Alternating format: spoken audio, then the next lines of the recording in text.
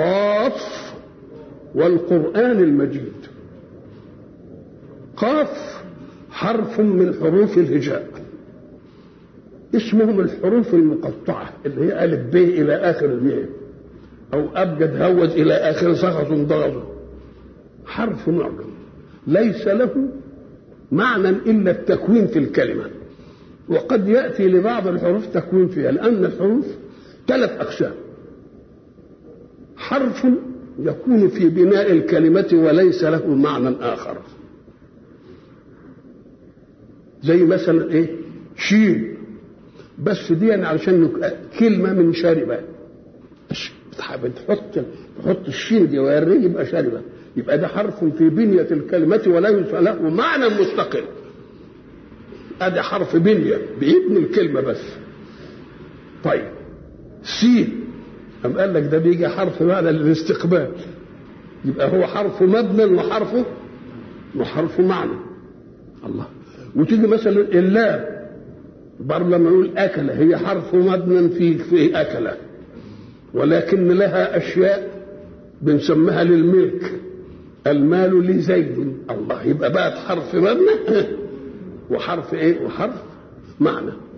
حروف المقطعة لا هي معنى ولا هي مبنى.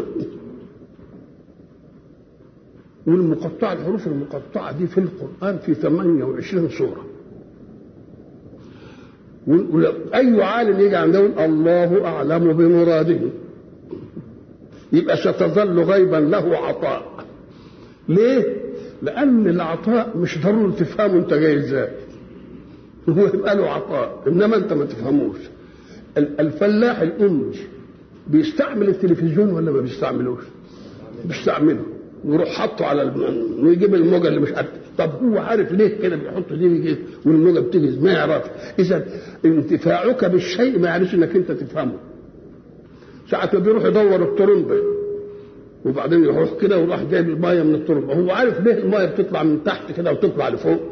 هو عارف ان البلف ده بينزل وبعدين يخلي الهواء وبعدين يخلي الهواء يطلع يقوم يشفط، ما يعرفش الكلام. اذا معرفتك بالشيء غير الاستفاده من الشيء. تستفيد من الشيء وما تعرفوش.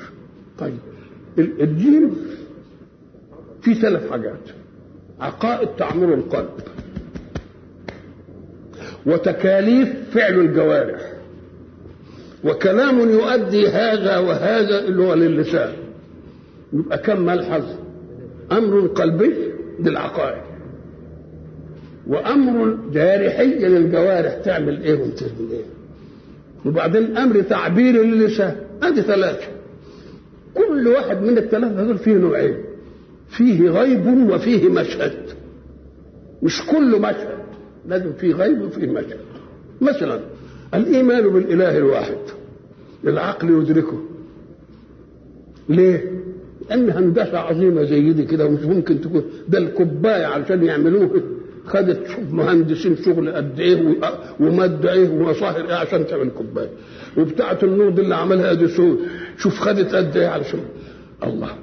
بقى الشمس اللي مخلوقه في الكون دي ولا حد يطولها حتى عشان يعمل لها اصلاح ولا تعصى ولا تعمل اي حاجه. المده دي كلها الكون ده يبقى لازم لها صانع يناسبها. يبقى مش ممكن يكون شيء طلع لوحده كده.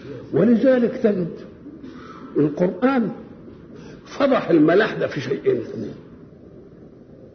الشيء الأول إنه قال: ولئن سألتهم من خلق السماوات والأرض لا يقولون الله، مع أن في ملاحدة كتير. ما كان يقول لا داني ولا واحد حاجة تاني، ما حدش قالها أبدا. ليه؟ لأن آية صح إن يجي ابن اللي في البيت ويقعد يمزع قدام الناس يقول أنا اللي بنيت البيت ده. هو طب أنت تبقى إن أنت جاي والبيت مبني، تبقى بنيته إزاي؟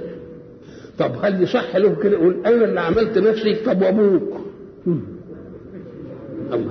إذا في أمر اثنين ما ادعاهاش حد ولا بالزور، اللي هو خلق السماوات والأرض وخلق الإنسان. ولئن سألتهم من خلقهم هم يوصلون. ليه؟ لأن الإنسان الأول اللي هو آدم جه لا أكون، ما يقدرش يقول ده اللي عامله بقى، ده هو طرأ على الكون. طيب ويقدر يقول انا عملت نفسي؟ ما يقدرش يقول لا، ده هو فوق بانه راجل كده، فوق بانه ايه؟ راجل. الله، مش عيل وكبر وقعدوا يرضعوه. يبقى في حاجتين اتنين ما حدش اخترع انه يقولهم، خلق الكون هذا وخلق الانسان.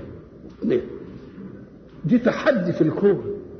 وايضا جاءت دعوة من واحد قال انا ابلغ عن القوة اللي خلقت، انا رسول ناحيته. هم لما يقول لنا انا رسول من ناحية المبلغ دي، نقول له طيب مين؟ يقول المبلغ، يقول الله هو الذي خلق الكون.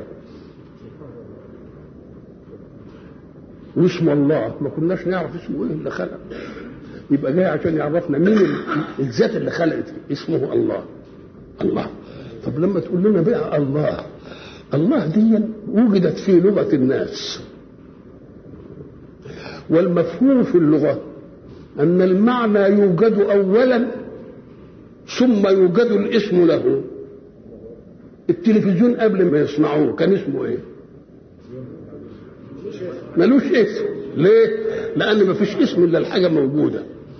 فمن أين وجد في لغة الإنسان لفظ الله؟ يبقى لازم يكون الله قبل لغتنا. لازم يكون الله موجود قبل. ثانيا لما يجي الرسول اللي هيقول ده الله هو اللي عمل، يا الكلام صح يبقى انتهينا، يا مش صح يا شيخ. نقول له امال مين اللي عمل بقى؟ واحد تاني. طب واحد التاني ما انكرش القضيه ليه وقال لا ده اللي عامل، ده عايز يسرق من الكون اللي انا خلقته. ما سمعناش. طب ما ادريش يبقى ما ينفعش اله دي. طب دري ايه اللي خلاه يهاجم كده يبقى ارنب ولا يتكلمش يقول انا لا ده اللي خلقه؟ يبقى صدحت القضيه عقلا ونقلا في ان الله هو الذي خلق الكون. طب الله الذي خلق الكون ليه؟ طب ده اللي بيخلق حاجه بيحدد لها مهمه.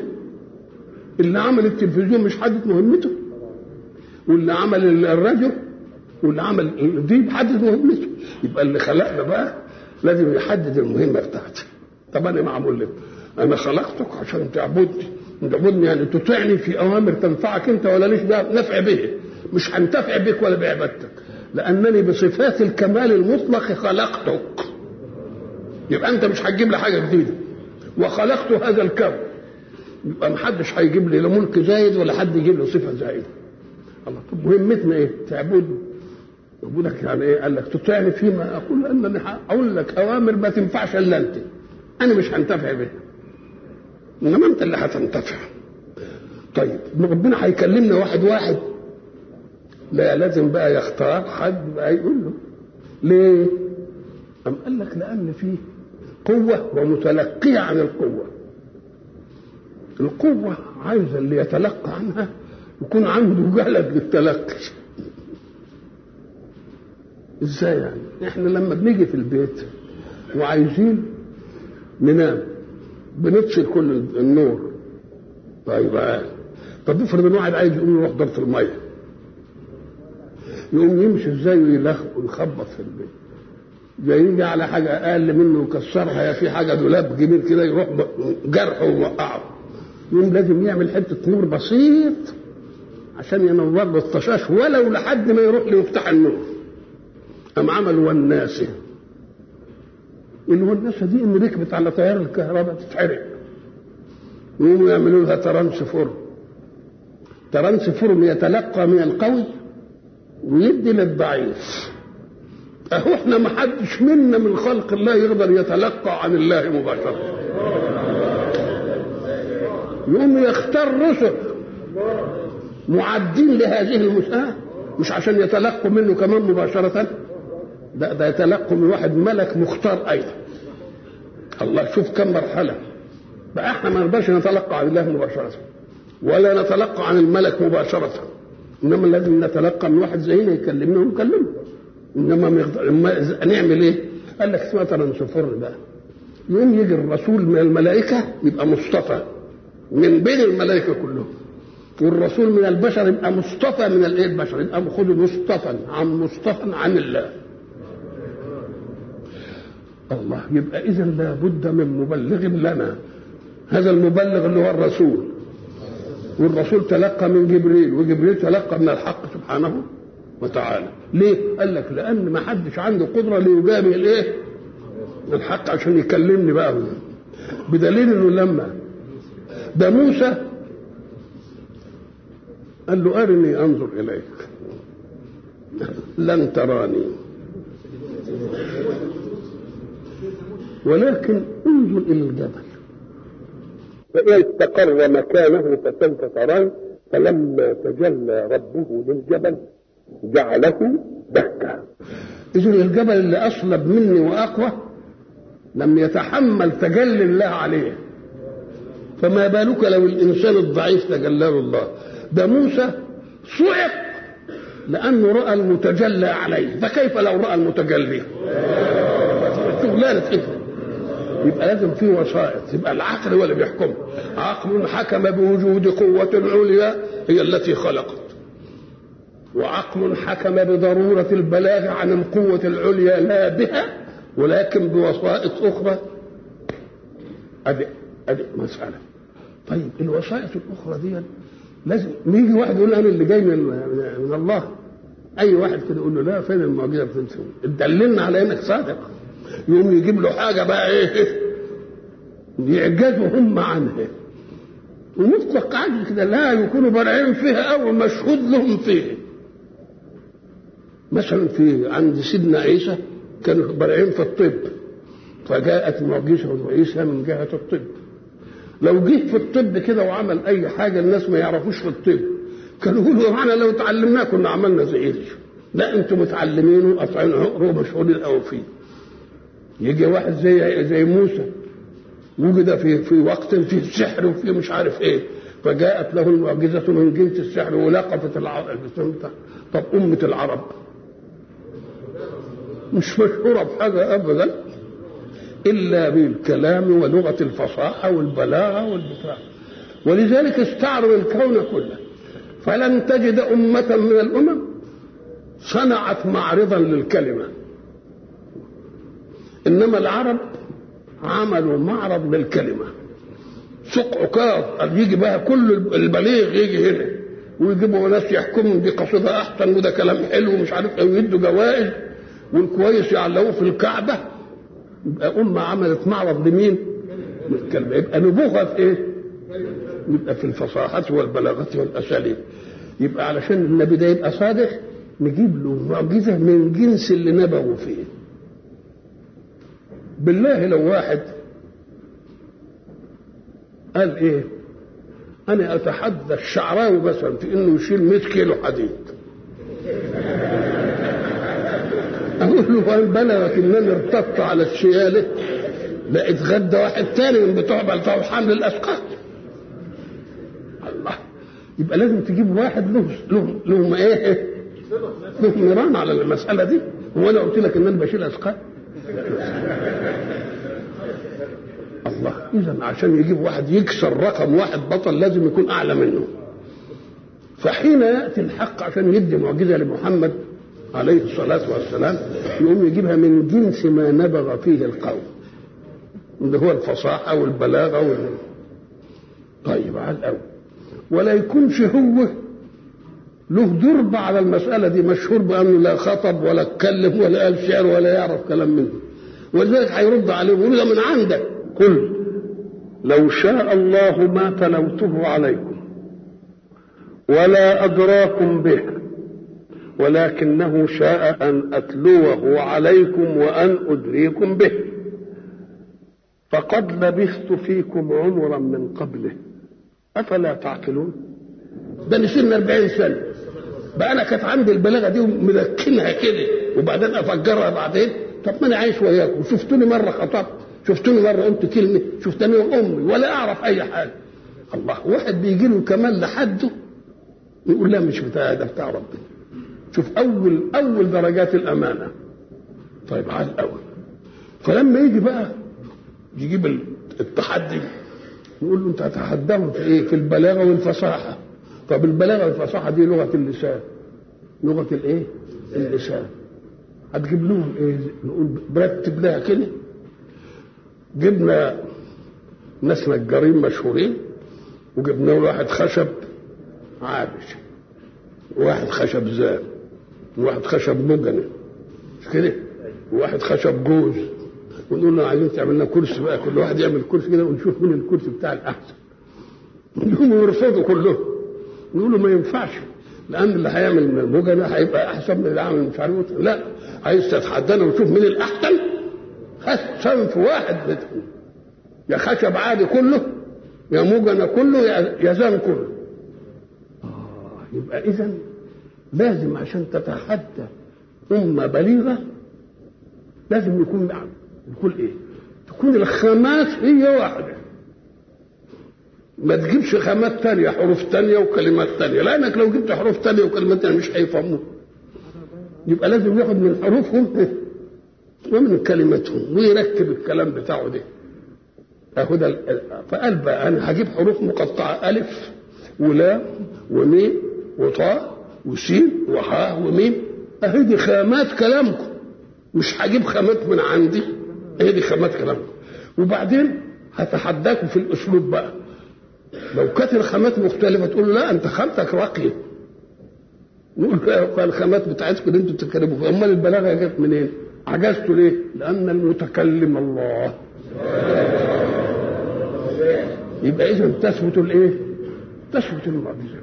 فالحروف المقطعة إذا جاية عشان تسند القرآن من ناحية ثانية، وهي من القرآن، لأن القرآن هيبقى قسمين، حروف مقطعة زي قاف ونون وألف ولام وميم، وبعدين بقية القرآن بنفهمه ولا عقلنا فيه فهم وتخريج، وبنقول دي كذا ودي كذا، إنما دي بنقف عندها تبقى غيب. نقول له شوف بقى، هدي بقى المسألة اللسانية. يبقى اللسانية لازم يبقى فيها غيب، فيها مشهد.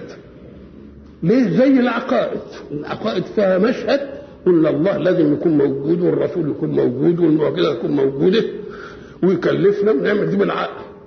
قام قال لك عد العقل كده، اقتنعت بيه، انا هجيب لك حاجه بقى انت ما تعرفش علتها. انا جبت لك الصلاه صحيح عشان تبقى ايه؟ تتردد عليا وتبقى انا في ذكر منك. انما انتوا هتقول لي طب وش معنى الصبح 2 والظهر 4 والعصر 4 والمغرب 3 والعشاء 4؟ الله، اهي دي بقى الايده غيب بقى. ليه اللي خلاني اصدقه؟ ان انا عارف بالعقل، عرفت انه اله، فخدت كلامه على العين والراس. اذا الذي دل على انك امنت بواسطه المشهد ان يكلفك بامر غيبي، يبقى ثقتك فيه تخليك تصدقه وان لم تفهمه. اهو عمل كده في الحروف المقطعه. يبقى القران فيه حاجتين 2، حروف مقطعه اللي هي اوائل السور، وكلمات نفهمها جميعا. لما نشوف بقى تبقى الحروف المقطعه هي الخامات التي تكون منها الايه؟ القران. يبقى ده دليل الاعجاز. ما دام ده دليل الاعجاز يقوم يجب فيه حاجات بقى مربوطه ربط طيب. ازاي؟ ما جابش كل الحروف، انما جاب عينه من الحروف. الحروف 28، ما جابش كل الحروف وعملها اوائل سور، ده جاب 14 بس حرف، وحين يثبت في النص يبقى ثابت في الباقي. وبعدين ما جابهمش حرف، بل جاب مره حرف ومره حرفين ومره 3 ومره 4 ومره 5، وجابها كلها في اوائل السور. وبعدين يعطف عليها ما يفهم، زي النهارده قاف ادي حرف ما نعرفش، والقرآن عارفين القرآن. الله، يبقى إذا قاف والقرآن الاثنين هم المكونين للكتاب، بس قاف ده هي دليل الإعجاز في القرآن المجيد. يبقى جاب الدليل والمستدل إيه؟ والمستدل عليه. وبعد ذلك قال لك امسك قاف ما دام الحروف المقطعة في الأول ضروري، يقول هات مش من المقطعة، من اللي لها معاني بقى عندنا. يقول لك أهمها القسم، لأن القسم عشان جاي يأكد معنى من المعنى. يجي يقول لك مثلا قاف، وبعدين يقول إيه؟ والقرآن المجيد. قاف والقرآن المجيد. طب قاف ده حرف واحد، أهي ده حرف واحد، برضه فيه كلمة إحنا فاهمينه، قسم واحد. ايه والعصر ان الانسان لفي خسر، دي قاف واحده اهي، والقسم هنا برضو ايه واحد، والنجم اذا هوى. طيب واذا كانوا اثنين مثلا زي ياسين، زي مثلا طه، زي حاميم، زي طاسين، يقول لك برضه فيه قرآن من المفهوم لنا اثنين قسم فيه، والضحى والليل إذا سجى. يبقى كما أن فيه من الحروف المقطعة اثنين، برضه فيه من القسم إيه؟ اثنين. طب إيه تاني؟ قال طب ما قد يكون ثلاثة، بيقسم ربنا في أول سورة ثلاثة، والصافات صفا فالزاجرات زجرة فالتاليات، دي ثلاث أقسام. يقول لك برضه في حروف مبتدأ بسورة ثلاثة، ألف لام ميم. طب فيها أربعة، ابتدأت السورة بأربع أقسام. يقول زي إيه؟ يقول لك والتين والزيتون وطور سينين وهذا البلد الأمين. الله، أدي أربعة. برضه في الحروف المقطعة في أربعة، ألف لام ميم صاد. طب خمسة، قال لك في خمسة في الأقسام اللي موجود فيها القرآن. يقول لك إيه؟ خمسة إيه اللي هي إيه؟ والطور وكتاب مسطور في رق منشور والبيت المعمور والسقف المرفوع والبحر المسجور. أدي خمسة. برضه جه عندنا برضه إيه خمسة، كاف آية عين إيه وحاميم عين سين إيه قال الله. إذا جاء بالمعلوم لنا عقلا خمسة أقسام، وجاء برضه من الحروف خمسة أقسام. طب ما جاش أكتر من كده أبدا في المعنى. قال لك ما جابش 6 حروف ولا 7 حروف، لأن لما يجيب 7 حروف هتبقى تقيلة على اللسان، لأن أقصى ما يمكنه في الكلمة المجردة 5 حروف، فاقتصر عليه. لكن في الأقسام زود، في الأقسام زود. مثلا يقول إيه؟ والشمس وضحاها والقمر إذا تلاها والنهار إذا جلاها والليل إذا يغشاها والسماء وما بناها والأرض وما طحاها ونفس وما سواها. بقت 7، لكن ما جابش الثانية 7 حروف، لأنه لما يجيب 7 حروف خرج عن بنية الكلمة في اللغة العربية. والقسم يجي في وسط القرآن ويجي في أوله، فالأول قلنا ده في الأول، ولكن برضه كلا والقمر في الوسط اهو، والليل ايه إذ أدبر والصبح إذا أسفر الليل إذا عسعس والصبح إذا كان الله. يبقى دي زايد، القسم زاد على الحروف المقطعة ولا لا؟ في إنه يجيب أكثر من 5، وإنه يوجد في النصف وفي الأول. لكن دي ما زادتش عن 5 ولا توجدش إلا في الأول، لأن لما يجيب الحرف المقطع في السورة يقول إيه؟ والفجر وليال عشر والشفع والوتر قاف. ما يبقاش تبقى نشاز في وسط الكلام، يبقى ما تجيش الا في الاول. ولذلك لما كان القسم يزيد في انه يجي في اول السوره ويجي في وسطه، والحروف المقطعه ما تجيش الا في الاول، عمل ايه؟ خلى ديكها بتيجي في 14 موضع، خد نصها الله، وديكها تبقى اكثر زي بعضها، لان دي متعذر انه يكون. ثانيا ان القسم فيما نفهمه ونعلمه لا في الحرف المقطع يجي بالواو والقرآن، انما القسم في الحرف ما يجيش تقول ما قالش وقاف، ما قالش وقاف. ليه؟ لان هيبقى حرف وايه؟ وحرف، يجيبوا قاف من غير ايه؟ اذا فدي اعجازات الايه؟ القرآن. الامور الجوارحيه ايضا فيها غيب وفيها مشهد. فرض الصلاه عشان كذا وكذا وكذا، انما له غيب برضه. العقائد فيها غيب وفيها اللسان له غيب ومشهد. ليه بقى في كل دي؟ اشمعنى الغيب؟ قال لك لان ايمانك بالغيب هو الذي يدل على ثقتك في المتكلم، والا لو كان كل مفهوم يبقى كل مفهوم، انما يجيب لك حاجه مش فاهمها. انت لما نروح للطبيب في صحته وندخل عليه، انا حر في ان اختار الطبيب، هذا عمل عقلي، بعمل بشتكي بالاكل يبقى بتاع المعده نروح، لكن ادخل عليه يكشف علي وبعدين يمسك الورقه عشان يكتب الايه؟ يكتب الروجيت. ما بمسكش ايده بقى اقول له ما كنتش تفهمني انت خدت دي ليه ما نشتري الدواء. نقول له لا انا كنت عايز الحكايه دي واحد في كليه الطب يقعد لك 9 سنين ولا 7 سنين عشان تبقى تفهم. فاذا كان الطبيب المثلي غيري ويمكن يغلط ويوديني في داهيه بسمع كلامه فيما غاب عني يبقى دي ثقه في مين؟ كذلك الشيء الذي يغيب عنا علمه هو من عند الله بنثق فيه لانه من عند الله. ولذلك تميز يقول الذين يؤمنون بالايه؟ يؤمنون بالغيب.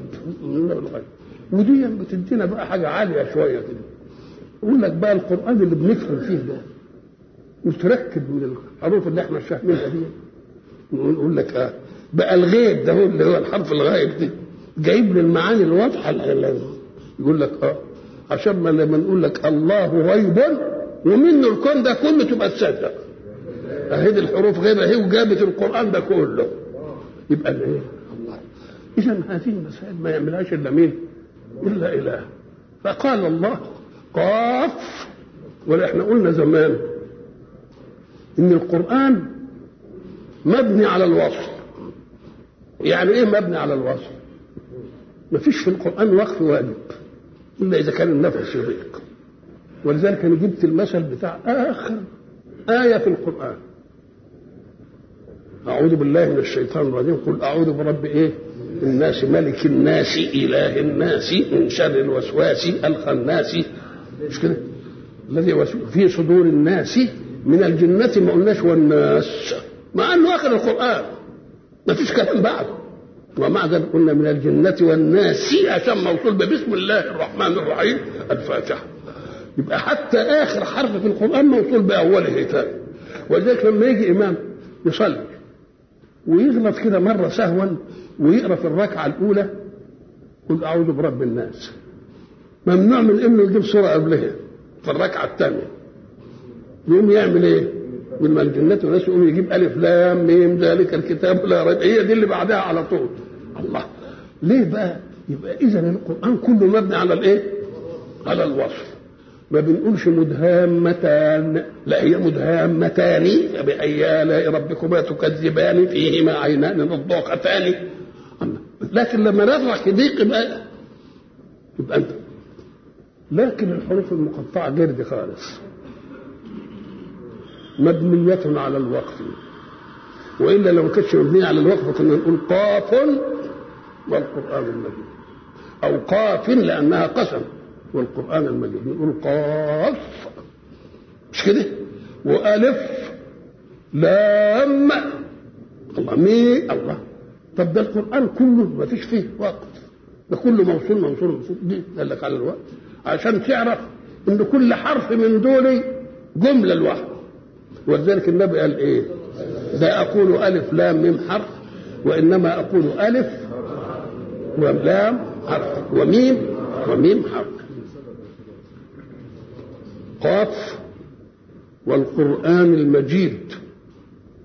القرآن عرفنا ان القرآن ده هو اسم لما نزل من الله دليل على صدق رسول الله في البلاغ عنه.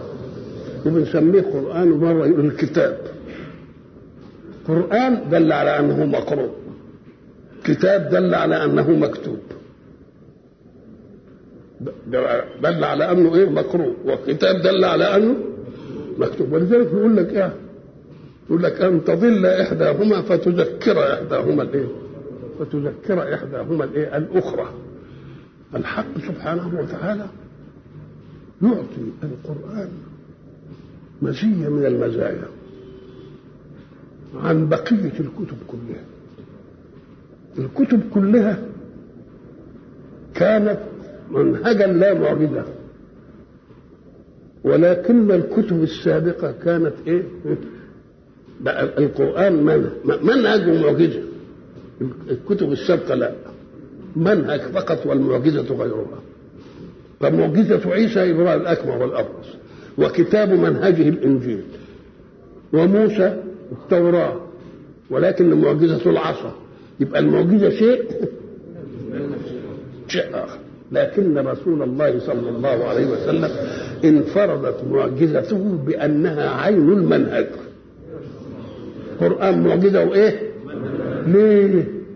طب قال لك لأن دي عمره في الزمن كله إلى أن تقوم الساعة، وفي الأماكن كلها نعوم زمان وعموم مكان. فحتى ما دام تطول المسألة كده يبقى منهج محمد معه معجزته. لما يقول محمد رسول وهذه معجزته، أنا ما أقدرش أقول موسى رسول وهذه معجزته، هي فين؟ ما انتهت وخلاص وانتهت المسألة.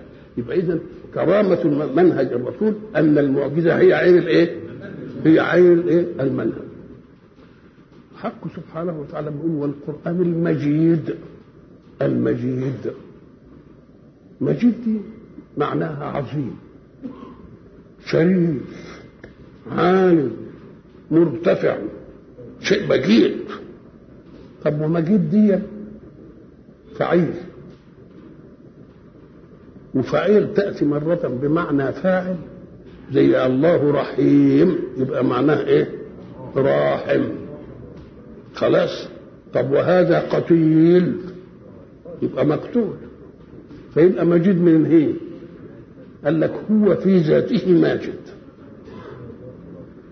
وفي ذاته ممجد. يبقى في اسم الفاعل واسم الايه؟ واسم المفعول. طب مجيد مرتفع وشريف وعالي ولك. تعال بقى لمطلق الكلام، اعلى الكلام واشرفه، لانه تحدى الفصحاء. طب وايه كمان؟ دي يعني كلام. قال لك مش كده بس، واعلى الكتب المنزله من السماء. يبقى هو مجيد في ذاته، ولانه جاء من مجيد اعلى وهو الحق، وجاء من ملك مجيد شهد الله له بكذا وكذا، وعلى رسول مجيد. يبقى يبقى وعلى أمة مجيدة. الله. يبقى إذا مجيد يعني معناها إيه؟ واسع أوي. قاف والقرآن المجيد. ما دام يجي قسم لازم نعرف على إيه بيقسم، على إيه. قاف والقرآن المجيد. ومن قلب العجب ما فيش هنا جواب قسم. أما أقول ما يجي يحلف بأي حاجة يقول والله إنني زرتك بالأمس فلم أجدك، يبقى في جواب للقسم. طب دي قاف والقرآن المجيد قسم، فأين جوابه؟ قال لك ناخده من إيه؟ مما بعد، اللي هي بل عجبوا أن جاءهم منذر منه. ما دام عجبوا أن جاءهم منذر منه، ما دام تعجبوا وكذبوه. طب عجبوا من إنني منذر، يبقى كن جواب القرآن يقول قاف والقرآن المجيد إنك منذر. لم يصدقوك بل تعجبوا وقالوا كذا وكذا وكذا. يبقى أنا عايز تقديرين اثنين، جواب للقسم وجواب للمضروب عنه في قوله بل. لأن بل ما تجيش إلا في أنك أضربت حاجة، ما جاءني محمد بل علي. يبقى يكون في حاجة الأول بنضرب عنها ونثبت حاجة ثانية. لما يقولوا بل عجب، وفين المضروب عنه ايه؟ ايه المضروب عنه؟ اهو قاف والقرآن المجيد انك لمنذر. اصدقوك؟ لا ما صدقوش، بل كذبوا. كذبوا ايه؟ ليه؟ عجبوا ان جاءهم منذر ايه؟ منذر منهم. يبقى لازم جواب القسم هيحمل جواب الايه؟ جواب الاضراب. قاف والقرآن المجيد إنك لمنذر. خلاص. لم يصدقوك بل عجبوا.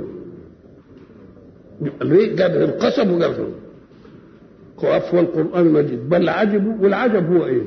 العجب فيه شيء غير مقطوع به في العادة، والنفس ما تحتاجش إلى سبب ولا إلى علته. زي ما يجي واحد الساحل اللي كان بيجيب زمان كده ويعمل مش عارف ايه، ويمسك السيف ويضرب البت ويعمل مش عارف ايه، ده مستعجل.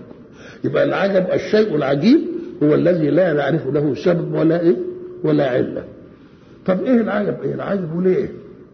لم قال لك لانهم قالوا في حته ثانيه احنا كنا عايزين لو كان نزل به ملك اذا انتم جعلتم اللي جه على لسان بشر، طب هنجعله ملك يقابلكم ازاي ويكلمكم؟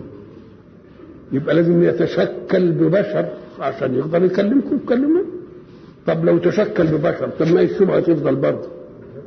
الشبه. ولو جعلناه ايه ملكا لجعلناه رجلا ولا لبسنا عليهم ما يلبسون. ثم انتم علينا ان يجي لكم رسول منكم.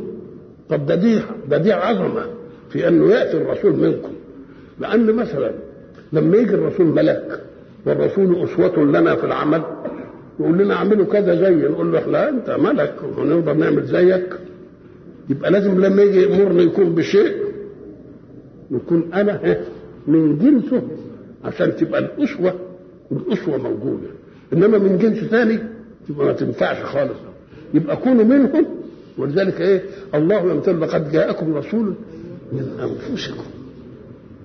اولا ما جبتوش لجن، لان الجن مش ممكن تشوفوه على حقيقته، هيتمثل براجل.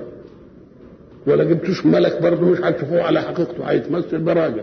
وما دام هيتمثل براجل تبقى الشبهه موجوده. وما دام الشبهه موجوده يبقى ما ينفعش الايه الكلام ده. انا جبته منكم. طيب وبعدين برضه امتنان اخر ما جبتوش من حته ثانيه غير العرب، بل من انسان عرفتموه والفتموه وشهدتم سلوكه وشهدتم حياته كلها، فوجدتم انه انسان سوي قبل ان يكون رسولا. بل عجبوا ان جاءهم منذر منهم. من الذي تعجب من هذا؟ ما تعجب من هذا الا الكافرين. اذا غير الكافرين ما تعجبوش. ليه؟ لان القران نزل في 13 سنه وفيه اناس امنوا بمجرد الرسول ما قال انا رسول من الله امنوا به. يبقى ما نزلش قران ولا اي حاجه. ايه اللي خلاهم يؤمنوا من غير ما ينزل قران ولا اي حاجه؟ قال لك حيثيتهم اخذت من سلوك رسول الله بينهم قبل ان يكون رسولا. ولذلك سيدنا ابو بكر لما قال له ان اني رسول الله ما سالش. ليه؟ لان ماضيه الذي يعرفه له انه لم يكذب، وما دام ما كذبش على الخلق ما يقدرش يكذب على الخالق، فخدها كده بالعقل. ولما جه من السفر وبعدين قالوا له صاحبك ادعى انه ذهب الى بيت المقدس في ليله وجه، فماذا قال؟ قال ان كان قال فقد صدق. الله. يبقى الحجه ايه؟ قوله. ليه؟ لانه عارف. ولذلك احنا قلنا في اخر سوره الفتح محمد رسول الله. قلنا ان محمد دي مبتدا ورسول الله خبر، والمبتدا موضوع ومحمول الكل. فكأن كلمة محمد نفسها دليل أنه رسول، لأن حياته الأولى تدل على أنه معد لهذه المهمة. ما جرب عليه كذب أبدا، ولا جرب عليه شيء مما كان يفعله فتيان الجاهلية. فلما يقول محمد يعني محمد اللي انتوا عارفين تاريخه وماضيه، هو ده الرسول. يبقى أكن علة الرسول الإيمان بالرسول إيه؟ إنه محمد. يبقى أخذوا الصدق من صدق الرسول في حياته وما جربوا عليه شيئا. قلنا زمان إنهم هم بيحملوا الحجارة للكعبة، الشبان اللي وياه الحجر يقلبهم على كتفهم، فسنوا أثوابهم على كتفهم عشان الحجر ما يجرحوش. فهو حب يعمل زيهم وهو ما تكتبه كده عشان يعمله. قال له عورتك يا محمد.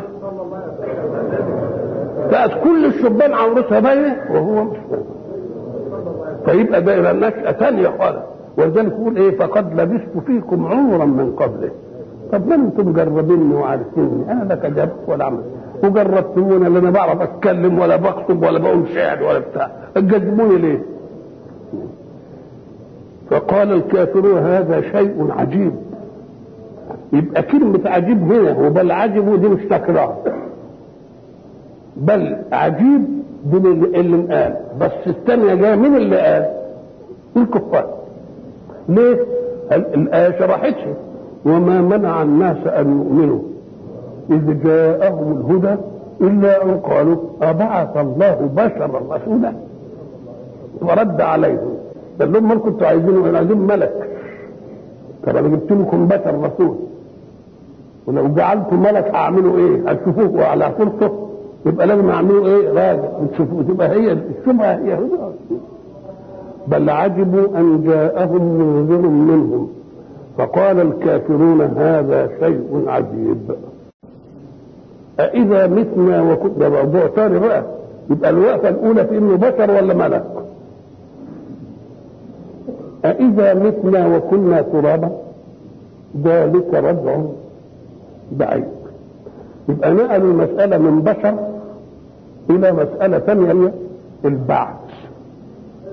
أإذا متنا وكنا ترابا سنبعث. يبقى إذا القاف والقرآن المجيد لازم فيها جوابين اثنين، جواب إنك لمنذر، وجواب قاف والقرآن المجيد إنكم لمبعوثون. فالأولى بل عجبوا، والثانية إذا متنا وكنا ترابا ذلك رجع أي رجوع إلى الحياة بعيد عن الأذهان. يقولوا بقى ليه؟ أنتم عندكم آثار سيدنا إبراهيم، وأنتم أمة عرفت إسماعيل، وإسماعيل ابن إبراهيم، وعارفين الله، بدليل لما سألكم من خلق السماوات والأرض قلتم الله، من خلقكم قالوا الله. فرواتب الديانات بتدلكم على أشياء أنتم عارفينها.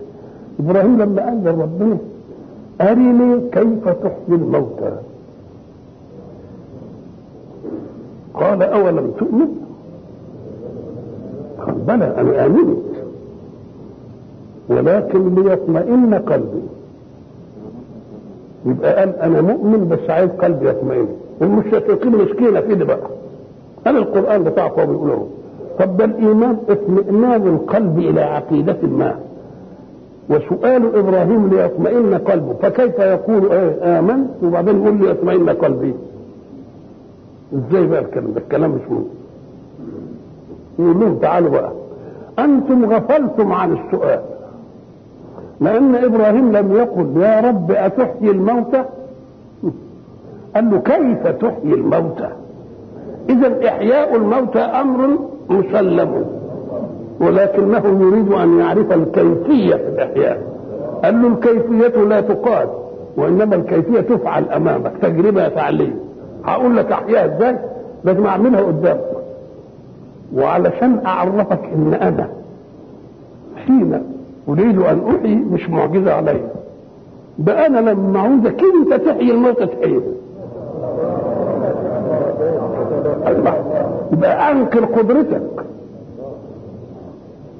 تنكر قدرتك. أيوة أنا مثلا ما أقدرش أشتري الكرسي ده، يوم واحد من اللي قاعدين يديله ربنا العافية قال لا أنا شيله عنك، أنا فضلت ضعيف زي بالي بس هو شال عني، يبقى عدى لي أثر قوته.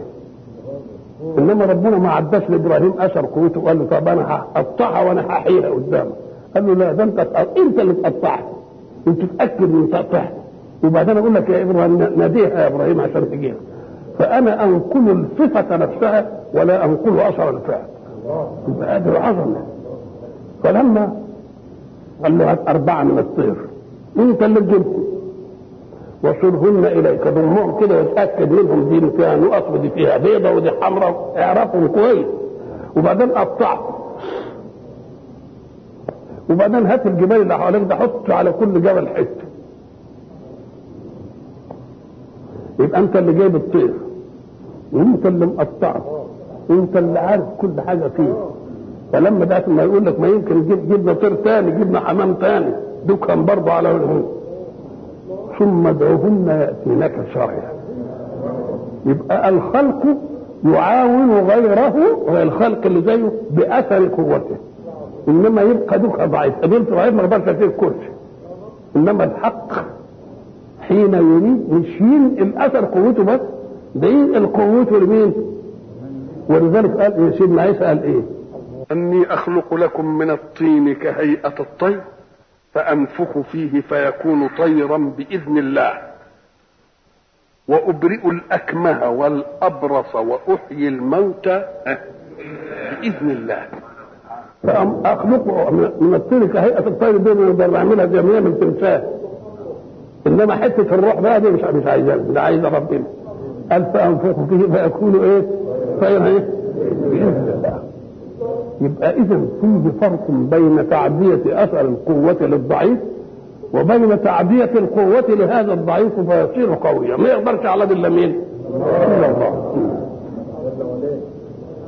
أإذا متنا وكنا ترابا ذلك رد عود بعيد. القرآن بقى بده يرد على الحتة دي، قال إيه؟ قد علمنا ما تنقص الأرض منهم وعندنا كتاب حفيظ. ازاي بقى؟ قال لك كل انسان منه له تكوين من 16 عنصر. ال 16 عنصر دول تبدا بالاكسجين وتنتهي بالمنجنيز. الاكسجين والكربون والفوسفور والمغنيسيوم كلنا من ال 16 عنصر، بس بتختلف اشخاصنا من ايه؟ من نسبة العناصر مع بعضها. دي في 5% مش عارف ايه، وده في 3 وده في 4 وده اختلفنا. هب ان انسان سمين يعني وزنه 100 كيلو ثم اصابه والعياذ بالله مرض فقعد يخس كل يوم لحد ما بقى هيكل عظيم، وبعدين ربنا من عليه بطبيب يعرف علته فاعطى له ده فابتدى ايه؟ يطيب. يقول له بقى كل بقى تفتح وكل مش عارف ايه وكل ايه وكل ايه، يقعد ياكل اسبوع يلتفت اليه ايه؟ رجع تاني. هل هو اتغير ولا هو برضه محمد بتاعنا؟ هو قام قال لك لان كميه العناصر المكونه معلومه عند الحق، كذا عنصر يطلع. الله. يبقى اذا انتوا بتستعجبوا ليه؟ قد علمنا ما تنقص الارض منهم. عارفين دي كميه من ده كذا كام وده من ده كذا ومن ده كذا، فلما احب ينشأوا ارجع العناصر دي واجيبها هي يطلع هو وان كانت العناصر التي خرجت منه لا تزال بره. يبقى اذا احنا بنختلف باختلاف العناصر التكوين لا باختلاف مجموع العناصر. طيب على الاول لما جه وسمن كده وبتاع ما قلناش ده الراجل ده اتغير ولا هو مش هو؟ قال مش بس كده، علمنا ده علم عنده وعندنا كتاب حفيظ. يبقى علم مسؤول بايه؟ كتابه. الله. ما دام عالم لزوم الكتابه ايه؟ قال لك العلم دي صفه علم هو الواسع، انما مش حجه على الثاني. انما الكتاب يقول له اقرا كتابك. يبقى شهاده على ايه؟ شهاده على نفسه. لما ربنا يكون عامل حساب الحسنات والسيئات وكل حاجه، هو عالمها وكل حاجه، بيكتبها ليه الحسنات؟ قال لك دي لتكون حجة على صاحبه وإقرار. إنما لو عملوا لك لا أنت لو كنت أبقى كويس ولا اتفضل، يبقى إقرار. وكتاب حفيظ اللي هو المحفوظ. حفيظ برضه فعيل، وفعيل زي ما قلنا يجي بمعنى إيه؟ فاعل وبمعنى مفعول. فمن أي الجهتين كلمة حفيظ هنا؟ حفيظ بمعنى حافظ كل شيء سجل فيه. طب ومحفوظ؟ قال لك محفوظ لا تمتد إليه يد لتختلس منه شيء أو تطلب فيه شيء، بل هو إيه؟ قرآن كريم في كتاب مكنون لا يمسه إلا المطهرون. الله. يبقى حفيظ محفوظ وحفيظ بمعنى حافظ. ولذلك هي تقول وعنده مفاتيح الغيب لا يعلمها إلا هو ويعلم ما في الايه؟ بر والبحر. وما تسقط من ورقة إلا يعلمها ولا حبة في ظلمات الأرض ولا رطب ولا يابس إلا في كتاب مبين. دي يبقى حجة عليه. إنما علم ربنا كافف إنه يجعل زي ما هو.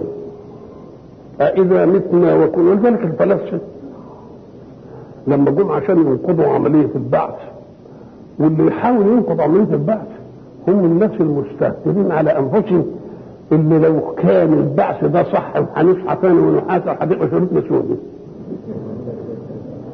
يوم من حظهم من الكلمة دي تبقى كده، ولا نبعث ولا نعمل. ولذلك تجد كل واحد يجادلك في قضية دينية ويقعد يبين لك فيها كده خايف من إن الدين ده يبقى صحيح، بل نفسه إن الدين ده يبقى كده. علشان إيه؟ لو كان صحيح هيروح في داهيه. يقوم يعمل ايه؟ يحاول انه يكذب في الايه في الدين. فالفلسفه له مش معقول بقى. نرجع تاني ازاي؟ الله نرجع تاني ازاي؟ تعالى بقى. ليه؟ قام قال لك شاطرين قوي في رجيب المتناقضات. قال لك واحد مات طيب وبعدين شجره في ريحه زي تفاح مثلا تتغذى من الارض، ولما اتحللت عناصر الميت وكونت التفاحه يبقى التفاحه فيها ايه؟ بعض عناصر الميت، تبقى ناقصه فيه ولا مش ناقصه؟ ناقصه. وبعدين جه واحد كل التفاحه فكونت فيه عناصر، يبقى لما يجي يبعث هيبعثها من الاول ولا من الثاني؟ هذه الشبهه. نقول له الشبهه الرد عليه الرجل السمين اللي كان وزنه ايه؟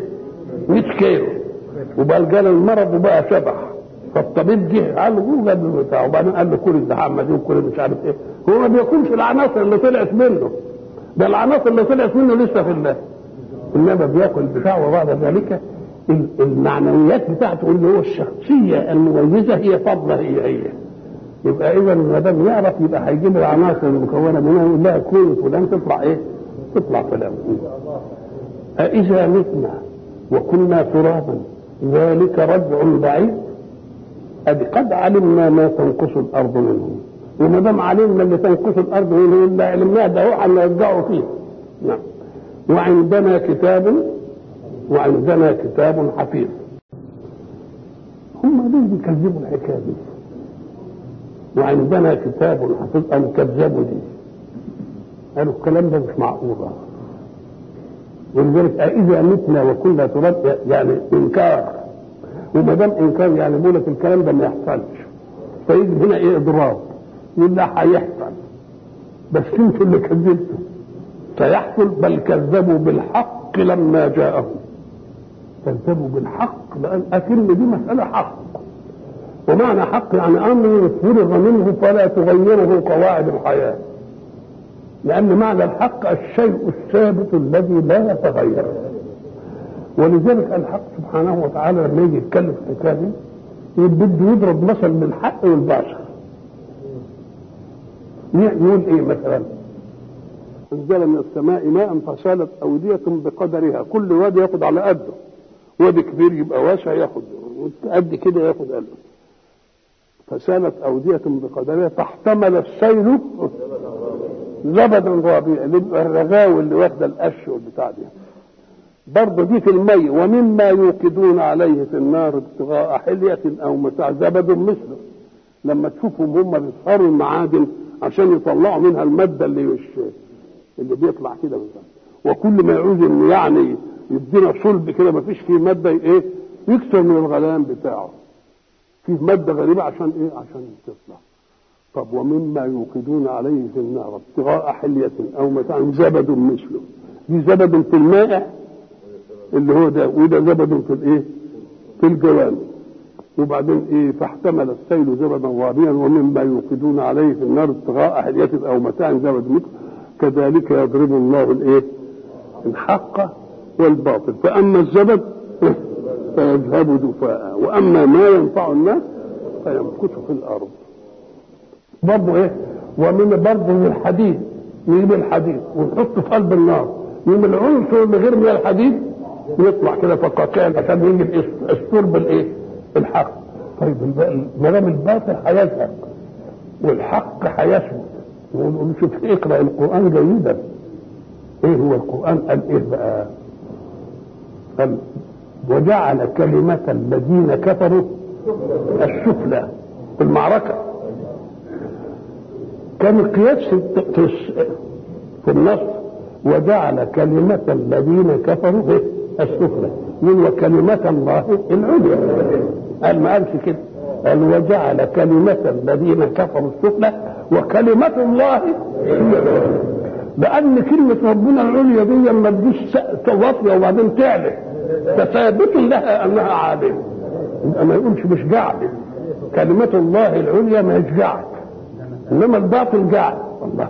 طب ما هو يجي كلمات الله، ما في ساعات الباطل بايه بيتمكن والحق ينزل، يقول او كل الباطل يتمكن هذه نصرة للحق. ليه؟ قال لك لأن الحق مش ما يجيش ناس تغار عليه إلا لما الباطل يعضه، فإذا عضه الباطل قالوا يا حق الحقنا. يبقى إذا الحق سبحانه وتعالى يضرب المثل ليبين وإن على الباطل مرة فالحق برضه أعلى من إيه؟ لأن الباطل ده جندي من جنود الحق، لأن لما يعض الناس بالإيه؟ بالظلم الناس تقول بقى انقذنا بقى. بل كذبوا بالحق لما جاءهم فهم في أمر مريج. المريج هو الأمر المختلف. يبقى مرة قالوا إيه شيء عجيب، ومرة كذبوا رموه بالنعي، ومرة كذبوا، ومرة إيه قالوا في أمر مريج مختلف. ومريج يعني إيه؟ مرج الخاتم في الإصبع، يبقى الخاتم واسع وعمال إيه بيتلألأ بيروح هنا ويجي، مش ثابت في الإيه في الصابع. طب هم يعني في أمر مريج ليه؟ قال لك بدليل إنهم استقبلوا الرسول مش بشيء واحد، ده لما يعجزوا عن شيء يقولوا واحد ثاني. واحد قال لك ده ايه ده ساحر، ما نفعتش. ليه؟ قام رد عليهم قال والله لو كان ساحر وسحر الناس دول قالوا بيه، طب ما كان يسحركم يا كفر انتم بفضل الحكايه. اهو ما سحركوش يبقى مستحيل. قالوا ده كاهن بتاع كائن، احنا شفناه قاعد كده وبيعمل مندل وبيعمل ما حصلش. ده شاعر عمره اتكلم كلمه ولا قال شعر ولا جاب ايه. يبقى في امر الملك مش عارفين يقولوا ايه، كل ما يقولوا حاجه تطلع بكلمه، كل ما يقولوا حاجه تطلع كلمه. ليه؟ لان الحق شيء واحد والكذب هو اللي اشياء متعدده. ولذلك لما يكون ناس بيشهدوا في قضيه وقعت، ان كانوا صادقين بيحكوا عن واقع شهدوه جميعا، وان كانوا كذابين كل واحد بيحكي حاجه. ولذلك وكيل النيابه الشاطر بيعمل ايه عشان يوصل للحقيقه؟ يدوخ الشاهد، يقول له طب كان لابس ايه، طب كان بعده قد ايه كمان، عشان يتلخبط في الكلام ويكذب. ما دام يكذب رعاته بقى في يبقى ولذلك يقول لك ان كنت كذوبا فكن ذكورا. افتكر انت كذبت امبارح قلت ايه، احسن لما هتيجي تكذب النهارده هتنسى انت قلت ايه، لانه مش واقع. انما الصادق بيحكي حكايه حصلت، يقولها النهارده يقولها بكره يقولها بعد ولا وعشرة يقولوها هي. انما الكذب كل واحد ايه يقول له انتوا اتقابلتوا فين ورحت مش عارف، يقول له والله اتقابلنا في الحته الثانيه، يقول له اتقابلنا في الحته. الله ما هم كذابين. انما لو كان صدق كان ايه يبقى اذا الحق لا يمارى فيه. زي ما احنا بنقول دلوقتي في التعبير الجديد لا يصح الا الصحيح. بل كذبوا بالحق لما جاءهم فهم في امر مريض. ما دام كذبوا الحق يبقى باطل، وما دام باطل يبقى كذب، وما دام كذب كل واحد هيقول كلمه. نعم. ثم انتقل الحق سبحانه وتعالى باثبات اشياء تثبت العقيده الاولى وهي وجود الاله. قال احنا عايزين بقى نمسك العقيده عشان لما نصحح لهم العقيده ويريحونا شويه. ودلوقتي مغلبيننا على شويه العقيده بتاعتهم تثبت. قال ايه الخلاف ده ويكذبوا محمد ويقولوا ننزل ويقولوا لا مش ننزل هتبعتوا ما تبعتوش ومش عارف ايه. طب ما ينزلوا كده في الكون اللي حولهم. افلم ينظروا الى السماء فوقهم كيف بنيناها. الله، السماء الواسعه دي كلها مبنيه ازاي؟ ده ما فيش عمود شايل الحته فيه. ده احنا لما بنكون عايزين نعمل حاجه بس صاله كبيره شويه شبعه يخليه يقول لك ما ينفعش لازم تعمل عمود عشان والسماء الواسعه دي كلها ما فيش عمود شايلها. قام قال لك يمكن ايه؟ يمكن ممسوكه من فوق، حد ماسكها من فوق. طب اللي ماسك من فوق ده تبقى قوه كبيره قوي، بيمسك السماء دي من فوق زي الشمسيه كده من عند الاخر كده، يمسكها زي الشمسيه تبقى قوه كبيره قوي قوي عشان تمسك الايه السماء. يقول ولذلك في حته ثانيه فالحق سبحانه وتعالى يقول انتم شايفينها بغير عمد اهو ادعي انتهي. مره يقول رد على اللي يقول يمكن يقول له إن الله يمسك السماوات والأرض أن تزولا، يبقى ممسوكة من فوق من القدرة، ممسوكة من فين؟ من القدرة. ودي شفناها أخيرا لما حبوا يعملوا كباري وطويلة ومش عايزين يعملوا يمينة في الوسط، عملوا ايه؟ عملوا ممسوكة من فوق، والقدس مش كتير معمول ولا فيش فيه ايه اسمه الكباري المعلقة دي. نعم. فالحق سبحانه وتعالى يقول انتم شايفينها بغير عمد اهو وواسعة قوي، ولما تمشي كيلو تلاقيها سما برضه، يبقى كميتها ايه دي؟ وتمشي 20 كيلو تلاقيها برضه السما، يبقى القبه الكبيره دي من غير عوض وعرضها قد كده. ازاي؟ ولذلك لما اقول ايه اولم يروا الى الطير فوقهم صافات، بده يمسك لنا الحكايه عشان لما تمشي حاجه بلا عمل. الطير صفات بتعمل اجنحتها كده وتعمل كده لما بنعوم عشان تمشي في الجو. مره الطير يصف كده ما يحركش اجنحته ويفضل في السماء ولا لا؟ يفضل. اولم يروا الى الطير فوقهم صافات ويقبضن ما يمسكهن الا الرحمن، يبقى ممسوك بالقدره. فكذلك السماء من غير عمد وغير مسكه من فوق، انما القدره هي اللي ايه؟ هي اللي ماسكاها. اللي يعمل العمليه دي يصعب عليه اي حاجه بقى. وبعدين مش كده بس في البناء، بنيناها وزيناها. شوف بقى الكواكب والنجوم والعمليه اللي معموله دي الطويله العريضه دي، الله. وما تجيش فيها فروق، ما تلاقيش مشققه كده ولا بتاع ولا ده. ساعه ما تشوف السماء الصافيه تتعجب على اللون الموحد دي. طب هات اي واحد يضرب بويه في مسجد زي ده، وما كانش يعمل البويه في وقت واحد ويضربها في واحد تبقى متلطشه. ولذلك الناس اللي كانوا يقولوا ده السماء المراد بها السحاب، نقول له طب السحاب او خلينا شويه فيها السحاب. هو بيقول ما فيهاش فروج ولا فتوق ولا اي حاجه، ما قالش 24. طب لما يجي السحاب بنشوف السحاب حته ثقيله وحته خفيفه وحته ما فيهاش سحاب وحته فيها سحاب، وهو يقول ما فيهاش فتوق. وبعدين لما ينزل شويه ميه ينتهي السحاب وتفضل السماء. نعم. أفلم ينظروا إلى السماء فوقهم كيف بنيناها وزيناها. وكلمة بنيناها دي يدل على أنها جر، زي ما بتبني الحاجة. كيف بنيناها وذلك إيه؟ والسماء بنيناها بأيد. كيف بنيناها وزيناها وما لها من فروج. دي الآية العليا. طب هيجيب الثانية بقى، والأرض اللي انتوا تحتها. يمكن تقول ده احنا تخيل، احنا وصلنا ليه؟ احنا مسكناها. طب الأرض اهي قدامكم، والأرض مددناها وألقينا فيها رواسي، الجبال اللي مثبتاها، وأنبتنا فيها من كل زوج بهيج. والأرض مددناها. ما هو المد؟ يكبر السماء رفعها والأرض مدها. طب مدها يعني ايه؟ المد هو بسط الشيء في حيز أكبر من حيزه الأول.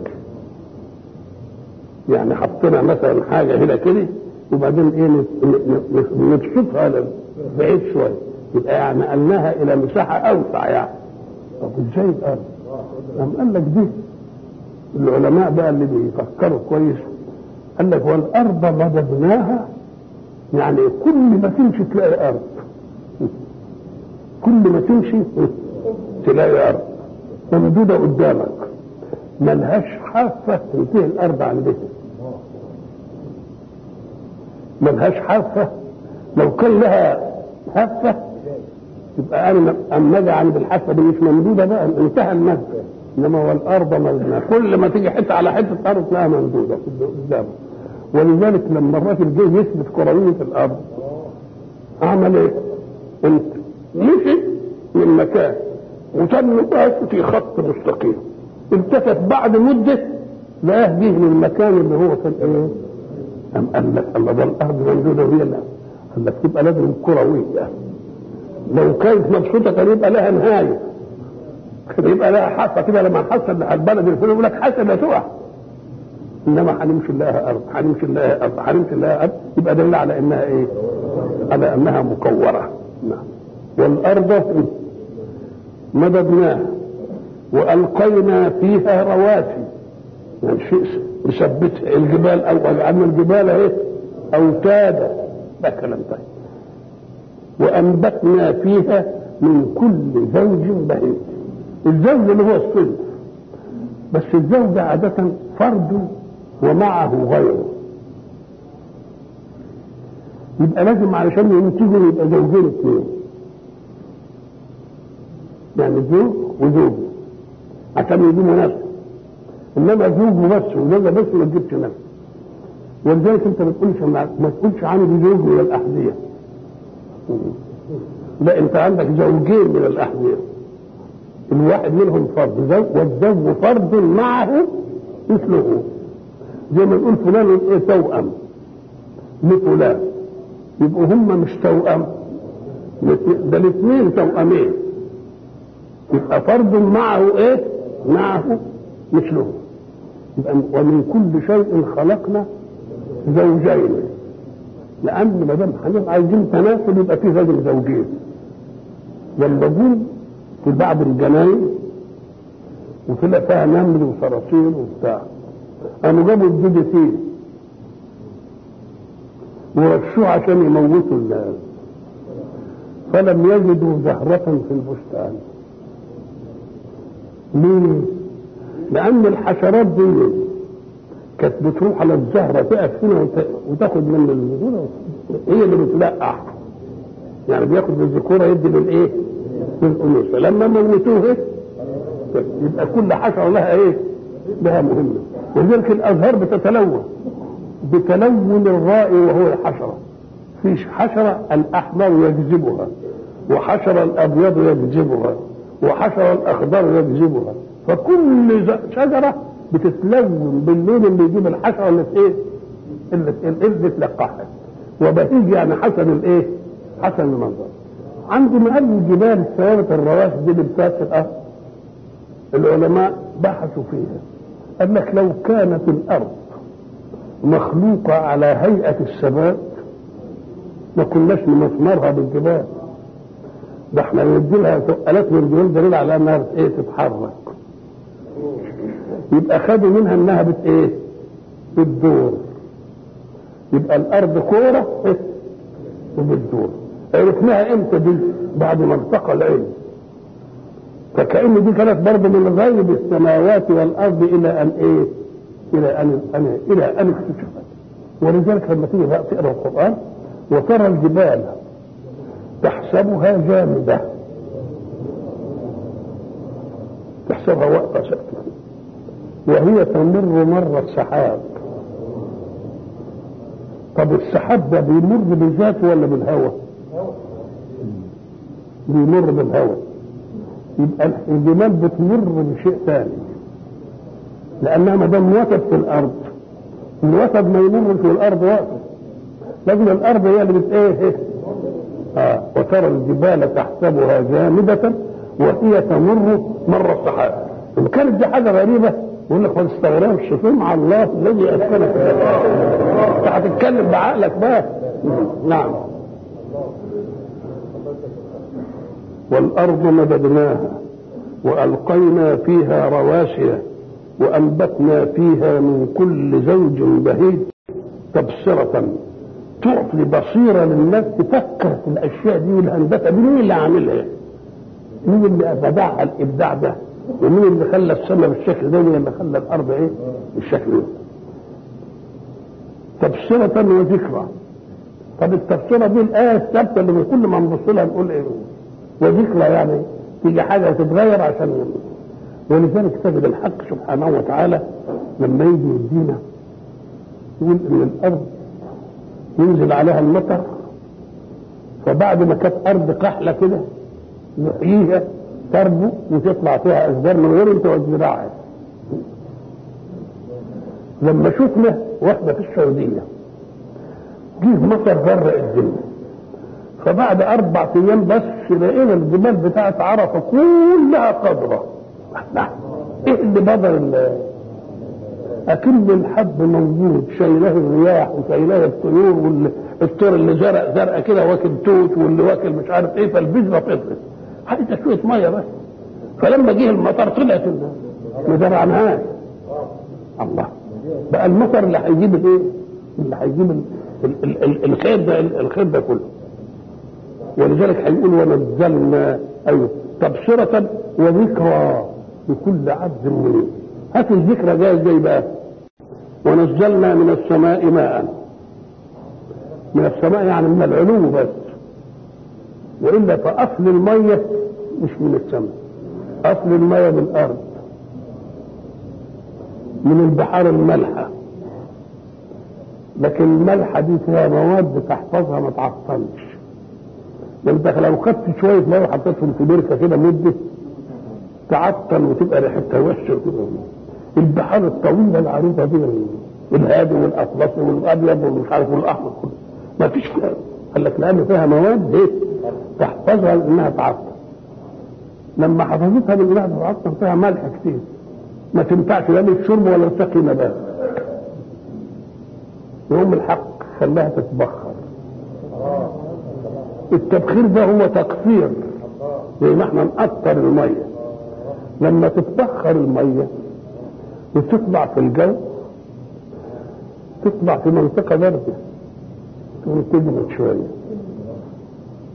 الله، تعرفها دي لما تقعد الزخانه ويعمل ميه مقطره، يجيب اناء فيه ميه ويقعد يغليها من تحت ويطلع بخار. خلاص، البخار ده يعني بقى السائل غازي، يمشيه في انبوبه كده. الانبوبه ينزل عليها ميه ساقعه، تقول بعد ما كانت بخار تتكثف تاني تبقى ميه تنزل في الايه؟ ميه. دي اسمها ماء ايه؟ مقطر، يعني الشوائب كلها طلعت فيه. فالبحار الواسعه دي هي مخازن الماء بتاعنا، والماء يتبخر يطلع فوق، وبعد ذلك يبقى يكون سحاب، وبعد ما يكون سحاب يمر على حته فيها رطوبه برد، يعني كل ما تطلع فوق تلاقي بروده، بدليل ان الجبال العاليه وكانت في منطقه حاره تلاقي فيها الايه؟ تلاقي فيها التراوح. ولذلك الارض في العلو ولا في الشرب، في الشرب بتزيد الحراره كل 30 درجه زي فوق كل 30 تنقص درجه. الله، يبقى في الفوق كل ما السحاب يعلى في حته برده ينزل ايه؟ ينزل قطرات ميه، بس عذبه ولا مش عذبه؟ عذبه. وبعدين قلب الماء اللي بتطلع دي مباركه. ليه؟ لانها ساعه ما تنزل على حته تديها ليه؟ والحته اللي ما نزلتش فيها ميه تجي لها الانهار تجري فيها توديها ليه؟ واللي ما اتخذش الارض يبقى مجاري في الارض فسلكه ينابيع في الارض، بحيث لما تيجي في الصحراء وتحب تزرع تضحك تلاقي ميه.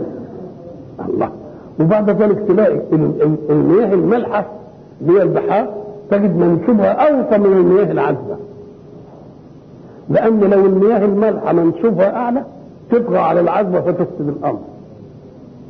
يقوم الماء العذبه ازاي ده تنزل في ايه؟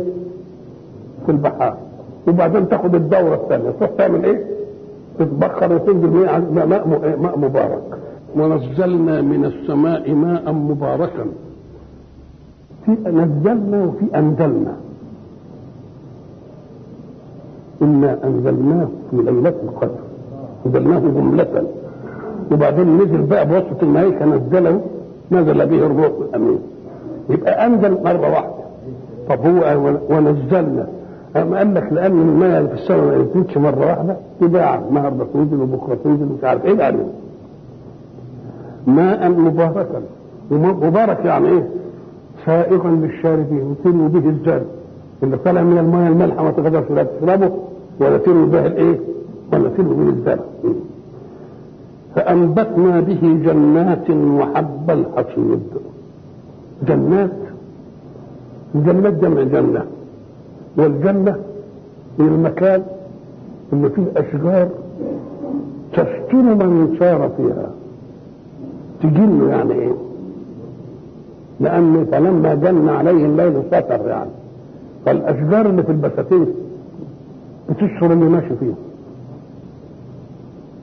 لما تشهر اللي ماشي فيها لأنها عالية خلت دين بتدي أشياء، بس الأشياء مش بتديها كل سنة ونقطع الشجرة وناخد الثمرة، لا دي بتدي ثمرة على مدى طويل. يمكن الشجرة تقعد 20 سنة وتقعد 30 سنة ولا. إنما في الزرع عندنا لما بنعمل لنا زرع اللي هو يسموه حبا حصيد، حبا ليحصد، ناخد الغله ولا الذره ناخد السنه ونقطعه كده وتمشي انت، وبعدين تيجي ثالث سنه تزرع، وتيجي ثالث سنه برضه تزرع. انما الجنات ما تزرعهاش كل سنه، عندها شجر كبير وبينزل مش عارف، بس ده له مهمه وده له ايه. ولذلك يقول لك حب الحصيد، حب الحب اللي يحصد يعني، عشان انت عايزه كل سنه دي الاختيار حب الحصيد. والنخل باسقات، النخل باسقات يعني طويله. ومن العجيب ان النخل الطويل دي لما تحصل عواصف يعملوا احصاء في النخل ما يجدوش ولا نخله وقعت، بينما اشجار كثير وقعت وانخلع والنخله واقفه لوحدها. ازاي عمل لها يقدروا ايه اللي سبتها دي؟ الله، اهو قال باسقات عشان كده. ولذلك تجد شجر كبير يجي الريح العاصفه سواء عنه كده تروح العاب جذوره، ما شفتوش حاجه زي دي بنشوفها. والحشيش اللي لسه صغير ولا حد جرى له حاجه، لانه بيميل لمين؟ بيديك على ايه؟ واقفه متصدره. طب ايه النخله واقفه متصدره؟ ولا عمرنا شفنا نخله وقعت مفاجاه. لما تعوز تقع تبقى كل يوم تنزل شويه لحد ما تبقى على الارض. الله، ده صنعت ايه؟ ولذلك يقولوا النخله باسقات لها طلع نضيد. طب ايه بقى الشجر وايه الحب الحصيد وايه الباسقه؟ أم قال لك الشجر زي ما قلنا بيكبر ويدي عطاءه كل سنه من غير ما تقلعه هو، وحب الحصيد كل 6 اشهر او كل سنه بنقطعه. لكن النخله فيها الحاجتين الاثنين، تدي عطاءها كل ايه؟ سنه. لكن اما جاش لها تنقيح يطلع البلح بتاعها ايه؟ صيف ما ينفعش، يبقى جمعت الاثنين. ونزلنا من السماء ماء مباركا فأنبتنا به جنات وحب الحصيد والنخل باسقات لها طلع نضيد. الطلع انت شفت الكوز بتاع النخله، الكوز اللي فيه الشمروخ الصباطه يعني، اول ما تنبت النخله يجيب ايه؟ فيها كوز اخضر كده يتفتح يوم يطلع الايه؟ الصباطه اللي فيها الشماريخ، والشماريخ يبقى فيها الايه؟ فيها البلح وممدود كده. ومن العجيب بقى ما تجيش بلحه امام بلحه، بل دي بلحه رجل غراب زي ما بيقولوا، والثانيه والنخل باسقات لها طلع ربيب رزقا للعباد واحيينا به بلده ميتا كذلك الخروج. الحق سبحانه وتعالى حينما تكلم عن السماء والارض قلنا سابقا انه جعلها ظرفا لاشياء، له ملك السماوات والارض، والسماوات والارض فيها من العجائب ما لا يخفى، ومع ذلك فهي ظرف لشيء اخر، فقال لله ما في السماوات وما في الارض. وبينا ان المظروف دائما انفس من الظرف. وبعدين قال اللي انتوا عارفينه في السماء والارض فيه برضه غير له غيب السماوات والارض. فكأن عطاء الله لا ينتهي بما نراه في السماوات والارض، ولا بما نراه في السماوات ولا في الارض، ولا بما جهلناه من غيب في السماوات والارض. اذا فعطاء الله لا يتلاها. هذا كله ظرف والإنسان خليفة مظروف فيه، والمظروف في ظرف ليس لأحد من المظروفين حظ عن الآخر في أنه في قلب الخزنة. لو الخزنة فيها ورقة ب50 وورقة ب100 وورقة بدولارات وورقة فيها فضة وفيها ذهب، مفيش حاجة حظها من الظرف أكثر من حظ الأخرى. يبقى حظ مظروف في الظرف واحد، ولكن قيمه في الظرف مختلفة.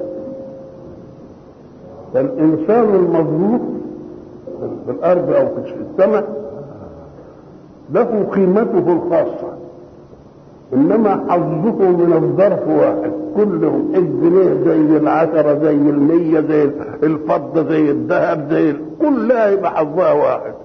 إذا وإن كنا مظروفين واتفقنا في الظرفية فالظرف صيانة والمسؤول مختلف، إنما حظ كل شيء فيه واحد. فإذا نظرت إلى الاختلاف وجدت أن الاختلاف لصالح الجميع. إزاي يعني؟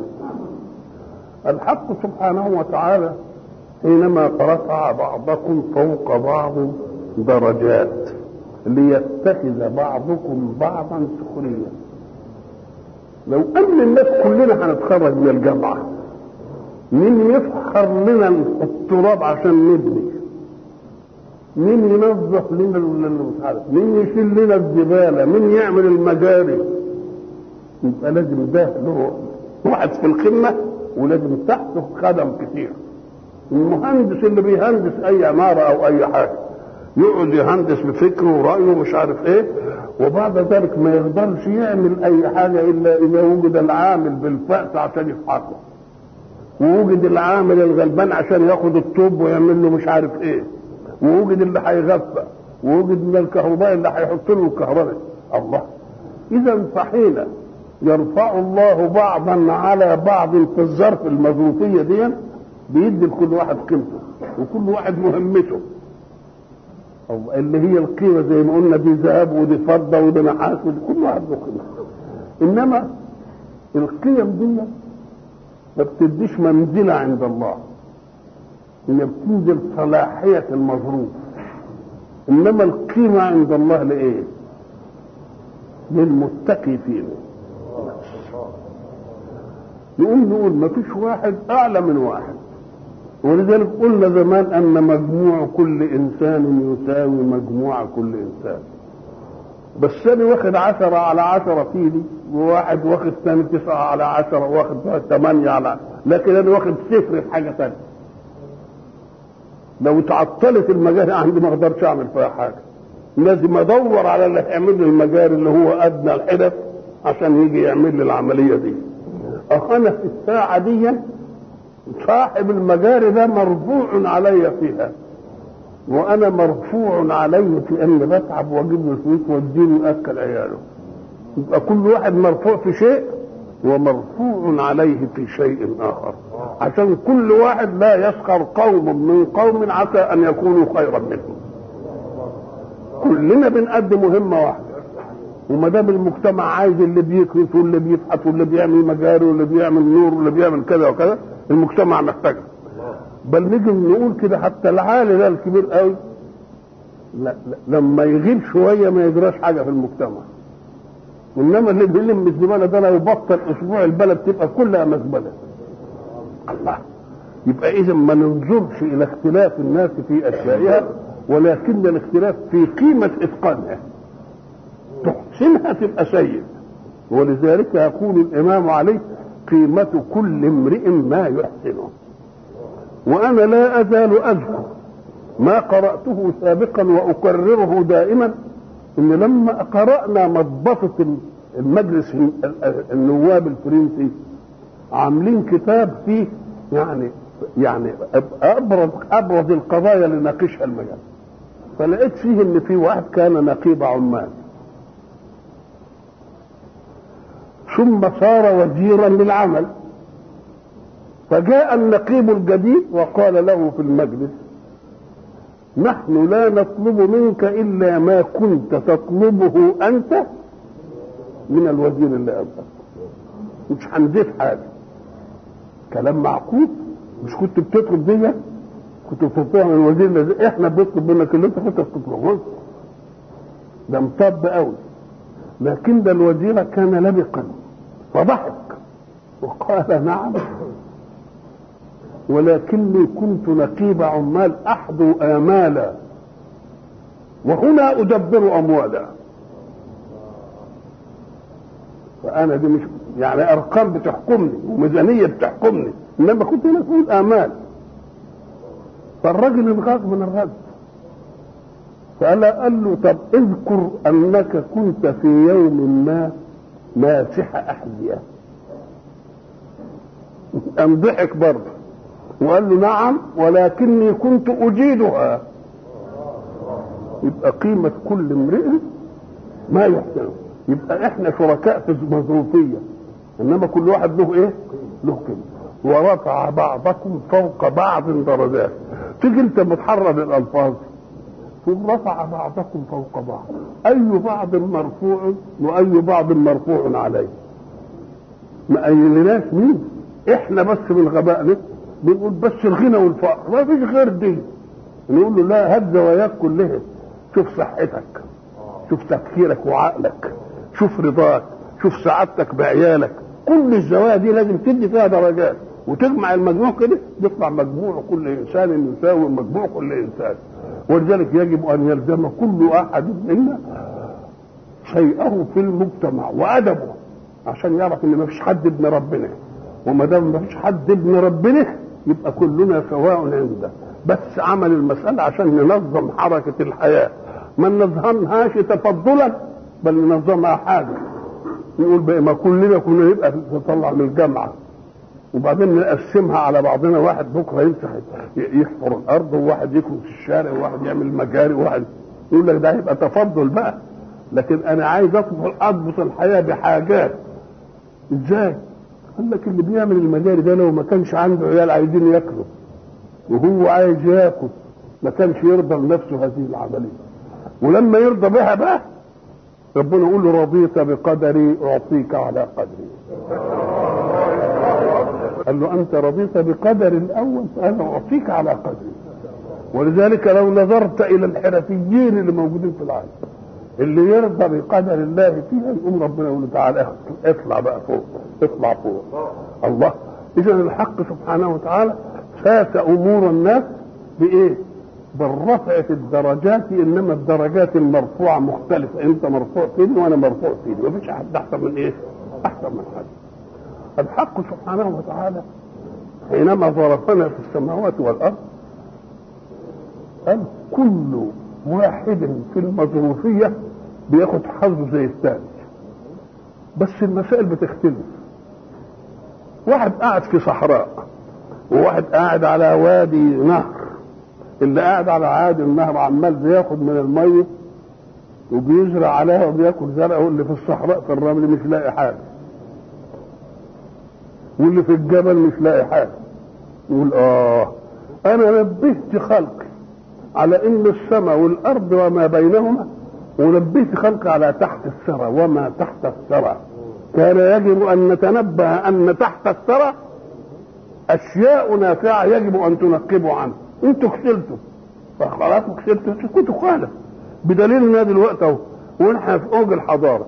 دلوقتي لما بنيجي نستصلح ارض بنفحت ايه عشان بير وناخد الايه الميه. طب ما هو البير ده كان من زمان، ما كنا عملناها من زمان، انما كسلنا. والحاجه التي ايه اللي كانوا قاعدين فتن في الجبال قاعدين يعني يرعوا حاجه ويقعدوا ياكلوا صاب مش عارف ايه، وبعدين لما قعدوا يفحتوا كده عشان ياخدوا ابنهم يضغط حته عشان ياخد حته رخام ولا حته حجر وبتاع يوم يبان له حاجه حلوه. قام لقى الرخام الجميل ولقى الجرانيت الحلو ولقى المرمر. الله، كل الحاجات دي كانت موجوده في الارض. وبعدين التفت لقى الالماس اللي هو اغلى شيء ده في الجبال. يبقى كل حته فيها ايه؟ فيها كل خير.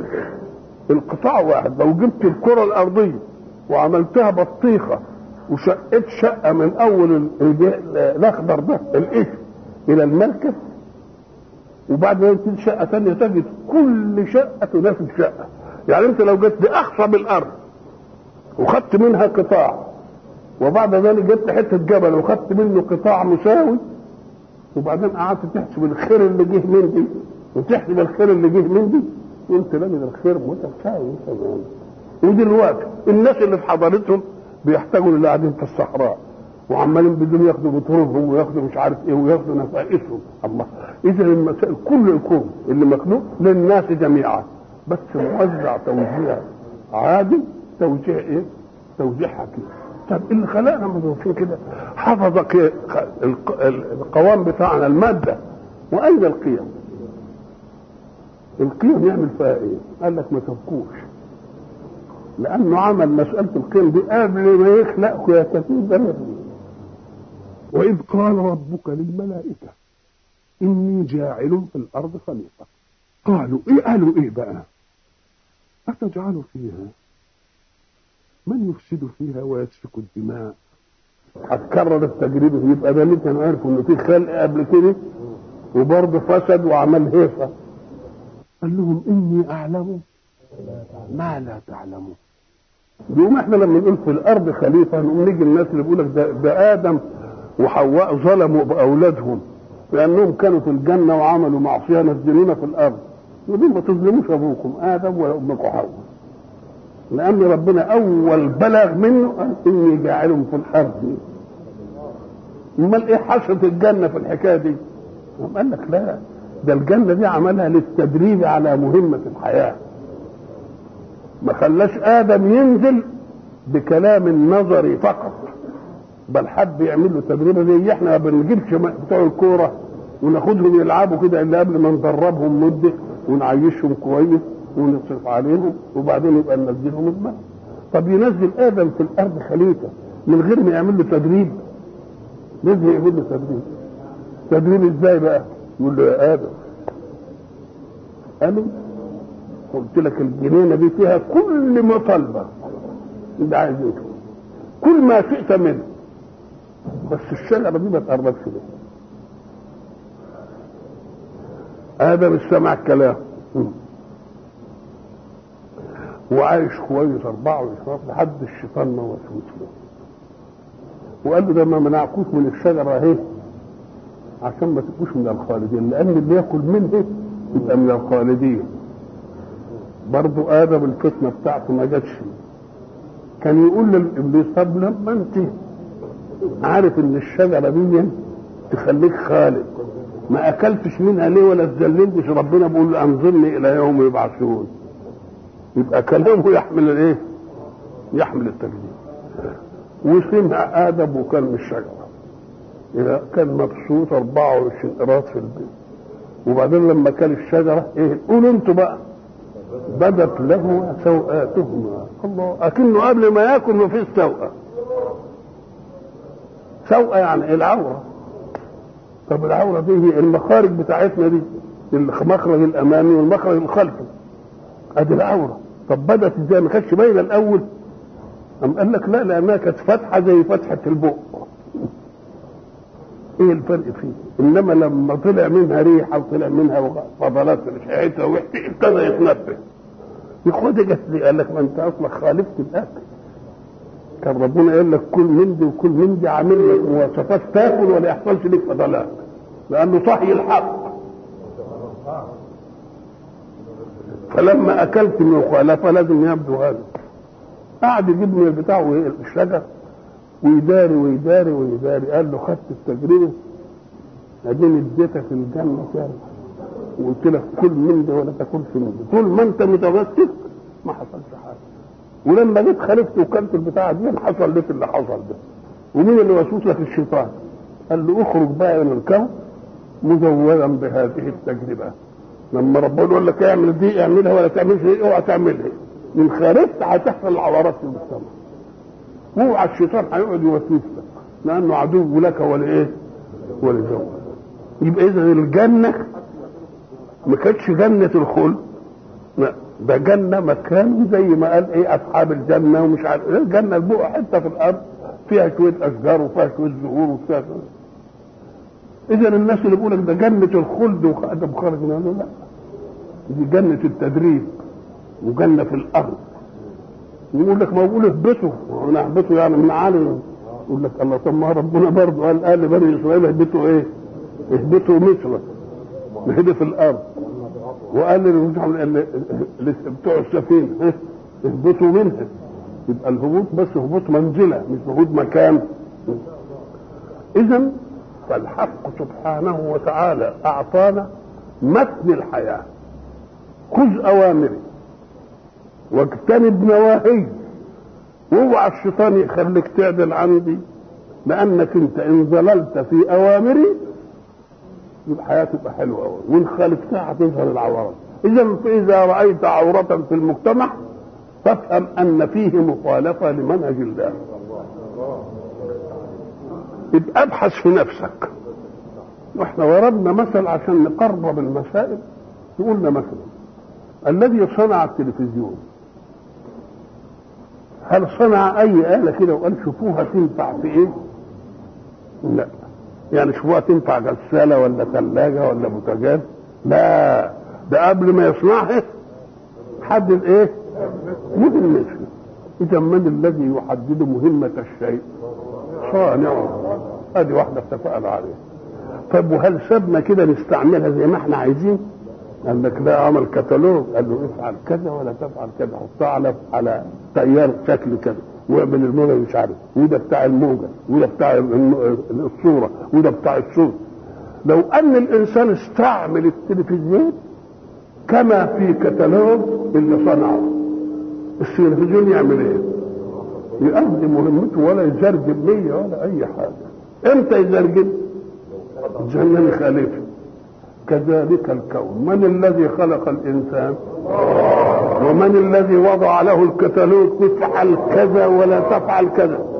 اذا فان استعملت الكتالوج اللي ربنا قاله تفعل ولا تفعل، تبقى زي التلفزيون ماشي سليم ولا اي حاجه تحصل لك في حياتك. فان رايت شيئا، واحد تعبان من اي شيء، بيبقى اساله وقول له ابحث في نفسك شوف انت خالفت ايه. لو بحثت في نفسك وشفت خالفت ايه هتبقى تعرف. ولذلك يقول لك وفي انفسكم بل الانسان على نفسه بصيره ولو القى معاذيره. الله، يبقى اذا الكون اللي خلقنا ادانا منهج نمشي عليه وخوفنا من الشيطان. فاذا استعملنا منهج الله في الكون يبقى لا توجد في الكون عورات، واذا خالفنا توجد العورات. فاذا واحد اشتكى لك من اي حاجه قل له بل الانسان على نفسه، شوف انت عملت ايه. ولذلك بعض الناس الواصلين يقول لك والله لو عثرت بي الدابه في الطريق لحاسبت نفسي، اي ذنب ارتكبته لتعثر الدابه؟ انا عملت ايه؟ يبقى اذا كل نظام كل واحد ايه معاه. يجي مثلا سيدات يقولوا مثلا كذا اللي ما اتجوزتش واللي مش عارف جوزها تعبها واللي مش عارف ايه. طيب نقول لها طب تعالي بقى، ايه الاحمر اللي في بقك؟ وايه الحاجب اللي انت عاملاها دي؟ طيب انت بتغلطي ربنا في الخلق، كانك بتقول يا رب انت فاتك تعمل الشفايف احمر من كده، وفاتك انك تعمل الحاجب ادق من كده، فانا بصلح لك يا رب. تقول اعوذ بالله. هو كده ما دام انت عملت كده عايز ربنا يبقى في صحبك ليه بقى؟ ايه رايك ان الكلمتين دول يخلوا كل اللي جابوه اللي قلنا انتهوا من كل شيء؟ ايه، حاسب نفسك، كفى بنفسك اليوم عليك حسيبا. ولذلك هيعمل لنا كتاب يقول اقرا كتاب شوف ايه اللي انت عملته. الله، اذا فمنهج الخالق هو الكتالوج اللي عمله افعل ولا تفعل. ود ادم وبعدين قال له يا ادم اهبط الى الارض مزودا بهذه التجربه. قال اهبطا منها جميعا بعضكم لبعض عدو فإما يأتينكم مني هدى فمن اتبع هداي فلا يضل ولا يشقى ومن أعرض عن ذكري فإن له معيشة ضنكا وبعدين ونحشره يوم القيامة أعمى. قال ربي لم حشرتني أعمى وقد كنت بصيرا. قال كذلك أتتك آياتنا فنسيتها فكذلك اليوم تنسى. الله. يبقى إذا الإنسان حسيب على نفسه ولا لا؟ يبقى لو حاسب نفسه في الدنيا وعدل عن مخالفة الله تستقيم له الأمور استقامة كما استقامت لآدم حين أكل كما أمره الله ولم يأكل كما نهاه الله.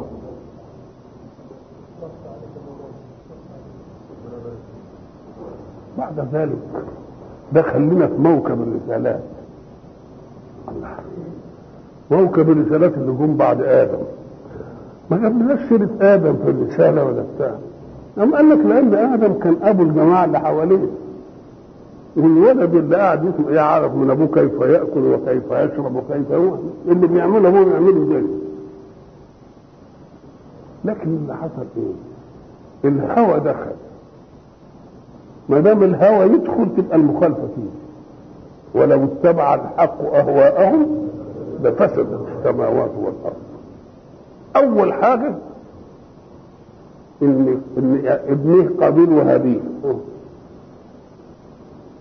كان الأول بنت تيجي وهي ولد ذكر في البطن الواحد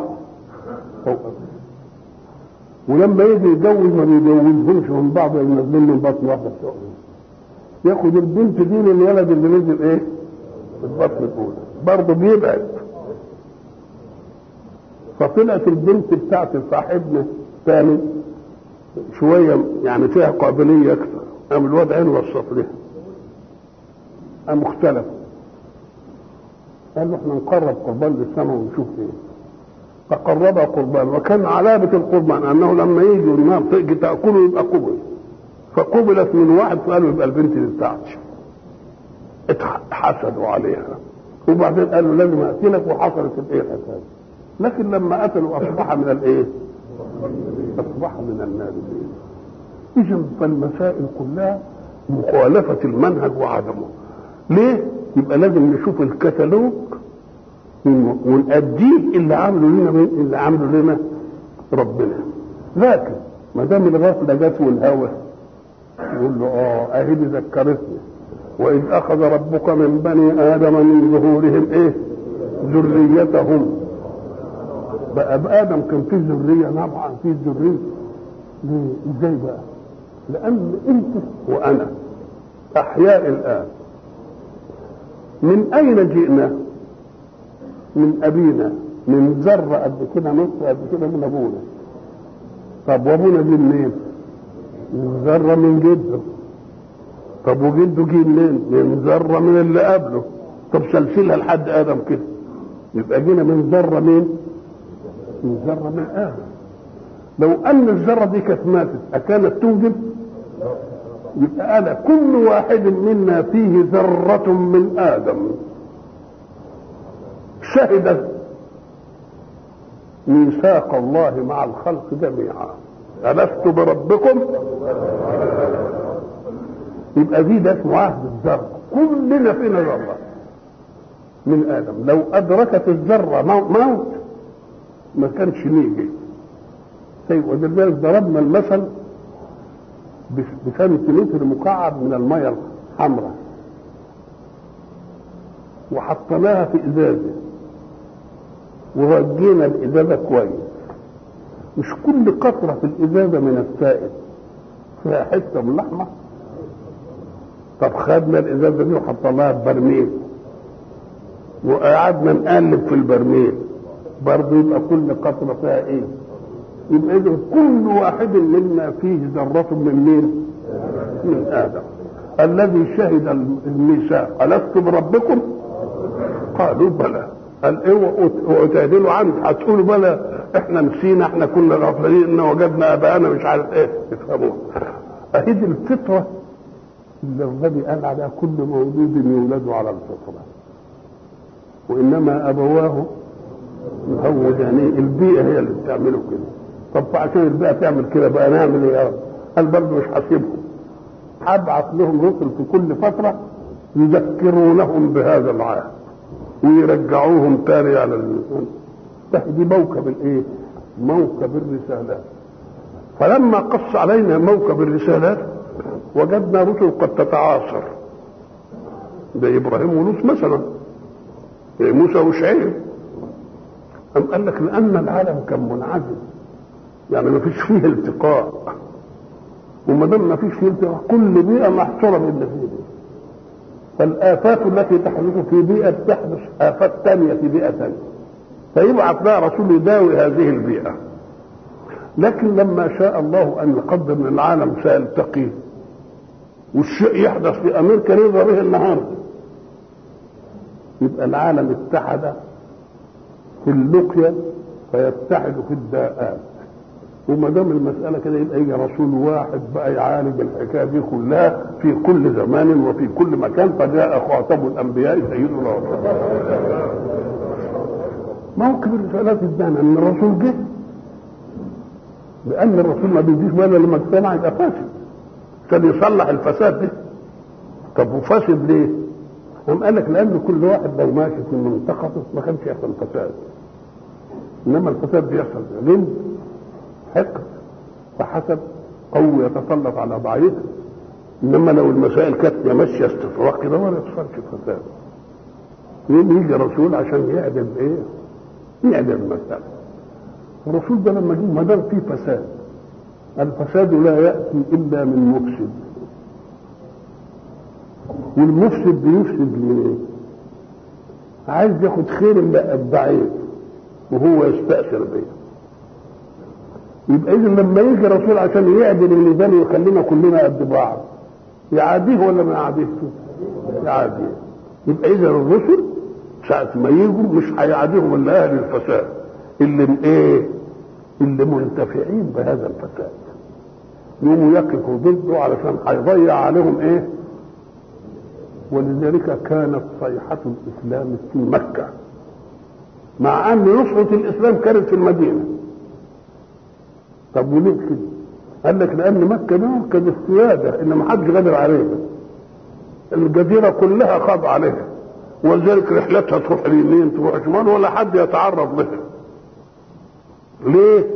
لان اخوه اي قبيله تخاف تتعرض لقريش لانها ستصبح في يوم ما في قلب قريش عشان تروح الحج تروح الكعبه، يبقى محكومه لمين؟ فيخافوها. ولذلك ربنا لما امتن على اهل مكه بانه الجماعه اللي جايين يهدموا الكعبه اللي هو ابرهه وجابوا الفيل ومش عارف ايه وبتاع، بيمتن عليهم انه ايه؟ صدهم على الحكايه دي. ولذلك قال فجعلهم كايه؟ كعصف. لما نزل ابابيل ومش عارف ايه جعل جيش ابرهه ايه؟ كعصف مأكول. دي اخر ايه؟ ده اخر سوره الم ترى.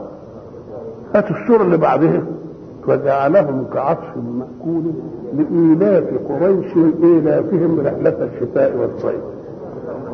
لأن البيت لو كان الهدف كانت الناس هتحج الحتة ثانية، قريش تفقد ما كانتش ما تقدرش تمشي في التجارة والبتاع. فجاء الإسلام في أذن العظمة وفي أذن السيادة وصاح صيحته، وكان ما كان ولم ينتصر الإسلام إلا في المدينة. يقول ما هو لله حكمة فيه. ايه الحكمة؟ قال لك لو انتصر الاسلام في مكة لقال قائل قريش انفت السيادة على الجزيرة، فجاء واحد يدعي انه رسول للكل فليسودوا به الدنيا مش بس مش يسودوا به الحجاز. فيعلم ان العصبية لمحمد هي التي خلقت الايمان بمحمد، ولكن الله يريد ان ينتصر الاسلام في المدينة ليعلم أن الإيمان بمحمد هو الذي جاء بالعصبية لمحمد. يبقى مش العصبية اللي جابته، لا ده الإيمان هو اللي جاب العصبية. نعم.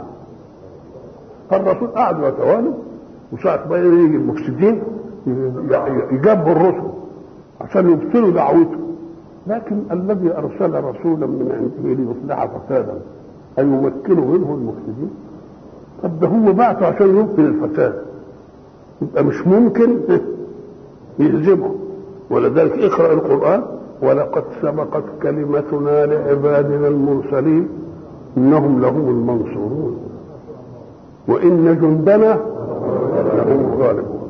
كلام سجله الله على نفسه ولا يسجل الله على نفسه كلاما ويحفظه أن هو اللي حفظ القرآن اللي فيه الكلام ده الإنسان يسجل اللي له مش اللي عليه. وإلا لو حصل غير كده يقول له ده أنت قايل كذا وقايل كذا وقايل كذا، أمال إحنا اتغلبنا ليه؟ ولقد سبقت كلمتنا لعبادنا المرسلين إنهم لهم المنصورون وإن جندنا لهم الغالبون. إذا ما كانش يصح جند الإسلام ينهزم، يقول له لا، هو انهزم لأنه الإسلام، ده انهزم لأنه خرج عن جنديته في الإسلام. ولذلك أول هزيمة جات لهم مش في أحد، طب ده منتصرين في بدر ما بقالهمش سنة، مين يجي ينهزموا في أحد؟ قال لك إيه؟ ليه؟ قال له لأن النبي عليه الصلاة والسلام قائد المعركة قال للرماة لا تنزلوا، إن انتصرنا أو انهزمنا اقعدوا كده، لأن دي الحتة اللي تحفظنا إيه وتحفظ ظهورنا. فلما جاءت بوادر النصر نزلوا عشان الغنيمة، فلما نزلوا عشان الغنيمة الأعداء طوعوهم وعملوا العملية اللي عملوها دي. بالله عليك لو انتصروا مع مخالفة أمر الرسول ماذا كان يحدث؟ لهان أمر الرسول عليكم، ولكن خلفوا منه مع أن الرسول بينهم، ومع ذلك يقول لله السنة بعد ذلك ما عادش يقدر ايه يخالف. وبعدين برضه جم في حنين لما كانوا القلة الأول، إنما في حنين بقى 10,000. أبو بكر نفسه رضي الله عنه يقول لن نغلب اليوم عن قلة، ده احنا عددنا كبير، يقول يجوا يحصل لهم اللي حصل. ويوم حنين إذ أعجبتكم كثرتكم فلم تغن عنكم شيئا وضاقت عليكم الأرض بما رحبت لكن صعبت على ربنا. قال دي غلطة بقى ما نخليهاش هزيمة على طول كده، أنزل الله سكينته وأيدهم وانتصروا. بس تقدموا أدبين، أدب في أحد إن مخالفة أمر الرسول ده تتأتى، وأدب تاني إنهم ما ينغروش بالكسرة، مش هم بينصروا مدد الله الأعلى. فإذا دخلت كم من فئة قليلة غلبت فئة بإذن الله. يقول لك هتغلبوا إزاي؟ يقول لك يا أخي قال لك يؤيدهم بجنود لم تروها، وأهم هذه الجنود اللي يلقي في قلوب عدوهم الرعب منه. ساعة ما يلقي في قلب العدو الرعب ينتصر ولا ما ينتصروش؟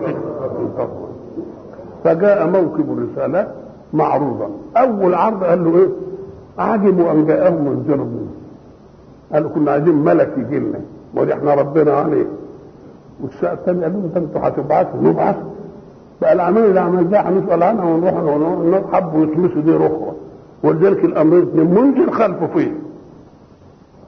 إذا إيه متنا وكنا إيه مش عارف إيه هنبعث ثاني، إذا شاء عجيب والله العظيم. يبقى لازم بقى إيه تيجي الرسل عشان تعمل إيه؟ عشان تنهي هذا الفساد. توافق.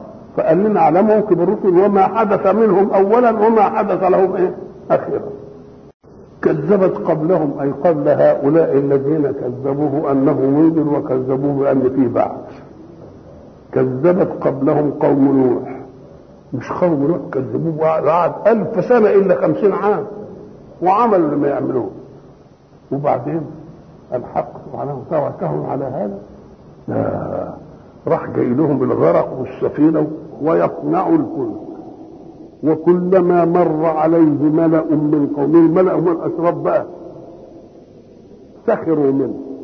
قال إن تسخروا منا فإنا نسخر منكم. لسه قدام ولذلك ربنا بيقول لك سيب الكافر يعمل واجب الأفعال وبعدين شوفنا هنعمل فيه إيه. ولذلك هناك اقرأ إن الذين أجرموا كانوا من الذين آمنوا يضحكون. المجرمين بقى اللي هم كفروا ومش عارف ايه بيضحكوا دي برضه لها ظاهرة عندنا. ساعة ما يكون في شبان كده ماشيين على حل شعرهم ويشوفوا شاب ربنا يهديه يروح المسجد يقول له خدنا على جناحك السنن دي. وواحد قال له شوف حسن الزبالة بتاعت الصلاة وقعت الزائد. لا يسخروا منهم، ويا ريته يسخر منه لوحده ويروح البيت اهله يعدلوه يروح فرحان وخالد مسعود دول قابلت فلان وعملت وهزأته يقوموا ينبسطوا منه. فربنا يقول ان الذين اجرموا كانوا من الذين امنوا يضحكون. وإذا مروا بهم يتغامزون وإذا انقلبوا إلى أهلهم انقلبوا فكهين مبسوطوا لك أنا قابلت ده هزأته وعملت فيه اللي ما ينعمل تقوم أهله ينبسطوا منه الله. وإذا انقلبوا إلى أهلهم انقلبوا إيه فكهين وإذا رأوهم قالوا إن هؤلاء لضالون وما أرسلوا عليهم حافظين. الحق سبحانه وتعالى يطمئننا هنا على ما يقول هناك. فاليوم الذين آمنوا من الكفار يضحكون. انتوا ضحكتوا عليهم في الثانية احنا بنضحك عليكم في الايه؟ فاليوم اللي هو يوم الحساب بقى الذين آمنوا من الكفار يضحكون على الأرائك ينظرون. وبعدين يسألنا ربنا هل ثوب الكفار ما كان قدرنا نجازيهم؟ نقول له نعم يا رب أجازتهم. إذا الحق سبحانه وتعالى خلى بتوع نوح يعملوا فيه اللي بينعمل. وبعد ذلك ربنا عمل له يعمل السفينة ووضب السفينة كل يسخروا منه ومش عارف ايه. وبعدين إذا جاء أمرنا وفارت النور اشهد وخد الذرية بتاعتك وأهلك مش عارف اكتب في سفينة عشان احنا نغرقهم. وقد كان ما كان. يبقى هم ابتدأوا بالإيه؟ بالصد والصدود والمنع من الغير ان هو يبقى مؤمن. وبعدين جت نهايتهم ايه؟ حتى ابنه عشان الرساله ما فيهاش بنوة نسب ولا بنوة عصب. الاسلام فيه بنوة اداء وبنوة التزام. ولذلك قال له ده ابني قال له لا مش ابنك ابنك هو ابنك الملتزم بمنهجك انه ليس من اهلك. وبعد ذلك علل انه عمل غير صالح. الله مش عامل. لو قال عامل يبقى الذات موجوده.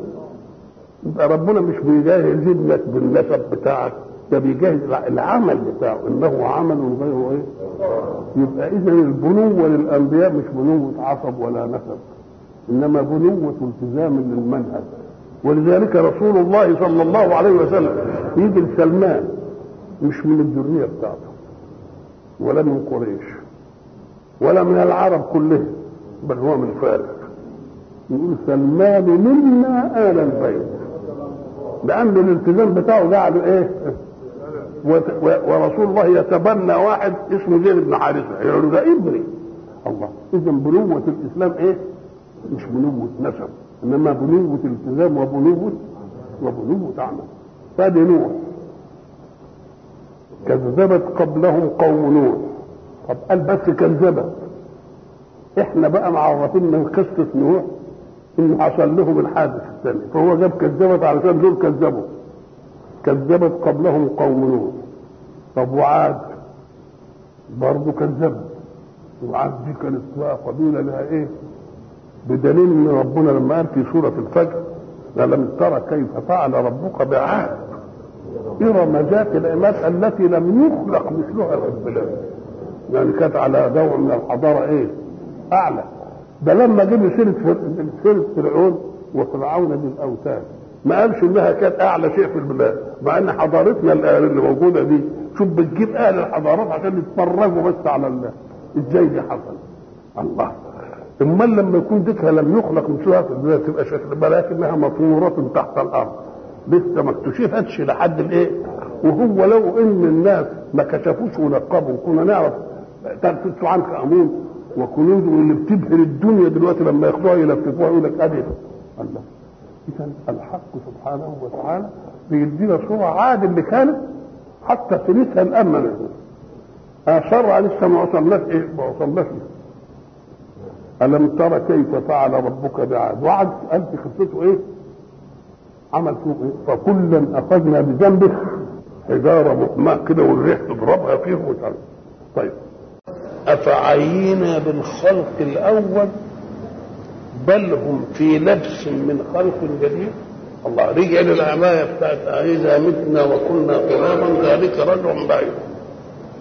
هناك تكلم عن الكونيات اللي حول الانسان وهنا يتكلم عن الانسان وحقيقته لان فيه ايه قال سنريهم اياتنا في الافاق وفي انفسهم. فتكلم عن آياته في الآفاق، السماء وما فيها وما فيها من غيب، والأرض وما فيها، والمطر اللي بينزل ومش عارف ايه، والناس اللي كذبوا حصل فيهم ايه، دي كلهم آياتنا في الآفاق. ليه؟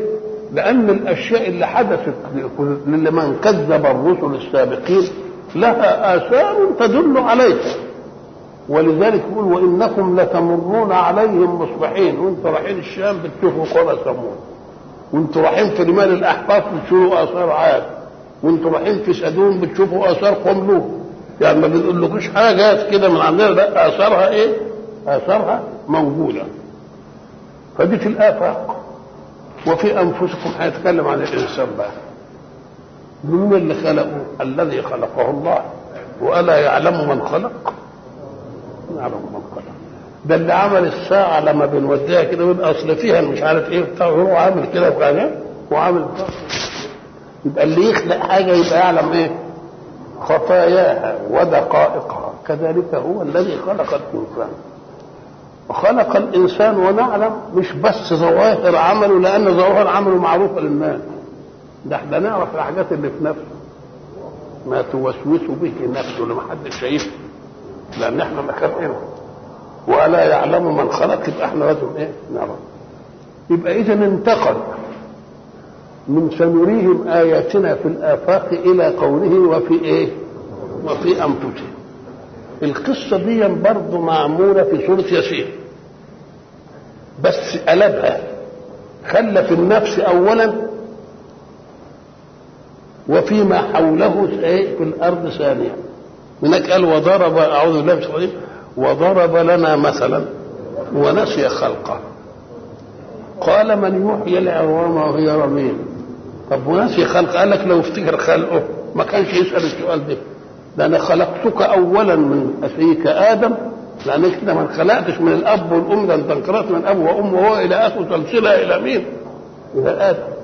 ولذلك حتى الاحصاء الفلسفي الان اللي بيجرى في الكون يقول لك نرد المسائل كده، تعداد العالم الايام دي كام؟ كذا منه. طب ومن 20 سنه كان كام؟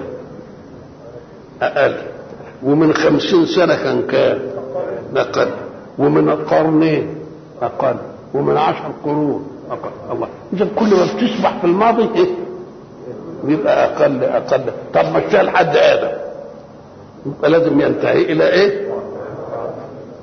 لا مش لواحد، أصل الواحد مش هيجي منه نفس، يبقى الاثنين بس وبعدين يجي منهم نفس. يبقى إذا الإحصاء الفلسفي الآن بيصدق قول الله خلقكم من نفس واحدة وخلق منها زوجها وبث منهما رجالا كثيرا ونساء. يبقى ده كلام منطقي. وما دام المسألة بالشكل ده يبقى اللي أثبته أهدي من سنريهم آياتنا في الآفاق وفي إيه؟ وفي أنفسهم.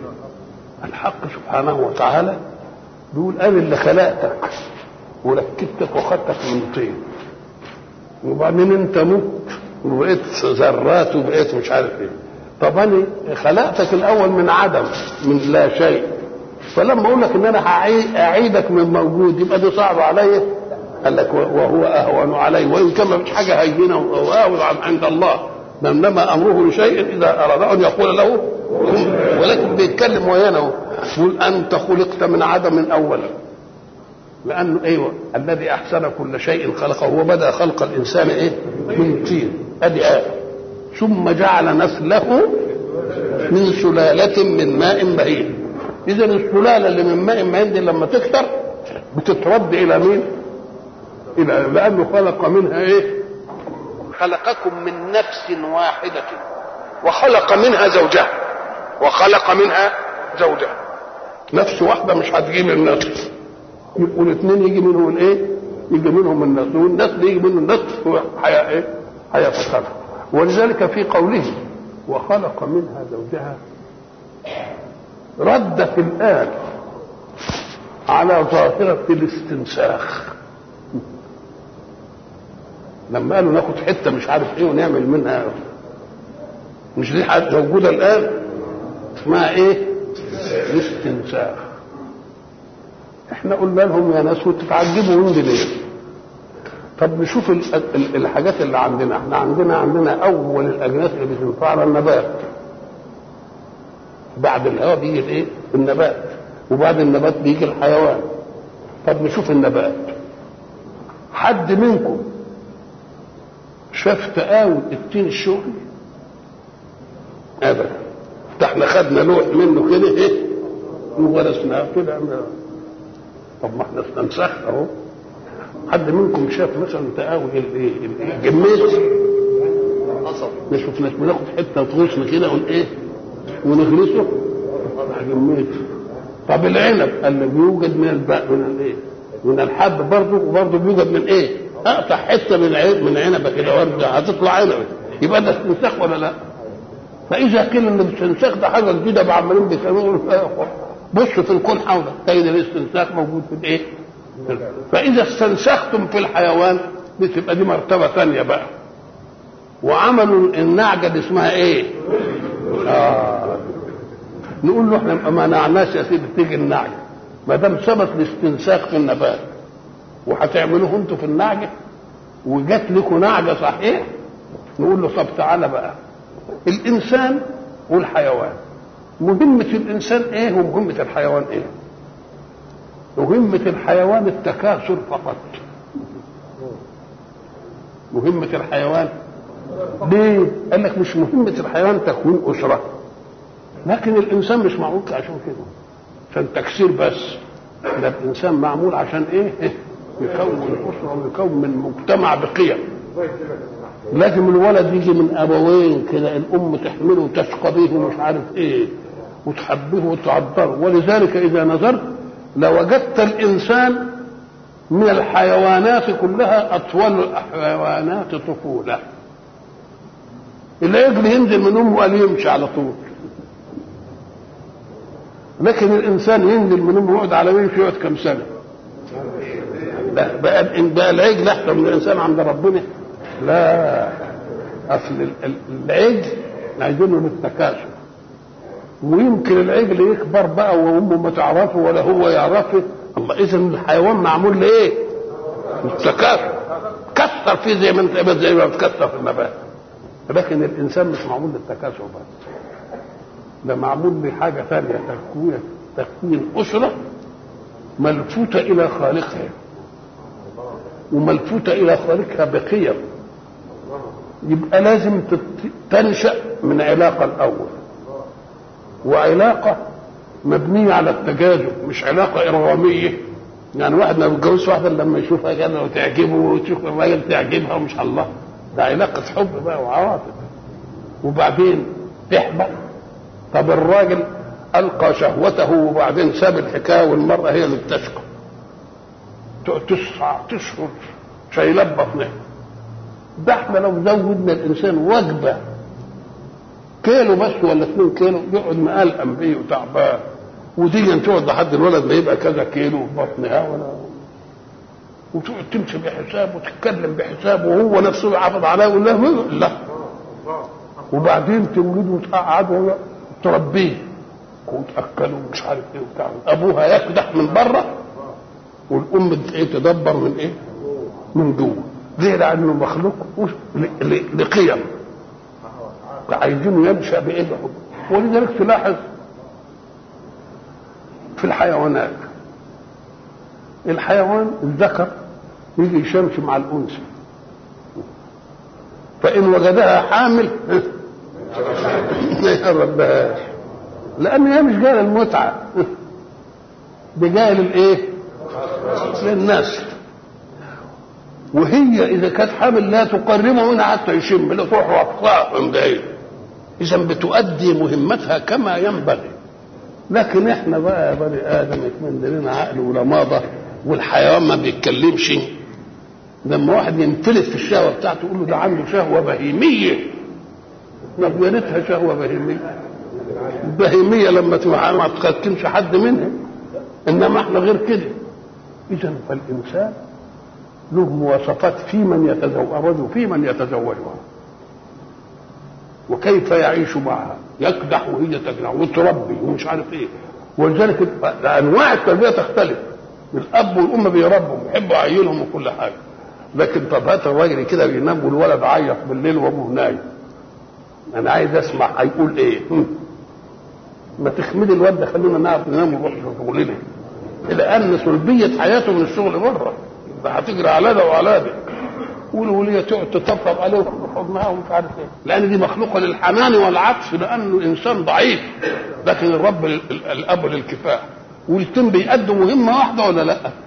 اذا فالانسان الذي يكون من اسره اب وام متعاطفين متجاذبين بيربوا ويعملوا، ده الانسان بقى ما يمكنش يستنسخ ابدا، اللي يستنسخه اللي خلقه بس، بدليل انه خلق ادم وخد ايه؟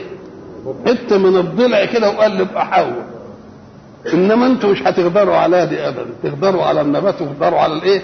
لاننا لا نريد منهم اسره، احنا عايزين تكسير وبس، انما الانسان عايزين فيه تكسير وعايزين قيم. القيم دي لازم يتربى بقى على الايه؟ انه نشأ من اثنين محسوبين على بعض. هو ليه اللقيط بيبقى تعبان؟ لانه ملوش حد ينشأ اليه. لكن الاب يبقى له ابن، يبقى محسوب عليه في المجتمع، عايز يلبسه كويس وعايز ياكله كويس وعايز يعمل عليه كويس، يبقى محسوب عليه، ولازم يربيه كويس ولازم يوديه الجامعه ولازم يصبر عليه، بدليل ان يفضل الحنان ده حنان مسترسل مع انه مش مطلوب. يعني الشرع يقول لك بمجرد الولد ما يبلغ لم يعد له حق على ابيه ولا على امه، واذا بلغ الاطفال منكم الحلم فليستأذنوا كما استأذن الذين من قبلهم، وينقلب الحق اللي عند الوالد له يبقى عنده هو للوالد.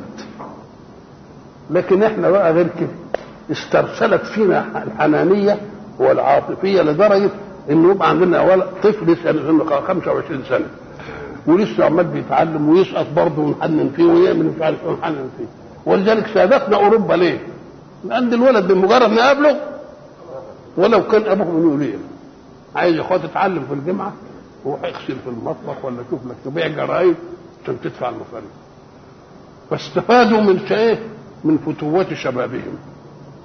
ولذلك لما يقولوا لنا عايزين نربي الشباب ده، يا اخي نقول له كلام غلط. الشباب لا يربى، الشباب طاقة تستغل في حركة الحياة، انما يربى لها سن هناك قدام. ما تسيبوش طفل وبعدين تيجي تقول اربيه، لان شرط المربى ما يكونش له تفنيحه. انما لما اجي اقول له كده يقول لك ما ينفعنيش اربيه بقى. ولذلك لما طلاب الجامعه قالوا طب استأنفوا تربيتنا، قلنا لهم هنطوعكم ونقبل اننا نربيكم، بس ان اردتم ان نستأنف طفولتكم ونربيكم استأنفوا معنا طفولتكم ما تتنحوش. انما اجي اقول لك شايفين التنح لي مع السلامه يا اخوان. يبقى اذا الاستنساخ ما يوجدش فيه، يوجد في النبات موجود وفي الحيوان او عمالين بيحاولوا فيه، لكن في الانسان مش ممكن يتأتى.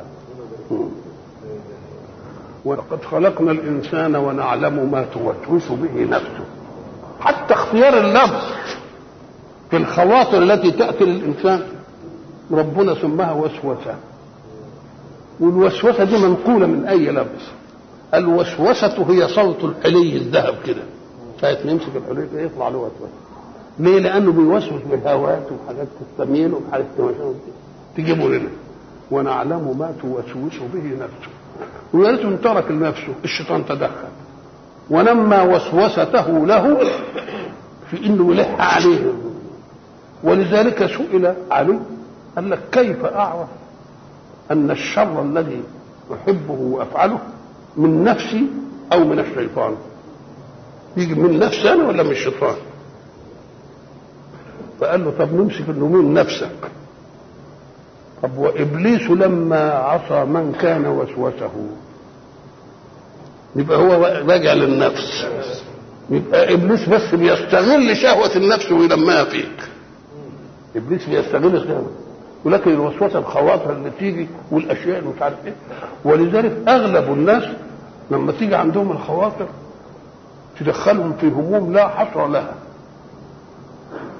ويجي لشيء لسه ما حصلش ويعيش فيه، شيء حصل يعيش فيه تاني، يقول له يا اخي اللي حصل فات واللي ما حصلش غيب، ما تخليك الساعه اللي انت فيها وتوجه الطاقه للوقت اللي انت فيها. ما مضى فات والمؤمل غيب ولك الساعه التي انت فيها. ويقعد ويشيل الهم ويعمل مش عارف ايه وبتاع وحاجات دي، فتلتفت تكلمه وهو ساهل يمشي بالشارع حدث نفسه. ربنا اللي خلقه قايل لنا وانا اعلم ما توسوس به نفسه. لكن لو علم ان له رب كان اي شيء يشغله يقول هو انا مخلوق لوحدي؟ ده لي رب، ولا يفهم في حاجه ابدا. اي مصيبه انتهت تقول الله هو انا مش قادر عليها انا، انما خليني قادر عليه. ما ربنا ادانا عليها ده في موسى عايز ياخد اسرائيل من فرعون كده ويطلعهم وينفذ بهم. فرعون دي خد الجيوش بتاعته وراح جاري وراه. خلاص قام واحد بيتلفت من قوم موسى وجد فرعون بجنوده جاي، قال له انا لمدركون. مفيش فايده، هذا فرعون وادي البحر، يعني ندخل البحر نغرق بيعمل كده اللي ما يعمله. ماذا قال موسى؟ قال له كلا بملء فيه، ويمكن قبل ما يخلصوا يكون فرعون وصل. جاب الحيثيه بقى، ان معي ربي سيهدين. يبقى هذا خلق المؤمن، ان عزت عليه الاسباب يقول ده انا ليا رب. مش لو ان انسان ماشي معاه جنيه كده ووقع منه يزعل ولا ما يزعلش؟ وخصوصا اذا كان جاي من بلد تانية وعايز ولا يسافر ولا ياكل لقمه. طب لو كان في البيت 10 جنيه عنده يبقى عنده رصيد برضه يبقى زعلان قوي. يبقى اللي له رصيد ما يزعلش، وانت ليك رصيد من رب. ولذلك يقول لك لا كرب وانت رب، خلاص اتمنع. فالاشياء التي تصيبني حاجتين اثنين، ليا فيها سبب ابقى عارفه ما دام ليا فيها سبب، وما كانش ليا فيها سبب ما اقدرش عليه. يقول لي ليك رب بقى حلها له، امن يجيب المضطر اذا دعاه ويكشف السوء. ومعنى مضطر يعني استنفذ كل اسبابه. يوم ربنا يقول له انا جاوبك هنا. انما ما نبقاش مضطرين يبقى عندنا وساكنين كويس ولا عايزين بقى فلك وفله، عايزين عماره في الفله عشان تصرف على الفله، عايزين الله. يبقى عمال مش بيطلب عن اضطرار، بيطلب عن ترف وبطر. انما هات واحد مضطر ويدعي صحيح عن اضطرار، لازم ربنا يجاوبه. الحق سبحانه وتعالى يريد ان نجعل خلقه يجعلوه في ايه؟ يجعلوه في بلده، يعني ما ينسوش. ليه؟ اللي بيخسر الدنيا النسيان. طب والنسيان بيجي ليه؟ لان التكليف بيحدني عن الشهوات، وانا عايز الشهوات. اقوم الشهوات تاخدني، لما تاخدني يمكن افتكر ان انا مؤمن اصد نفسي. يجي ابليس ويروح جايب له الخاطر ده بقى ايه؟ نرجعه ايه؟ ولذلك برضه سالوه مره قالوا له طيب كيف اعرف ان العمليه دي بتاعت النفس والعمليه دي من الشيطان؟ قال لك ان كانت المعصيه تلح عليك بذاتها فتعلم انها من النفس، بتلح عليك ما يرجع عليك كده يجيبها لك ثاني يجيبها لك. لكن اذا كانت من الشيطان وعدت عليها الحكايه دي ينقلك الى معصيه اخرى. فالفكر في المعصيه المنقول يبقى من الشيطان، والثابت في حته واحده يبقى من النفس. واحد بيحب واحده يقول هي ما بتغير، انما لو معصيه ثانيه واتنقل يبقى يعرف انها ايه؟ من الشيطان. عايزك عاصي باي شكل من الاشكال، انما النفس تريدك عاصيا من لون خاص يشبه ورائها. ولذلك ليه الناس بتعبد صنم؟ ايه العقل اللي يخلوهم يعبدوا حجر وبينحتوه بايدهم؟ ولما دراعه يتكسر قال يجيبوا مسمار وايه ويجبروا الاله بتاعهم. ولما الهوى يوقعوا يقعدوا يسندوه ويعملوا له مش عارف ايه. بس اي عقل يقبل هذه المساله. قال لك لان التدين طبع في النفس من ايام عالم الذر، الست بربكم. لكن لما جه في شهوات الدنيا الشهوات سحبته. لما سحبته الشهوات وهو له دين من قديم بين الفطرة يقوم يحب الإله اللي ملوش طلبات. الصنم ملوش إيه؟ الصنم ملوش يفعل كذا ولا تفعل كذا وحاش من أي، بل إله بيرضي إن هو له إله، إنما ملوش طلبات. يبقى والله كويس، إله كويس دي، يبقى ما يكلفنيش حاجة صعبة ولا بتاع دي، لا خلاص إله أدي اللي بيخلوهم إيه. وإن العقل البشري بفطرته السليمة يأبى أن يكون الحجر له إيه؟ حجر إله. فإذا كان الإنسان تصيبه من الأحداث وتشغل نفسه وما توسوس به نفسه عايزة تلهيه عن الدين، نقول له تعالى الشيء الذي يتعبك قسمين، قسم لك فيه دخل وقسم لا دخل لك فيه. فاللي ليك فيه دخل انت في ايدك علاجه، ما تعملش اللي في ايدك. سقطت لانك ما ذاكرتش، تقوم تعمل ايه؟ تبقى تذاكر وتنتهي المساله. ويبقى سقطت مره عشان تعرف انك ما ذاكرتش هتسقط، يبقى دي تخليك ايه؟ تذاكر طول عمرك، يبقى دي في ايدك. طب انا مذاكر كويس وحافظ العلوم وعال، ونهار ما رحت مسكت الورقه الاسئله كده وجيت اجاوب جالي صداع ولا دوار لخبطت، نقول له ده مش منك انت، ده من مجريه عليك. ما دام مالكش فيه سبب يبقى الذي اجراه له حكمه، اوعى تزعل منها. من الجائز انك كنت هتنجح النجاح اللي ما يوديكش الكليه انت عايزه، من الجائز انك انت هتغتر بنفسك وتضرب في نفسك بومبه، من الجائز انك انت حد ينشك عين يضيعك فيه. ولذلك اياك انك انت اي حدث يهيئك الا اذا حسبت نفسك الحساب ده، الحدث ده مني يبقى في ايدي خلاص، مش مني. يقول له من مين؟ جاي من اعلى، يبقى لله حكمه اعلى، يبقى لازم تاخدها على انها ايه؟ على انها حكمه، وحكمه ربنا يديها. المهم ان ترضى بها عشان هتعرف اثرها في ايه؟ اثرها فيما بعد. لما انخرقت السفينه، طب السفينه عيب ولا مش عيب؟ ولذلك موسى قال له ايه؟ انت خلقتها عشان تغرق اهلها. قال له ما انا قلت ما انت هتغرق وياي، مش تقدر تعيش وياي. لكن حب يعني يقول له فكره وفكره. قال له انت اصلك قارنت بين سفينه مخروقه وسفينه سليمه، ودي مش المقارنه.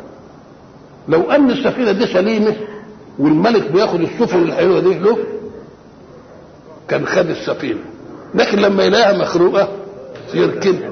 يبقى قارن لا بين سفينه مخروقه وسفينه سليمه، ولكن قارن بين سفينه مخروقه ولا سفينه اصلا. نقول احسن بقى، يبقى ساعه ربنا ما عمل الشيء اللي مالكش فيه يد يبقى لازم له في ايه؟ لازم له في حكمه. وما دام له في حكمه سلم بها.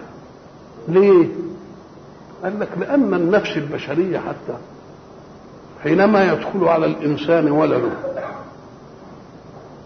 ووجهه يشر دم وابوه شافه الدم ما خدوش قبل ان يسال سؤالا، قال له من اللي عمل كده؟ مش ده السؤال الاولاني؟ مين؟ اذا اهاجك حدث ما يهاجكش الحدث عشان تعرف مين اللي عمله. ان كان اللي عمله انت تبقى ده على ظلم، وان كان مش عندك بقى يبقى لازم يكون له في حكمه. تعالى قال مين؟ قال عمي. طب وعمك عمل ليه؟ تعالى يا عم انت عملت فيه كده ليه؟ قال له الواد انا قاعد والاوتومبيل ماشي كده والواد عايز يخبط الشارع كده يخبط، فانا ما لحقتش الا وشه فضوقت اثرت فيه. يشكره ولا ما يشكروش؟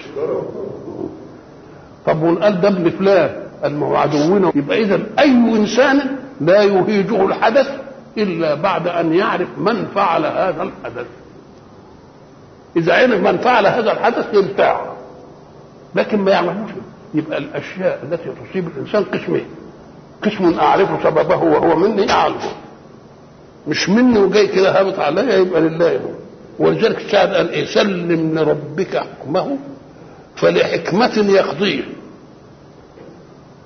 حتى تستقر وتسلمه، واذكر خليل الله في ذبح ابنه إذ قال خالقه فلما أسلما يبقى اذا التسليم مطلوب ولا مش مطلوب؟ ونعلم ما توسوس به نفسه، ويقعد بقى يضرب 5 في 6 وقاعد عمال يمكن الهم يشغله، والهم ده اذا سيطر في وسوسه النفس الانسانيه يهد الانسان. ولذلك الامام علي رضي الله عنه وكرم الله وجهه ناس قاعدين الصحابه كده في جنب وقاعدين فيما بينهم يقولوا يا اخي الكون ده في حاجات كتير اجناس كتيره قوي، انما اشد حاجه فيه ايه؟ واحد يقول الجبل اللي احنا شايفينه، وواحد يقول لا مش الجبل اللي شفنا، ما احنا بنروح بالبتاع ودي نضرب فيه كده ونكسره. قعدوا كتير ففات مين؟ الامام علي. قالوا هو ده اللي يفتينا، لانه ده قالوا يا ابا الحسن ما اشد جنود الله. ابو الحسن فوجئ بالسؤال، وعشان تعرف ان ما فوجئش بالجواب درسه حصره قبل ان يعده. قال اشد جنود الله 10. قال مش تعدهم لنا الاول كان دي عمليه ايه مدروسه. هو قاعد يعد على سطر اشد جنود الله الجبال. قام اللي بتاع الجبال قال لك مش قلت لكم؟ والحديد يقطع الجبال. قام الثاني قال مش قلت لكم؟ والحديد بتصهره ايه؟ بالنار، والنار يطفئها الايه؟ الماء، والماء يحمله السحاب، والسحاب ايه؟ يغلبه ابن ادم يستتر بالثوب او الشيء ويرضي لحاجته. والسكر يغلبه ابن ادم ساعة ما يسكر يتطوح كده ويترمي في الارض خلاص. والنوم يغلبه السكر ساعة ما ينام. والهم يغلبه النوم. فأشد جنود الله الهم. ساعة النفس ما تتوسوس وتعمل مش عارف ايه خلاص هو ده اللي ايه؟ اللي يهده. ونحن أقرب إليه من حبل الوريد. الحبل الوريد اللي هنا دول اللي هم إذا قطعوا دول الذبح لما يجي كده خلاص كده. وإيه يعني حبل الوريد؟ يقول لك لأن حبل الوريد ده هو اللي بيغذي الجسم كله بالدم اللي داير فيه. يبقى إن حل عني يموت. أنا أقرب من هذا الحبل اللي هو حياة كل إنسان به. نعم. فلما قال له الحكايه دي يبقى انا هنعرف خلقك ان انا عارفك وعارف تفاصيلك وعارف وسوسه نفسك وعارف مش عارف ايه وخلقتك من لا شيء ابوك، وبعدين هجي سهل عليا ولا مش سهل؟ يبقى جاء بالمعنى النفسي وفي انفسكم افلا تبصرون بعد الايه؟ الافاق. لكن احنا قلنا بقى في حكايه ياسين نقل الايه؟ قلبه وضرب لنا مثلا ونسي خلقه. قال من يحيي العظام وهي رميم قل يحييها الذي انشاها اول مره. لان الاحياء عن موجود والخلق الاول عن غير موجود، والخلق عن موجود اهون من الخلق عن غير موجود. لكن لما جه قل يحييها الذي انشاها اول مره وهو بكل خلق عليم الذي جعل لكم من الشجر الاخضر نارا انتقل الى الافاق. يبقى هنا جاب المعنى النفسي بعض الآفاق، إنما هناك جاب الإيه؟ الآفاق. الأول جاب المعنى النفسي وبعدين جاب الإيه؟ جاب الآفاق. من الشجر الأخضر نارا. الأخضر ده معناه إنه فيه مائية ومش عارف إيه، وبعدين يبقى منه نار. أم قال لك ياه، أم قال لك إيه ولما الشمس تلقحه وينشف يجي لك منه النار، إنما أصله إيه؟ شجر أخضر. وليه؟ طب هات شجر أخضر طويل كده واحرق حتة منه في الأول، تلتفت تلاقي الحته دي خدت شويه البخار ومشي والميه ترعى فيه وهو اخضر برضه. يبقى ربنا بيجيب الاضداد ولا مش بيجيب الاضداد؟ يجيب الاضداد. وبعد ذلك قال احنا عارفين ما توسوس به نفسك فلعلمنا بالوسوسه اولى ولا علمنا بالجوارح التي يعلمها الغير اولى؟ يبقى علمنا بالجوارح اولى. طب الجوارح بتعمل قال لك استخبى ما حدش يشوفني. قال له انت فاهم ان احنا سايبينك كده احنا عندنا رقيب وعتيد قاعد على كتافك ما يلفظ من قول الا لديه. طب رقيب عتيد طب ما دام انت عالم يا رب يبقى عايزين رقيب عتيد دي. قال لي عشان تبقى حجه علينا انهم هيشهدوا عليه. طب ورقيب عتيد سيبه. قال لك ده جلودك هيشهد عليك جلد. وقالوا لجلودهم لما شهدتم علينا قالوا أنطقنا الله الذي أنطق كل شيء. طب ما أنا عملت لكم، أنا كنت بعمل لمين؟ قالوا لجلودهم لما شهدتم علينا، وإيده هتشهد عليه. الله، ولما تسألوه لما أنا كنت بعمل لك أنت، وأنا أنت مش أنا داولت المعصية بإيه بك والقدم، يقول له ما أنا داولت المعصية لأنه وديت الخمارة أنت. يقول له أنا كنت مأمور الأول. ليه؟ لأن الله خلق الإنسان وخلق جوارحه، وبعد ذلك قال للجوارح أطيعوا مراد عبدي. يا إيه؟ يا اللي بتتحركي كده وكده، إن قال لك اضربي فلان اضربيه، إن قال لك خد بإيد فلان من طريق الخوف، يا لسان إن قال لا إله إلا الله طوعه، وإن قال ما فيش إله طوعه. الله، إذا فالجوارح خلقت على هيئة أن تنتمر لمرادك بالأمر من الله. يبقى لما تعمل بتعمل إنما مش راضية. فلما تذهب إلى الله في الآخرة لمن الملك اليوم؟ قولوا احنا طوعناه لأن انت قلت لنا اطيعوه فأطعناه، لكن لما جينا عندك ولا لوش كلام هنشهد عليه. وقالوا لجلودهم لما شهدتم علينا قالوا أنطقنا الله الذي أنطق ايه؟ أنطق كل شيء. فما الوسوسة دي أمر خفي علمه، وبعدين قال لك لا اعرف إذ يتلقى المتلقيان عن اليمين وعن الشمال قعيد هنا موجود قاعد ليك عمال بيدك حسناتك بس من رحمتنا التي سبقت غضبنا ان كاتب الحسنات بمجرد ما تعمل حسنه يكتبها، ومش يكتبها في العشر امثال اللي انا قايل له عليه. ولكن اذا عمل سيئه يقول كاتب السيئه تستنى شويه يمكن يتوب يمكن يستغفر يمكن يراجع نفسه وبعدين ما يكتب. ما يلفظ من قول الا لديه رقيب عتيد. وجاءت سكرة الموت بالحق.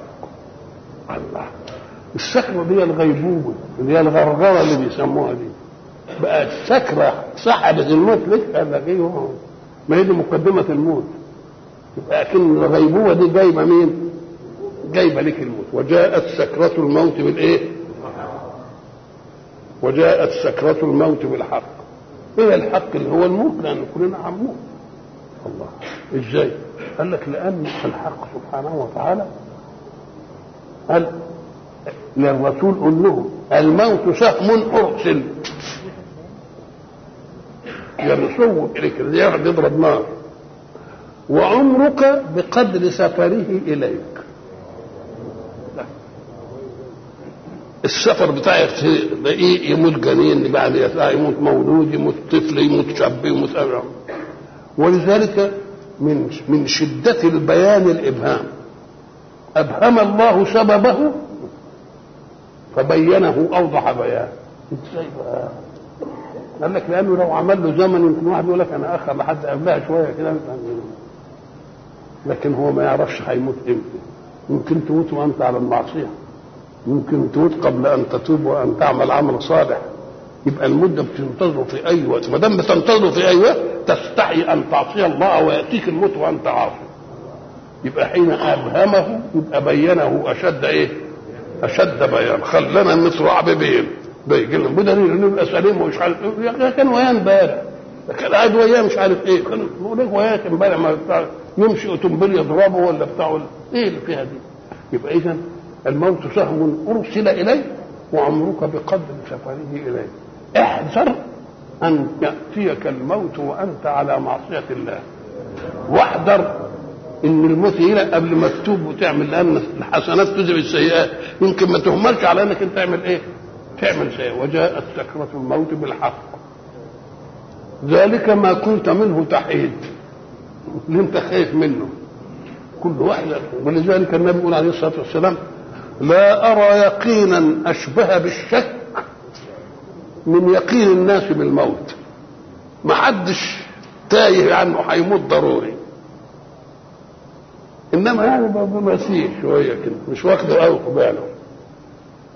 لا ارى يقينا اشبه بالشك من يقين الناس بالموت. برضه مصهينين شويه عنه، وده اللي قال لك برضه لحكمه، لان لو استحضرت الموت لو اموت على دلوقتي لا هشتغل ولا هعمل ولا ازرع ولا اقلع ولا بتاع. انما الامل هو اللي بيعمل ايه؟ هو اللي بيعمر هذه الحياه. بس افتكر انك انت من الممكن ان يفاجئك الموت في اي لحظه من اللحظات، فكن على استعداد للقاء الله بدون ذنب او بذنب تبت عنه واستغفرت الله عليه. خدنا تدريجه ما يلفظ من قول الا لديه رقيب عتيد. وجاءت سكرة الموت بالحق ذلك ما كنت منه تحيد. وبعدين بقى هناك ونفخ في الصور ذلك يوم الوعيد. يعني شو عمال بيعالجنا للاخره للحساب اللي هم كانوا بيقولوا ايه؟ بينكروا اننا هيبقى فيه ايه؟ حساب وكده. يقول لك يعمل كده. ونفخ في الصور ساعة ما الآن النافخ في الصور مأمور إسرافيل نفخ نفخة أولى فمات الحي الأحياء، ونفخ نفخة ثانية فاستيقظ الكل. ونفخ في الصور ذلك يوم الوعيد. يوم الوعيد يعني ده طب ما هو فيه وعد وفيه وعيد. أصل الوعد مفرح لأن الوعد بخير دائما، يبقى ما يخوفش ده اللي عمل صالح، يبقى مبسوط اللي هيروح ياخد جزاؤه. ولذلك الناس يجب انها لما الواحد يموت ان كان رجل صالح ما يزعلوش قوي ويزعلوا على نفسهم بس لانهم فقدوا انسا به، انما لانه ما دام صالح يبقى هيروح يلقى ايه؟ يلقى الجزاء الاوفى. يقول لك يا سلام على الله يجمعنا به. لكن الوعيد هو اللي يخاف. من اللي يترعبب؟ اللي يترعبب من الامتحان مين؟ اللي ما ذاكرش. انما اللي مذاكر كويس كده وبتاع فجديد رايح الامتحان بايه؟ ممكن يستشرف على الامتحان. ونفخ في الصور ذلك يوم الوعيد وجاءت كل نفس معها سائق وشهيد. سائق يدفعها كده على الله، وشهيد اللي هيشهدوا عليه.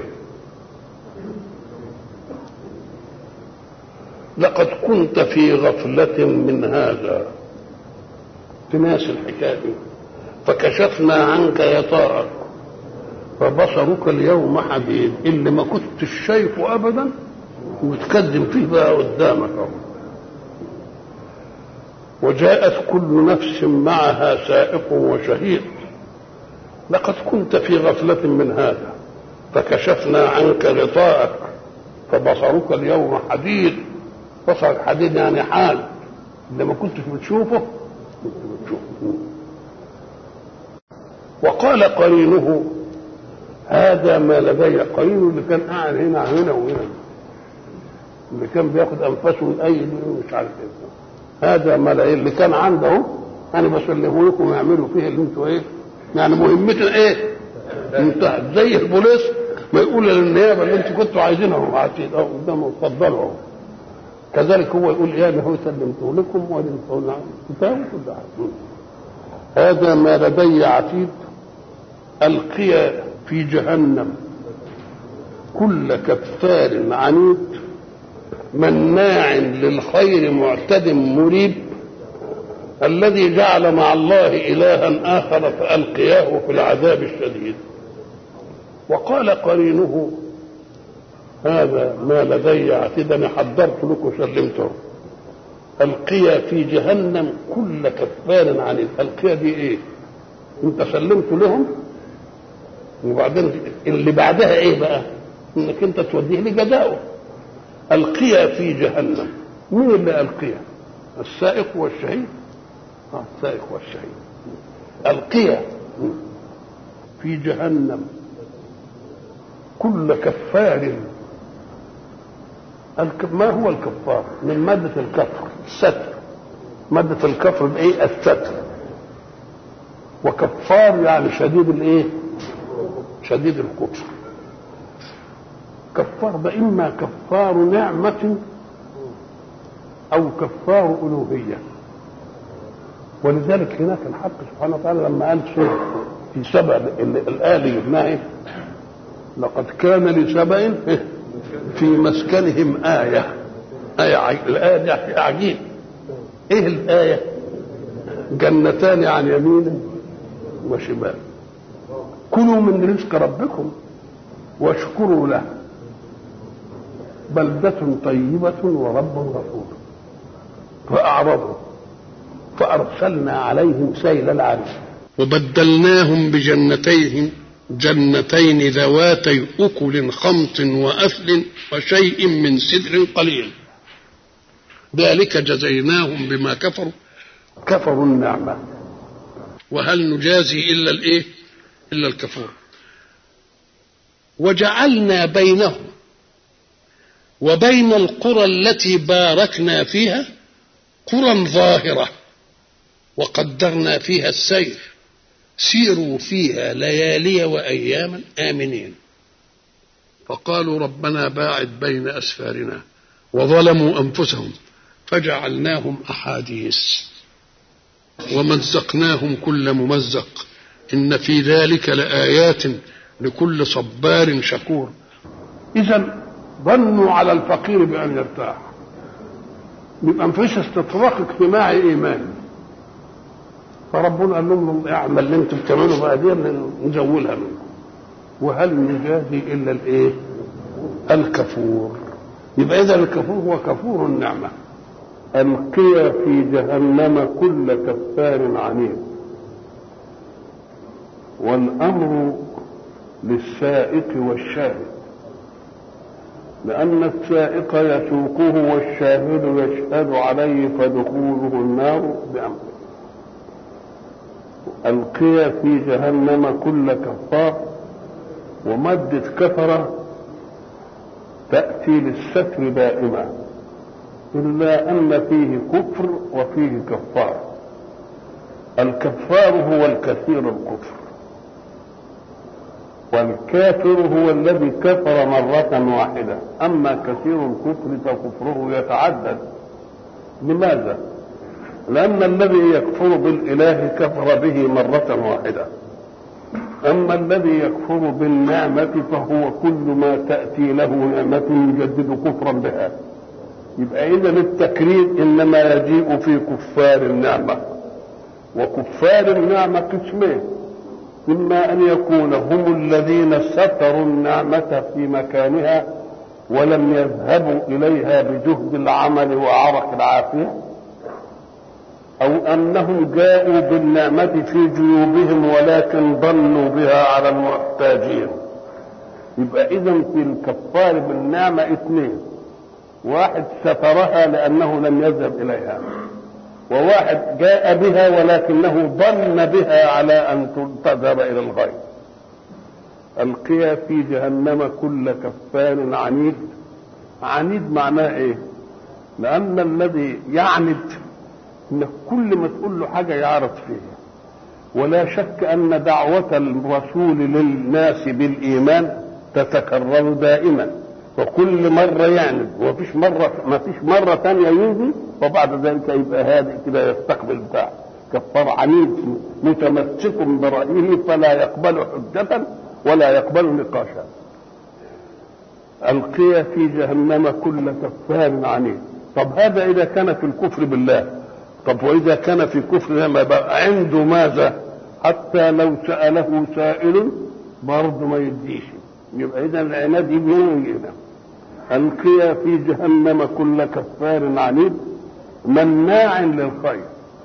مناع للخير تظهر في من كفر النعمة سترها واحتضنها كده ولا اداش للناس. طب وكفار الذي كفر بالله يبقى مناع للخير في ايه بقى؟ مناع للخير على نفسه حتى على نفسه ما رحمش نفسه ظلم نفسه مناع للخير وأيضا منع الخير عن الغير بوقوفه ضد صاحب الدعوة إلى الإيمان. يبقى ما أخذش خير هو فظلم نفسه ومنع الخير عن غيره يبقى جه مناع للمبالغة مناع للخير معتد مريب. طب مناع للخير ومعتدي يعني ايه؟ قال لك هو مناع للخير إن كان عنده خير فظن به ومناع للخير إن كان في الكفر بيمنع غيره. طب ومعتدي في ايه؟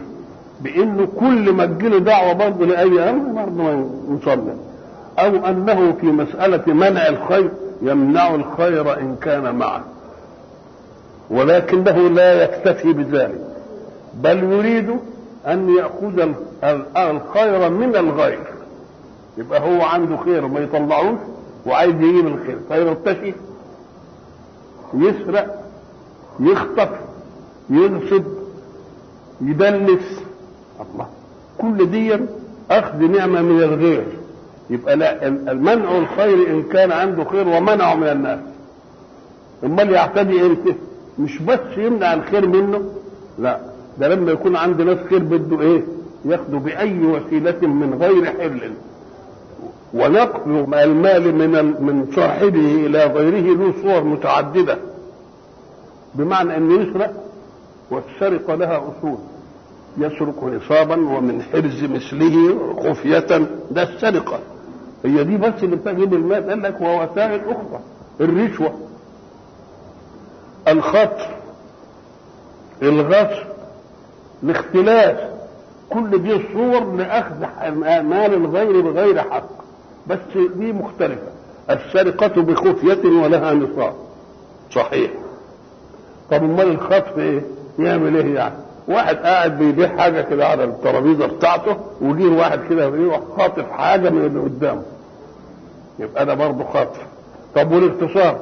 قال لك الخطف ياخدها ولا نلحقوش، انما الاغتصاب ده حقنا ويمسكنا ايده، يقوم يعمل ايه؟ يفلفص ايده وبده ياخدها بالعافيه كده. الله، ادي الاغتصاب. طب والاختلاس ايه؟ ان يؤمن على شيء فزي ما بنشوف كده. اذا وسائل الاعتداء كثيره، اما سرقه، واما خطف، واما غصب، واما رشوه، واما اختلاس. ادي صور الاعتداء على مال الايه؟ على مال الغير. مناع للخير معتد مريب، شكاك، عنده شك كتير في ايه؟ يشك في ايه يعني ايه؟ طب نوع الشك عنده هنا ايه؟ طب قال لك نوع الشك ان هو يراوده ان هو بقى يعني زودها شويه، وبعدين برضه نفسه، وبعدين يرجع تاني، فيرتاب في اصل الايه؟ انه لا يمكن ان يعطي خيرا عنده الا اذا كان له مقابل. نعم. الذي جعل مع الله إلها آخر فألقياه في العذاب الشديد. الله ما دخلش في الأمر الأول بقى الذي جعل مع الله إلها آخر فألقياه. أكن العذاب نوعين، في عذاب مطلق كده، وفي عذاب إيه؟ شديد. عذاب شديد ده لمين؟ اللي قال فيه رب إن الله لا يغفر أن يشرك به ويغفر ما دون ذلك لمن يشاء. يمكن الاول لدون ذلك، ويمكن الثاني فكأن في القائل ده عذابين، عذاب بس مش موصوف بالايه؟ بشده، وعذاب موصوف بشده. لان مثلا الذي يعني اشرك بالله يبقى ده داخل في الايه؟ واللي ما اشركش وعصي وعمل كبيره ولا عمل اي حاجه رب ياخذ عذاب، انما لسه برضه فيه يمكن يتوب، يمكن يستغفر حاجه، او هو في رحمه الله. يعني ما يسويش بين ده ودي، لأن كلمة التوحيد حين تقال لها أثر في حماية النفس حتى في العاصي، وإلا لو دخلنا به ويده يبقى كلمة التوحيد ملهاش إيه؟ ملهاش معنى. الذي جعل يأكل في عذابين اثنين، عذاب مطلق كده وعذاب إيه؟ شديد. يبقى عذاب شديد لمين؟ اللي هو إيه؟ كفر بالله وأشرك به. والعذاب الثاني في قوله ويغفر ما دون ذلك لمن يشاء. فالغفرة إما أن تكون نهائية وهو حي بأنه تاب وأناب وبعد ذلك بدل أعمل حسنات كتير، فأولئك يبدل الله سيئاتهم حسنات، وإما إن تاب ولا يعملش الحاجات دي يبقى يدخل في عذاب شوية برضه. ليه؟ لكرامة كلمة لا إله إلا الله. يعني. قال قرينه ربنا، دين فيه قرين كان وياه دايما عمال يوسوس له، سواء كان القرين ده من الانس او من الجن، يبقى ده هيبقى قرين وياه، فبيعمل نفسه بيعتذر لنفسه. قال قرينه ربنا ما اطغيته. يبقى اذا القرين ده يا الشيطان يا شيطان الانس يا شيطان الجن. ليه؟ لانه لما شاف المأزق اللي هم فيه حب يتبرأ من الحكايه، قال انا ما اطغيتوش ولكن كان في ضلال بعيد. وذلك دي تشرحها آية أخرى، وأقبل بعضهم على بعض يتساءلون قالوا إنكم كنتم تأتوننا على اليمين، يعني بالقوة كده تاخذونا وخلونا نكفر. قالوا من أبدا بل لم تكونوا مؤمنين، احنا أغوى، احنا صحيح قلنا إنما أنت ما كانش عندكم إيمان يمنع، فما تحجبوهاش فينا أنت. ودي زي ما هيقول إبليس في الآخر: وقال الشيطان لما قضي الأمر إن الله وعدكم وعد الحق ووعدتكم فأخلفتكم وما كان لي عليكم من سلطان. السلطان نوعين: إما سلطان قوة وبطش بأنه يرغمه على إنه يكفر، وإما سلطان حجة يقنعه بإنه يكفر. وده يبقى كفر غصب عنه لأنه تخلي القوة، وده قطع للاقتناع. أنا ما كانش عندي سلطان، لا سلطان قوة فأقهركم ولا سلطان حجة فأقنعكم، وما كان لي عليكم من سلطان إلا أن دعوتكم فاستجبتم لي. أنا قلت لكم تعالوا على طول جيتوا، يعني زي ما نقول احنا كنتوا على تشويري عايزين بس حد ياخدكم للمعصية كده وبتاع. فلا تلومون فلوموا أنفسكم ما أنا بمصرخكم وما أنتم بمصرخي. إيه يعني مصرخكم وما هو المصرخ؟ في همزة في اللغة يسموها همزة الإزالة. همزة الإزالة مثلا في كلام معجم خفي، عجم الكلام يعني اخطأ ما حدش فهمه، وأعجمه أزال منه العجمة. يبقى الهمزة أزالت الإيه؟ الخفا. زي ما نسمي المعجم معجم اللغة. ليه يعني معجم اللغة؟ كلمات غامضة معجمة، يجي المعجم يعمل إيه؟ يزيل غموضها، يقول لك الكلمة دي معناها كذا، يبقى اسمها همزة الإيه؟ همزة الإزالة. طيب أصرخكم يعني إيه؟ الذي في مأزق لا يقوى عليه بذاته ولا يجيش حد كده يجي ينقذه منه، يوم يصرخ صرخة الفزع عشان يستدعي بالصرخة من ينقذه. زي ما يقعد يصرخ يا فلان يا علان حد عشان ينقذوه، حتى لما ما بيلاقيش حد يقول ماليش الا ربنا بقى يا هو يجي ينقذه. فإذا لما يصرخ عشان الإنقاذ يجي واحد يقول له أرجيت لك، يقوم ينقذه مما هو فيه. يبقى صرخ، فجيه واحد أصرخه يعني أزال إيه؟ أزال صراخه. قال أنا مش هزيل صراخكم وأنتم مش هتزيلوا، إحنا هنصرخ إحنا الاثنين لأننا في العذاب مشتركين، لا أنا هقدر على أنفعكم ولا أنتم تقدروا إيه؟ ما أنا بمصرخكم أي بمزيل أسباب صراخكم ولا أنتم مصرخية يعني تزيلين أسبابكم. ما أنا بمصرخكم وما أنتم بمصرخي. قال قرينه ربنا ما أطغيته. ولذلك هتبقى معركة بينهم وبين بعض، وبعدين كل أمة تدخل تلعب أختها أنت اللي عملت، تقول له لا أنا ما عملت. قال قرينه ربنا ما أطغيته ولكن كان في ضلال بعيد. المعركة دي ربنا مشاهدها، قال لهم لا تختصموا لدي، ما تقولوش مين اللي أذنب ومش مين اللي أذنب، لأنني عارف مين اللي إيه؟ مين اللي أذنب. فلا تختصموا لدي. والخصومة ما كانتش هتبقى دلوقتي عندي، الخصومة دي كانت تبقى زمان، إنما عندني ما عادش المسألة تنفع. لا تختصموا لدي لأنني قدمت إليكم بالوعيد، قلت الذي يفعل كذا له الخير والذي لا يفعل كذا يفعله الشر. أنا بقى أصبت خير، قدمت بالوعيد. بالوعيد لمين؟ لصاحب الشر. وقدمت أيضا بالوعد إنه هو بيخاطب مين؟ بيخاطب جماعة وعيد، مش بيخاطب قسم الناس. قال لا تختصموا لدي وقد قدمت إليكم بالوعيد ما يبدل القول لدي. انتوا عمالين تختصموا وده يقول كذا وده يقول كذا، انتوا عايزين يعني ارجع في كلام القيا في جهنم كل كفار عنيد، ان القول ما يبدلش عنه. انتهينا. بيقطع عليهم الايه؟ العشم والرجاء في ان الله يفعل. ما يبدل القول لدي وما انا بظلام للعبيد. مش كلام جبروت كده بحمق، لا ده كلام جبروت عاقل. ما يبدل القول لدي اياكم ان تظنوا ان هذه المدافعه بينكم كده تشفع لحد منكم، ما فيش كلام ده. وما انا بظلام للعبيد. طب ظلام من الظلم، ولما اقول فلان ظالم ادي مرحله، وفلان اقوى منه في الظلم شويه يقول ده ظلام، يعني بايه؟ الظلم بتاعه كتير او شديد. واحنا لما نيجي نقول فلان عالم مثلا، تسمعوا كلمه فلان عالم، وفلان بدهم يقووه شويه يقول لك ده فلان علام. علام، ولذلك لما ربنا وصف نفسه على علام الغيوب، انت تقول عالم انت، انما هو علام. فاذا اردنا ان نبالغ في علام نجيب تاء المبالغه نقول علامه. الله، يبقى في عندنا بالوصف كم عالم وعلام وعلامه.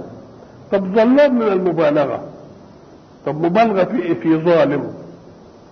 طيب خد بالك بقى ان صيغه المبالغه في اللغه تاتي على مرحلتين. المرحله الاولى ان تكون في الاثبات، فلان ظلام، خلاص فلان، يبقى ثبت انه ظالم ولا ما يثبتش؟ ده هو اثبت له الاقوى، يبقى الاقل ثبت ولا ما ثبتش؟ لما يقول فلان ظلام يبقى ثبت ايه؟ ثبت انه ظالم، لانه ما دام اثبت له الاقوى يبقى الاضعف يكون من باب اولى.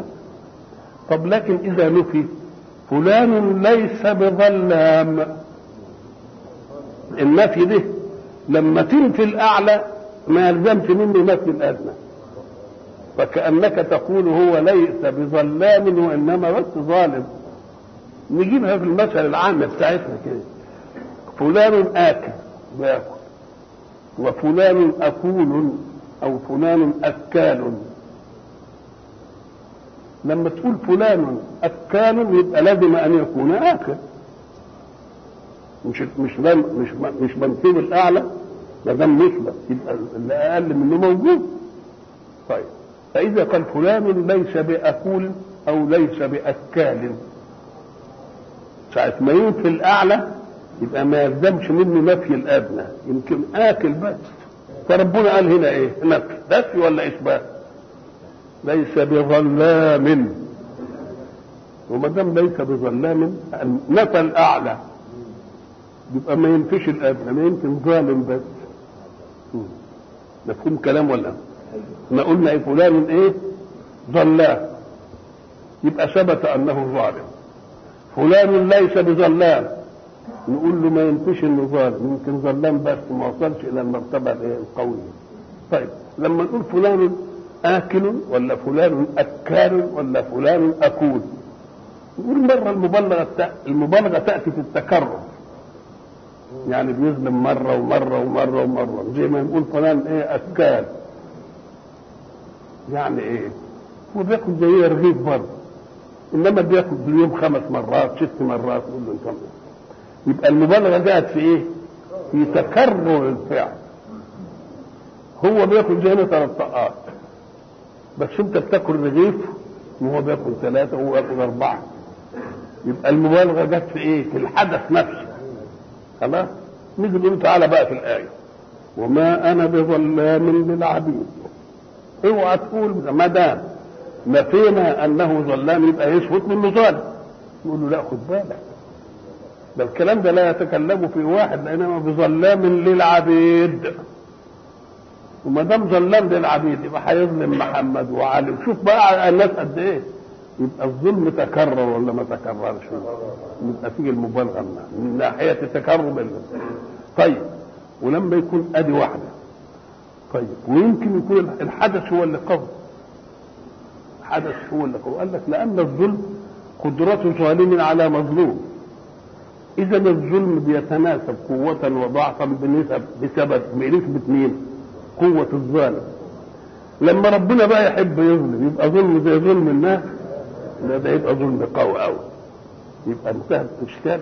يبقى لا تقل ما انا بظلام للعبيد، ما يقولش واحد نفى المبالغة يبقى اثبت غير المبالغة. نقول له لا، لانه مش بيقول ظلام لواحد، ده بيقول ظلام للعبيد، يبقى هيظلم ده وده، يبقى تكرر منه الايه؟ الظلم. واللي يقعد يظلم الناس كلها ده يبقى ايه؟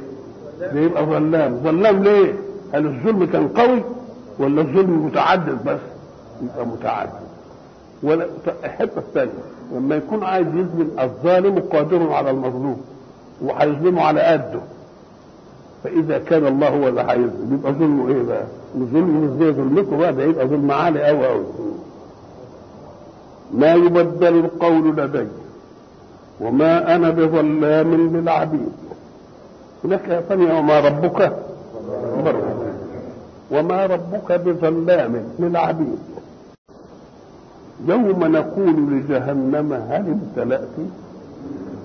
طب ايه يوم نقول هل امتلأت؟ لانه سبق الوعد في ايه؟ لأن ايه؟ جهنم. وهو بيقول لها موفينا بالوعد وما لناش ونقول يقول هل امتلأت زي ما وفينا ولا لا؟ يبقى ده سؤال اقرار. سؤال اقرار. يوم نقول لجهنم هل امتلأت؟ طب ممكن ما يكونش اقرار. بمعنى ايه؟ ان هو بيقول لها هل امتلأت علشان تقول لا انا ما امتلأتش، عشان نجيب لها قالت هل من مزيد؟ هات لي كمان يا اخوان دخلهم على بعض. ليه تدخلهم؟ هتحطهم فين؟ احنا قلنا زمان ان الحق سبحانه وتعالى في الازل فرض ان في ناس مؤمنين وفي ناس كفار. مش عمل للمؤمنين اماكن في الجنه وللكافرين اماكن في النار. لا، لعمل في الجنه اماكن على فرض ان الناس جميعا مؤمنين، وعمل في النار اماكن على فرض ان الناس كلهم كافرين، عشان ما تبقاش ازمه اماكن ولا بتاع. عمل لكل. فلما يجي المؤمنين يدخلوا الجنه يبقى الاماكن اللي كانت معده لهم في النار فضيت ولا لا؟ اهيد اللي عايز المجاهات بقى لنا. ولذلك هناك يرثون الفردوس. يرثونه من مين؟ يرثوه من مين؟ أم قالك زي ما قلنا كده المؤمن كان معد له مكان في النار على فرض انه يكفر، فلما يدخل الجنه يبقى مكانه خالد. يبقى اذا اللي في الجنه يورثوا الايه؟ الاماكن دي. يوم نقول لجهنم هل امتلأت وتقول هل من مزيد وأزلفت الجنة للمتقين غير بعيد. أزلفت يعني قربت. وأزلفت الجنة للمتقين غير بعيد. أصلهم في الدنيا كانوا مبشرين به ومبشرين ممن لا يخلفه وعد، إنما ده دلوقتي بقت الحكاية إيه؟ قربت. مش لسه دنيا في إحنا في الآخرة أهو. وأزلفت الجنة للمتقين إزلافا غير إيه؟ لأنه لما كان يقول لهم في الجنة يبقى لسه وقتها ما جاش، إنما إزلاف غير إيه؟ غير بعيد. وأزلفت الجنة للمتقين غير بعيد هذا ما توعدون لكل أواب حفيظ. أواب يعني من آئب دلوقتي بالك فيه أواب يعني رجاع إلى الله إن حصلت منه غفلة في معصية. مين يعمل إيه؟ بمجرد ما حصلت المعصية يشرك به. ولذلك قول الحق سبحانه وتعالى إنما التوبة على الله للذين يعملون السوء بجهالة. بجهالة يعني ما رتبوش ليه.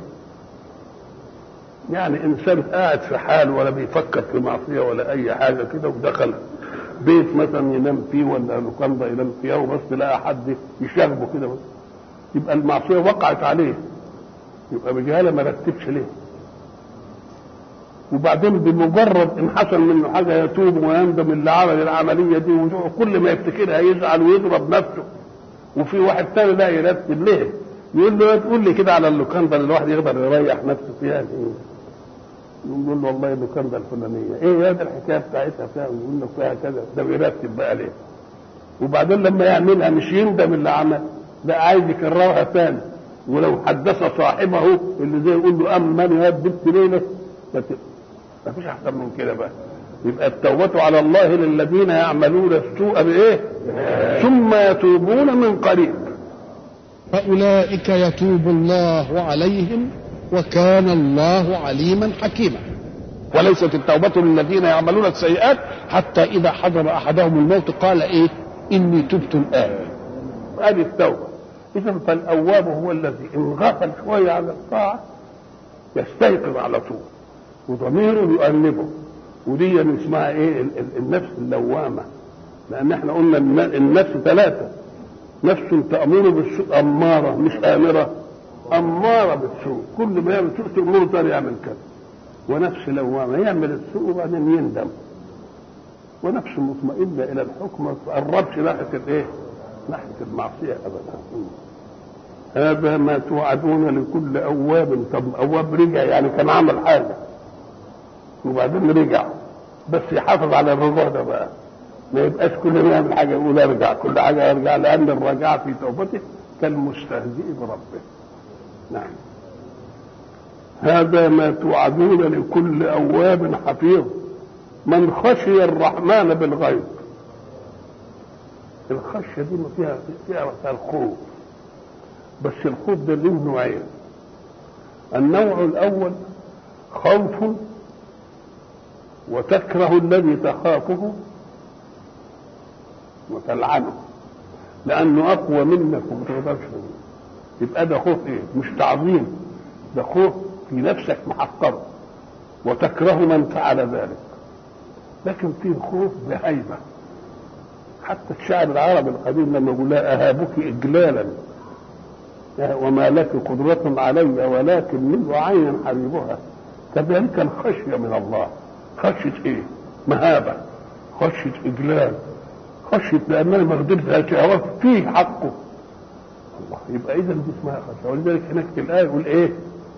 ألم ترى أن الله إيه أنزل من السماء ماء فأخرجنا به ثمرات مختلفا ألوانها ومن الجبال جدد بيض وحمر مختلف ألوانها وغرابيب سود ومن الناس والدواب والأنعام مختلف ألوانه كذلك إنما يخشى الله من عباده العلماء. هو جاب حكم شرعي هنا، ما جابش حكم شرعي. يبقى العلماء اللي بينقبونا عن أسرار الجمال في الكون وأسرار الصنعة، يقول لك شد في الإنسان، شد في النبات، شد في الحيوان عشان نهتدي إلى الله. يقول كل دول اللي بيخشى ربنا ليه؟ لأنه كل ما يبحث بحث ربنا يكبر في نظره. يقول لك احنا ما قدرناش نوفي هذه الايه؟ هذا يبقى بالخشيه الايه؟ من خشي الرحمن. شوف الاداء القراني. من خشي يعني خاف بس باجلال، بس خشي الرحمن. طب كلمه الرحمن دي يعني تخليك يخشى. قال لك مع كونه رحمن برضه يعظمه اجلال، مع كونه ايه؟ رحمن. من خشي الرحمن بالغيب، خشي الرحمن بالغيب. احنا قلنا في واحد يعمل الحاجة علشان يعلم عنه انه عملها، ويجي مثلا قدام الناس يجي يعمل حاجة يقول لك لا دي حرام، ولما يكون خالي لوحده ممكن يعملها. يبقى دي من خشية ليه؟ دي الخشية الأولى من بقى مش من الله، لأنك لو خشيت الله والله معك دائما كنت تخشى في الخلوة، لكن مش في الجلوة. لا، يبقى خشاه وهو في ايه؟ وهو في الغيب. يبقى الخشية دي مش رياء قدام ايه؟ قدام. او اما خشيه بالغيب لما يقول له النار كذا والنار كذا والنار كذا، الكلام ده في الدنيا. يبقى لسه حاجات غيبية ما قالش انما خاف منها مع انها لسه ما تحققش منها حاجة او ما شافش منها حاجة.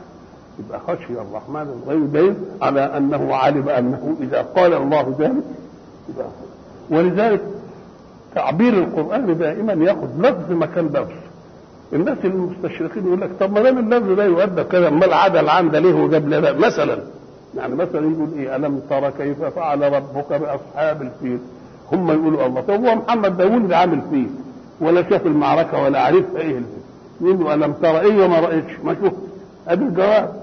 يقولوا لا، الم ترى اي الم تعلم. الله طب وشال الم تعلم ليه وجاب الم ترى؟ أم قال لك لأن الذي يخبر الله به أصدق من عينك. ما دام قال يبقى خلق ولا لا؟ نعم. يبقى الخشية من العذاب في الآخرة، والعذاب في الآخرة إنما قيل له في الدنيا لسه ما حصلش. لما أبو بكر قالوا له إن محمد ادعى رسالة قال إن كان قال فقد صدق. نعم. من خشي الرحمن بالغيب وجاء بقلب منيب. مش قالب، فيه قلب وفيه قالب. القالب يجي لك اذا قهرت وجبت بسلسله كده وبتاع، انما القلب ما يجيلكش الا بالحب. يقول له انا مش عايز قالب، انا عايز ايه؟ ايمان قلوب يجي لي بقلبه. ولذلك عملت الايمان اختياري. كنت اقدر اعمل الايمان ده اجباري، زي ما ارغمت الارض والسماء والنجوم وكل حاجه كله ماشي. كنت اقدر في الانسان انا عايزه يجيب وهو قادر على الا يجيب. جه وهو قادر، زي ما رسلنا مره قلنا هذا عنده عبدين اثنين، عبد مرض شويه وصاحبه ربط بسلسله، وعبد سايبه ده صاحبه. يوم لما ينادي اللي مش مربوط يجي على طول، والثاني يقدر يعصى ما يقدرش، يبقى قد جاء ويمكن يجيب وهو كان لانه مجبور يجي. انما الثاني يجيب وهو قادر ان لا يجيب، يبقى ده دليل على الحب ولا لا؟ حب المكلف. ادخلوها بسلام، ادخلوها بسلامه، بسلامه ما تنتقلش الى غم ابدا، لان مين اللي هيقولها لكم؟ الملائكه. وفوق ذلك بقى سلام قولا من رب رحيم. طب اللي ربنا يقول له سلام ده يبقى في حاجه بقى. او ادخلوها مصاحبين سلاما على من فيها. طيب كنت في الدنيا بتدخلوا حته بتسلموا على اهلها، طب سلموا على الملائكه بقى اللي هم بتوع الجنه برضه، مالك واخوانه وبتاع. سلام عليكم ادخلوها بسلام. ذلك يوم الخلود. الخلود في ايه؟ قال لك الانسان قد يكون في نعيم في الدنيا وبسلام وفي كل حاجه، وانما يؤرقه امران. الامر الاول مخافه ان يفوت هذا النعيم، نسمعك يقولنا بكره اموت وبتاع واسيب، او مخافه ان يفوته هذا النعيم. يبقى ايه اللي بيهدده؟ حاجتين اثنين، يا يفوت النعيم يا النعيم يفوت. وقال لك ده يوم الخلود، لا ده يحصل ولا ده ايه ولا ده يحصل. نعم. بسلام ذلك يوم الخلود لهم ما يشاءون فيها ولدينا مزيد. المستشرقين برضه يجوا في حته زي دي يقول لك لهم ما يشاءون فيها، يبقى هم اللي هيشاءوا، وما دام يشاء يبقى عارف اللي هيشاءوا ايه. مع انه يقول ايه فيها ما لا عين رأت ولا اذن سمعت ولا خطر على قلب بشر. طب هيشاء ايه ده؟ مش عارف ده ما يخطرش على قلب بشر، ده هيشاء ايه؟ طب قال لك يشاء ما كان يتلذذ به في الدنيا يجيله، انما نقول له لا ولدينا مزيد، في حاجات ما شفتهاش انت في الايه في الجنه. ولذلك يقول لك واتوا به متشابها، كلما رزقوا من ثمرات رزقا قالوا هذا الذي رزقنا من قبل. قال لا انتوا بس طب خدت مانجا النهارده قالوا جاي له مانجا بكره. طب ما هو ده اللي كلناه امبارح. يقول لك بس هو متشابه. طب كلها راح تلاقي شيء ثاني خالص. طب وليه بقى حق سبحانه وتعالى خلى المشيئة بتاعتهم لما يعرفون مقدمة؟ أم قال لك لأن الإنسان في حياته إن تمتع بشيء وأحبه يبقى بيشتهي دايما، وإن كان محروم منه لما يشوف غيره بيتمتع عنه يبقى يشتهيه. فأدم القسمة دي يقول له خد ده برضه، بس هنقول لك خده. إنما إحنا عندنا شيء إيه؟ لا عينك رأته وبعد ذلك إن شفته هتقول ده هو برتقال، إن شفته هتقول له لا برتقال إيه؟ طب امال ما بيجيبش الأسماء دي الحاجات دي؟ قال لك لأن الوضع الاسم فرع لمعرفة المعنى أولا، وما دام حاجات جديدة في الجنة يبقى ما لهاش معنى عندهم، يبقى ما يرضعش لها. لهم ما يشاءون فيها ولدينا مزيد. وكم أهلكنا قبلهم من قرن هم أشد منهم بطشا فنقبوا في البلاد هل من محيص. فكأن الله يعزي رسوله عما يناله من الصد عنه والإهانة له والتكذيب والاتهامات بالسحر والاتهامات بالشعر والاتهامات بالكهانة، يعزيهم ولا يهم الدنيا. وكم أهلكنا قبلهم من قرن هم أشد. القرن هم الجماعة اللي شملهم زمان محدود، لكنهم قدروه زمنا ب100 عام. ولكنه قد يزيد إذا كانت مربوطة بنبي يكون نوح مثلا، دول أكثر قعد 1000 سنة مش قرن بقى مثلا. فإذا القرن يعتبر من الجماعة المقترنين اللي عاشوا في مدة واحدة، جمعهم معنى أو جمعهم ملك أو جمعهم نبي أو جمعهم زمن اللي هو مثل سنة. وكم إذا سمعتها فافهم أنها كثير، زي ما تقول له كم أعطيتك، كم أعطيتك يا أخي. ليه بتستفهم منه عن العطاء؟ لأنك أنت فاهم إنه هو هيقول له أعطيتني يوم كذا ويوم كذا. لو لم تكن واثقا بالكثرة لما سألت. كم أعطيتك وكم أهلكنا، يعني أهلكنا كثير. ولذلك احنا قلنا هناك في قوله فكلا أخذنا بذنبه، فمنهم من أرسلنا عليه حاصبا ومنهم من أخذته الصيحة ومنهم من خسفنا به الأرض ومنهم من أغرقنا. مش كده حصل؟ كل دول مروا على رسل وكذبوهم، وانت تاخد أسوة بدول، فما تزعلش لما دول عملوا، لأن نهاية الأمر والغلبة لك. وكم أهلكنا قبلهم من قرن هم أشد منهم بطشا. ولذلك قلنا شوف إرم ذات العماد وفرعون ذي الأوتاد كل دول هم أشد منهم بطشا. فنقبوا في البلاد. كلمة نقب يعني بحث عن غير ظاهر الأرض، لأن الأرض لها ظاهر وأمرها مكشوف كده. فلما يقولوا نقب يعني بحث بشيء مستور. طب يعني فنقبوا في الله؟ ما اكتفوش بالرقعة اللي عايشين عليه ولا بالنعيم اللي هم شايفينه حواليه، وعندهم بقى راحة وعندهم يلا لما نشوف الحتة دي أنا نعمل سياحة. فنقبوا في البلاد يعني الشيء اللي ما كانش تحت عينهم وصلوا. وده دليل على على ان قوتهم مش مشغولين بامرهم، لا سابوا هناك وراحوا. ولذلك احنا قلنا ان الانتقال من الوطن الى غيره في القران لا واخد صورتين. الصوره الاولى يقول امر قل سيروا في الارض فانظروا، يعني اللي ما كنتش شايفه نقب عليه كده ويطلع عشان تشوف عظمه ربنا في الصوره. قل سيروا في الارض فانظروا. ومرة يقول كل سيروا في الأرض ثم انظروا.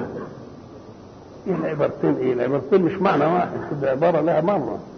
سيروا في الأرض فانظروا يبقى إذا السيارة مش لطلب الرزق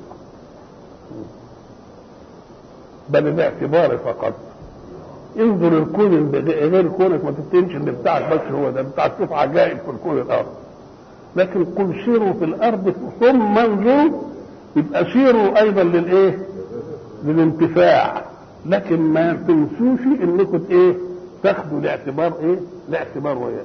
فنقبوا في البلاد دليل على القوه اللي متمتعين بها في اوطانهم، فلم يكتفوا بالمتعه في مكانهم بل ارادوا المتعه في اماكن اخرى. فنقبوا وراحوا هنا وراحوا هنا وراحوا هنا، وما يعملش كده الا القوي ولا الا القوي. واما اللي غير قوي هيروح فين ولا يجي منين؟ ما قاعد يدب. وكم أهلكنا قبلهم من قرن هم أشد منهم بطشا. ولذلك هيقول برضه في آية ثانية وأثاروا الأرض وعمروها أكثر. يعني عملوا حاجات كتير انتم عارفين. فنقبوا في البلاد. العملية اللي عملوها وراحوا هنا وراحوا هنا وشافوا دي وشافوا دي، هل جاءت لهم ملجأ حين جاءهم العذاب في الدنيا من محيص؟ ما لهم من محيص. محيص يعني يعني حتة يروحوا هنا ما يلاقوش، يروحوا هنا ما يلاقوش. ولذلك انت تقول في التعبير العامي فلان حايص ليه كده؟ حايص يعني يعني يروح هنا ويروح هنا ويروح هنا ويروح هنا. طب وليه بيروح هنا ويروح هنا؟ لان هنا ما نفعتش وهنا ما نفعتش وهنا ما نفعتش، يسموه حايص. طب يقول هم يحبوا حته ينفذوا منها ما يلاقوش حته ينفذوا منها. زي هناك لا عاصم اليوم من امر الله الا من رحم. وكم أهلكنا قبلهم من قرن هم أشد منهم بطشا فنقبوا في البلاد هل من محيص؟ بيستهزئ عشان هو ما يقولش ما فيش محيص، هو يخليك تجاوب. معنى يخليك تجاوب يبقى بدي الكلام منك كده. هل من محيص؟ هتقول لا ما فيش محيص. إن في ذلك لذكرى. كان يجب أن الذي يستمع الدعوة من رسول الله صلى الله عليه وسلم أن تكون كل هذه الأشياء في باله، لأنها مش غايبة عنه، إما بالرؤية أو بالسماع. بالرؤية حين يقول الله وإنكم لتمرون عليهم مصبحين وبالليل، بتشوفوها ولا لا؟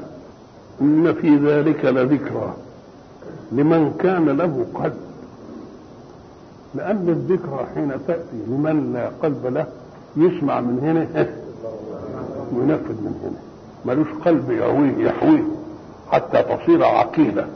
نعم. أو ألقى السمع وهو شهيد، اللي له قلب أو ألقى السمع وهو شهيد. السمع ده الحدث، وهو الحدث من الخير. ده لما بقعد أسمع بلقي ودني، ألقي ودني ناحية الصوت كده عشان أسمع. يبقى ألقى السمع، والمراد ألقى الإيه؟ الأذن اللي بتسمع. إلقاء الأذن اللي عشان تسمع كده دليل على الاهتمام بما يقال، وإلا لو ما كانش مهتم بها يقول ولا لا عايز أسمع.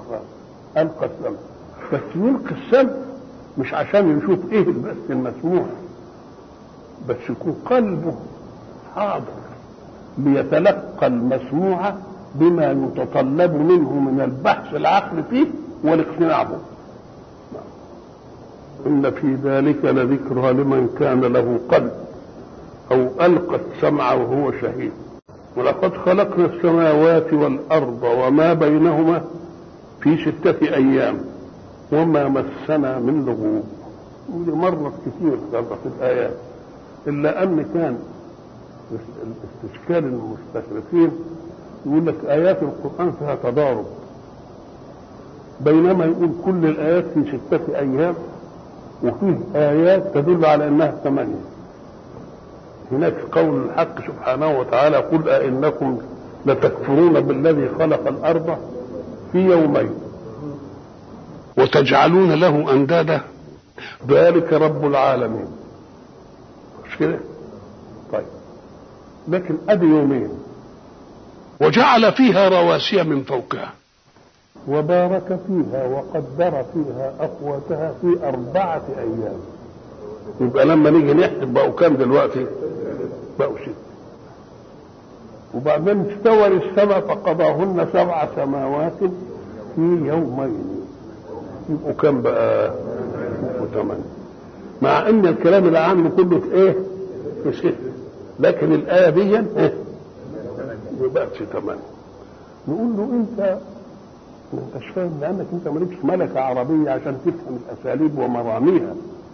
نشوف كده، قل أئنكم لتكفرون بالذي خلق الأرض في يومين وتجعلون له أندادا ذلك رب العالمين. خلاص. وبعدين تكلم عن حاجة بالنسبة للأرض إذا في تتمتها، مش حاجة ثانية. وجعل فيها رواسي من فوقها، ده في الأرض مش كده؟ وبارك فيها وقدر فيها أقواتها في 4 أيام. يبقى ما دام بيتكلم عن شيء تتم للأرض، يبقى الزمن تتم للزمن.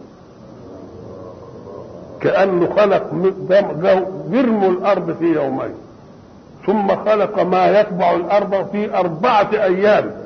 يبقى إذا الاثنين داخلين وهي إيه؟ زي ما تقول سرت من هنا إلى طنطا في ساعة وإلى مصر في 2 2. ولقد خلقنا السماوات والأرض وما بينهما في 6 أيام وما مسنا من لغوب. وقلنا أن جميع الآيات أو جمهرة الآيات قالت في 6 أيام، إلا آيات وردت على أنها 8 إذا عدت 2 و4 و2 تبقى 6. وهذه مسألة دخل من جابها المستشرقين وقالوا القرآن فيه، ولكنهم لم يفهموا إلى أنه حينما قال خلق الأرض في يومين وبعد ذلك تكلم عن شيء في تمام الأرض، يعني ما خرجناش عن الأرض. وجعل فيها رواسي من فوقها، ده في الأرض مش كده؟ وبارك فيها وقدر فيها أقواتها في 4 أيام. يبقى إذا اليومين الأولانيين داخلين في الأربعة أيام، يبقى إذا جاءت الأيام الاثنين بتاع وبعدين استوى السبع فقضاهن 7 سماوات في يومين، تبقى المسألة إيه؟ 6. قالوا أيضا ولقد خلقنا السماوات والأرض وما بينهما في 6 أيام. قالوا إذا كان الله ينفذ مراده لا بالعلاج، مش بالعلاج ده بالكون، يبقى ليه 6 أيام؟ ما كان يقول كون يا سبع والأرض خلاص. يقول لهم فيه فرق بين خلق الشيء وبين جعل مقدمات الشيء والشيء في نفسه يدور. ازاي؟ احنا مثلا لما نيجي نعمل سلطانية زبادي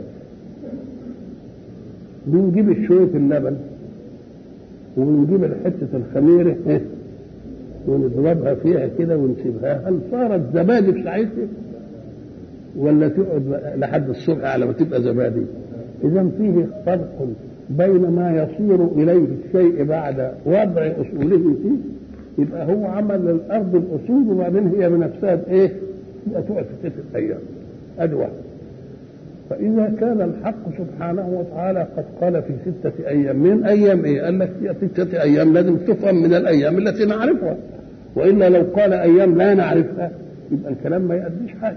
يبقى 6 أيام من الأيام التي نعرفها. وما مسنا من إيه؟ من لغوب. اللغوب هو الفتور الذي يأتي بعد تعب من عمل، يبقى فيه نصب وفيه إيه؟ يبقى النصب هو التعب من العمل، إنما اللغوب بعد ما تنتهي من العمل يحصل عندك إيه؟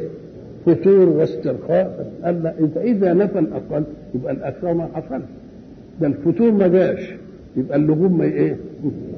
الفتور يبقى الفتور ما يبقى النصب ما إيه؟ ما يجيش. ما دام اللغوب اللي هو الفتور ده ما جاش نفاه، يبقى نفي الأعلى منه ولا لا؟ لما يقول لا تأخذه إيه؟ سنة ولا نوم، يبقى ارتقى ولا ما ارتقاش؟ لأن السنة دي ساعات الواحد ما يكون كده يغفل كده شوية، أم قال لك طب ما يمكن لما يجيب النوم شديد يخلف، فنفى الأقل لا تأخذه سنة، يبقى الإيه؟ ولا النوم، يعني ما تفتكرش إن النوم برضه يعني. ولقد خلقنا السماوات والأرض وما بينهما في 6 أيام وما مسنا من لغوب. الحق بقى في الآيات اللي هي فيها التفصيل حينما قال قل أئنكم لتكفرون بالذي خلق الأرض في يومين وتجعلون له أندادا ذلك رب العالمين. إذ لقطة ثانية وقدر فيها أقواتها، لأن خلق الأرض علشان الناس يعيشوا عليها لازم فيها مقومات الحياة، يبقى إذا القوت فيها ضروري، يبقى وقدر فيها أقواتها. ما تفهمش إن الإيه القوت هيبقى يجي بعد الناس ما يجوا، ده هي إيه؟ وإن من شيء إلا عندنا خزائنه وما ننزله إلا بقدر معلوم، إنما هو موجود مش هنغلبه. إزاي بقى؟ وقدر فيها أقواتها. هي هنا في أقواتها جت بعد إيه؟ جت بعد ذكر الأرض وذكر الجبال. خلق الأرض في يومين خلاص، وبعدين وجعل فيها رواسي من فوقها خلاص، وبارك فيها في إيه؟ في الأرض ولا في الرواسي؟ قال لك تيجي هنا الأقرب لها إيه؟ الرواسي. نقول له فقط. ولذلك تجد كل خصم في أرض تنبت قوتا تجدها بعد ما يجي لها الغريان اللي احنا بنقول عليه الطمي ده اللي بيه. والطمي ده بيجي منين؟ من الجبال. المطر ينزل يقوم يجد شقوق كده في البتاع يقوم ايه، وبعدين ينزل بالحصى الصغير ده على الايه، يقوم ينبرد يبقى زي اللي بنسميه احنا غريان. كنت تشوفه يوم ما كان بيجي منين عامل الميه زي الطحينه كده. ولذلك ليه الجزر كانت خصبه؟ الجزر كانت خصبه لانها ايه؟ جايه ارض بكر لسه نازله دلوقتي اهو. فيبقى وقدر فيها اي في الجبال، لانه لو ما كانش في جبال عاليه كده كان لما المطر يجي يسيحها مره واحده، فلما يسيحها مره واحده تعمل استطراق في الارض، نقعد احنا نزرع وناخد كام سنه من الوش وبعدين يبقى فيه جد. فقال لك لا، انا هعمل لهم ماده الخصب كل شويه تنزل شويه، كل يوم ينزل شويه، كل يوم ينزل ايه؟ ينزل شويه. كل دي يريد الله ان يسلي رسوله صلى الله عليه وسلم. فقال باشر امر دعوتك ولا تيأس من نصرك عليه، فإذا نالك أذى من قول أو فعل اصبر عليه. ولذلك نفعل اصبروا وصابروا، اصبر عليه. ولما تصبر عليه اوعى تيأس، لأن الرسول لما غزوة الأحزاب طالت عليه وزلزلوا حتى يقول الرسول والذين آمنوا معه متى نصر الله. يعني المسألة بلغت شدة لدرجة الرسول بيستبطئ الايه؟ النصر. يقول لك لا تصبر، لأن كل صبر على بلاء بأجر ومنزلة، وكل هم ما يعملوا بلاء يصبر، واحنا عايزين نمهل لهم ليزدادوا ايه؟ ليزدادوا اسما. فاصبر على ما يقولون وسبح بحمد ربك. سبح. ما هو التسبيح؟ التسبيح هو أن تنزه الحق عن كل ما يوجد شبيهه في الخلق. لازم كل حاجة يوجد لها كفيه، اوعى لما تقول له يد اوعى تقول زي ايدي. ما تعاملش الحق بأي بمقاييس الخلق.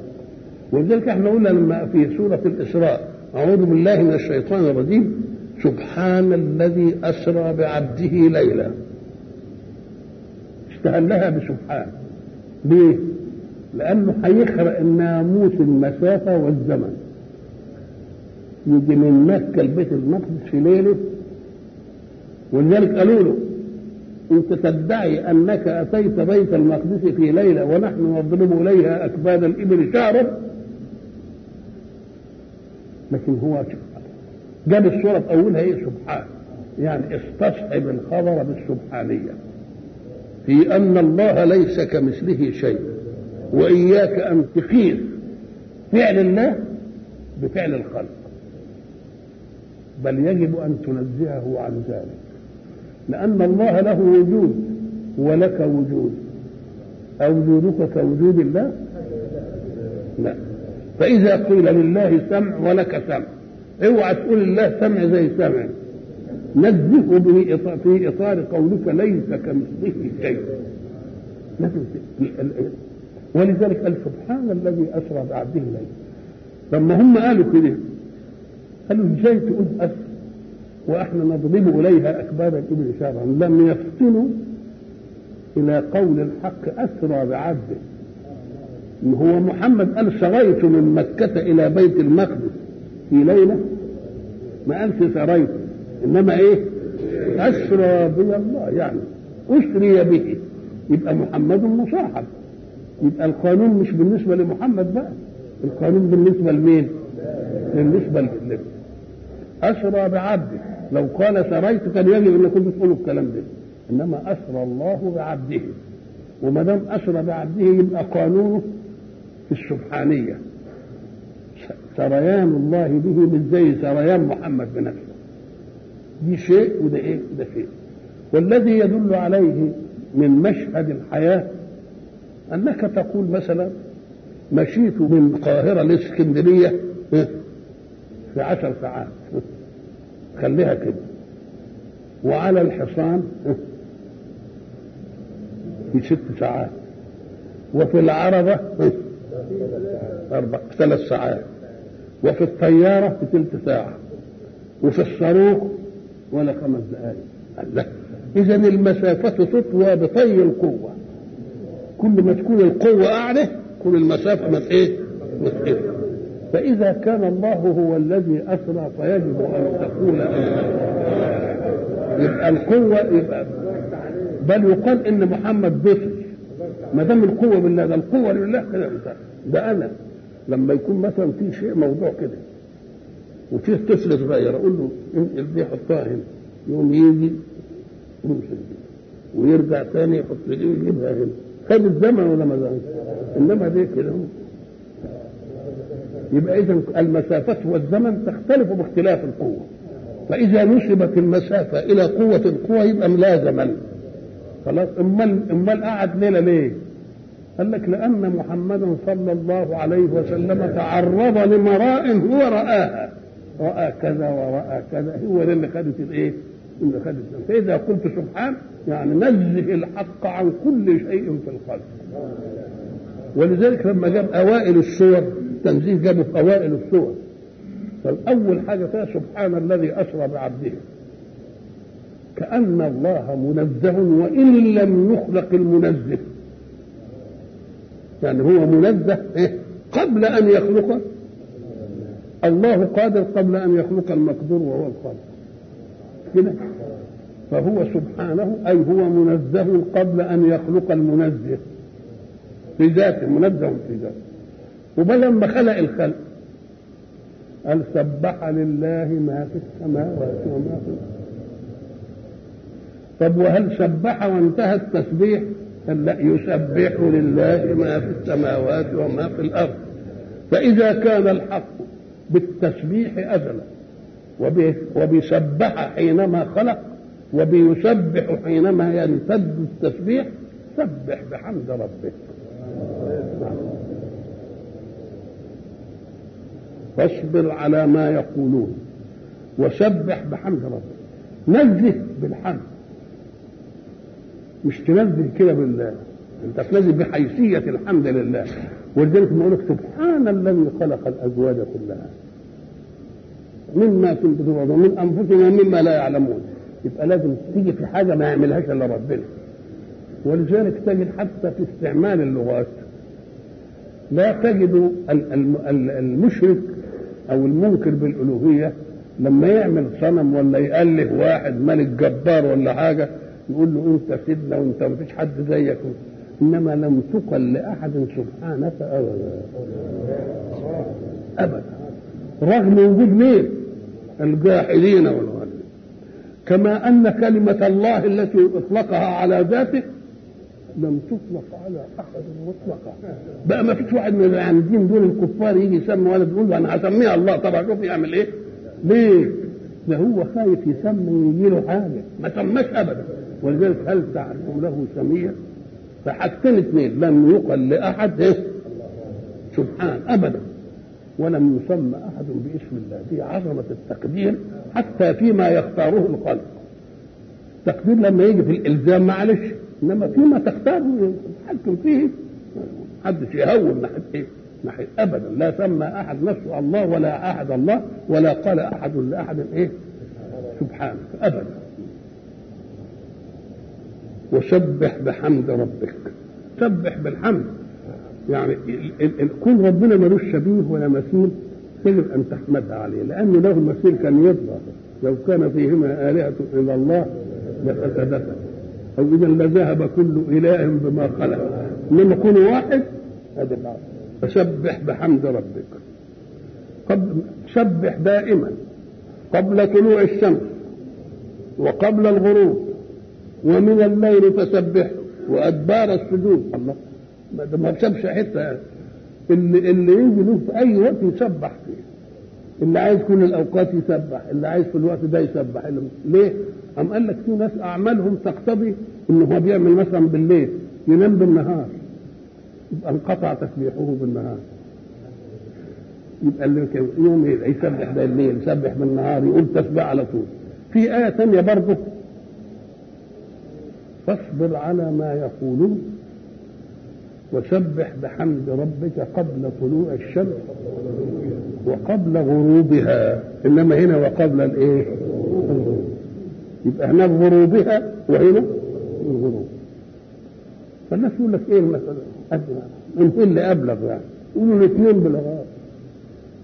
أنا لما تغرب الشمس إما أن أكون وقد رأيتها وهي تغرب، وإما أن يكون هناك غيب يسترها وهي تغرب، ولكني أحكم بمقاييس اللي عندي أنها غربت. يبقى مرة أقول قبل غروبها ومرة قبل الغروب، أي الذي تحكم به وإن لم تشهدها غاربة. إحنا لما بنكون صايمين لما بيكون في غيم ما بنفطرش طب ايه يقول ويغلبوا على خلاص بالمقاييس الشمس غربت خلاص. اذا فغروبها اذا كانت ظاهره وقبل الغروب ان كانت. وحته ثانيه برضه في الايه الثانيه بيقول ايه هنا بيقول قبل طلوع الشمس وقبل الغروب ومن الليل فسبحه وادبار السجود.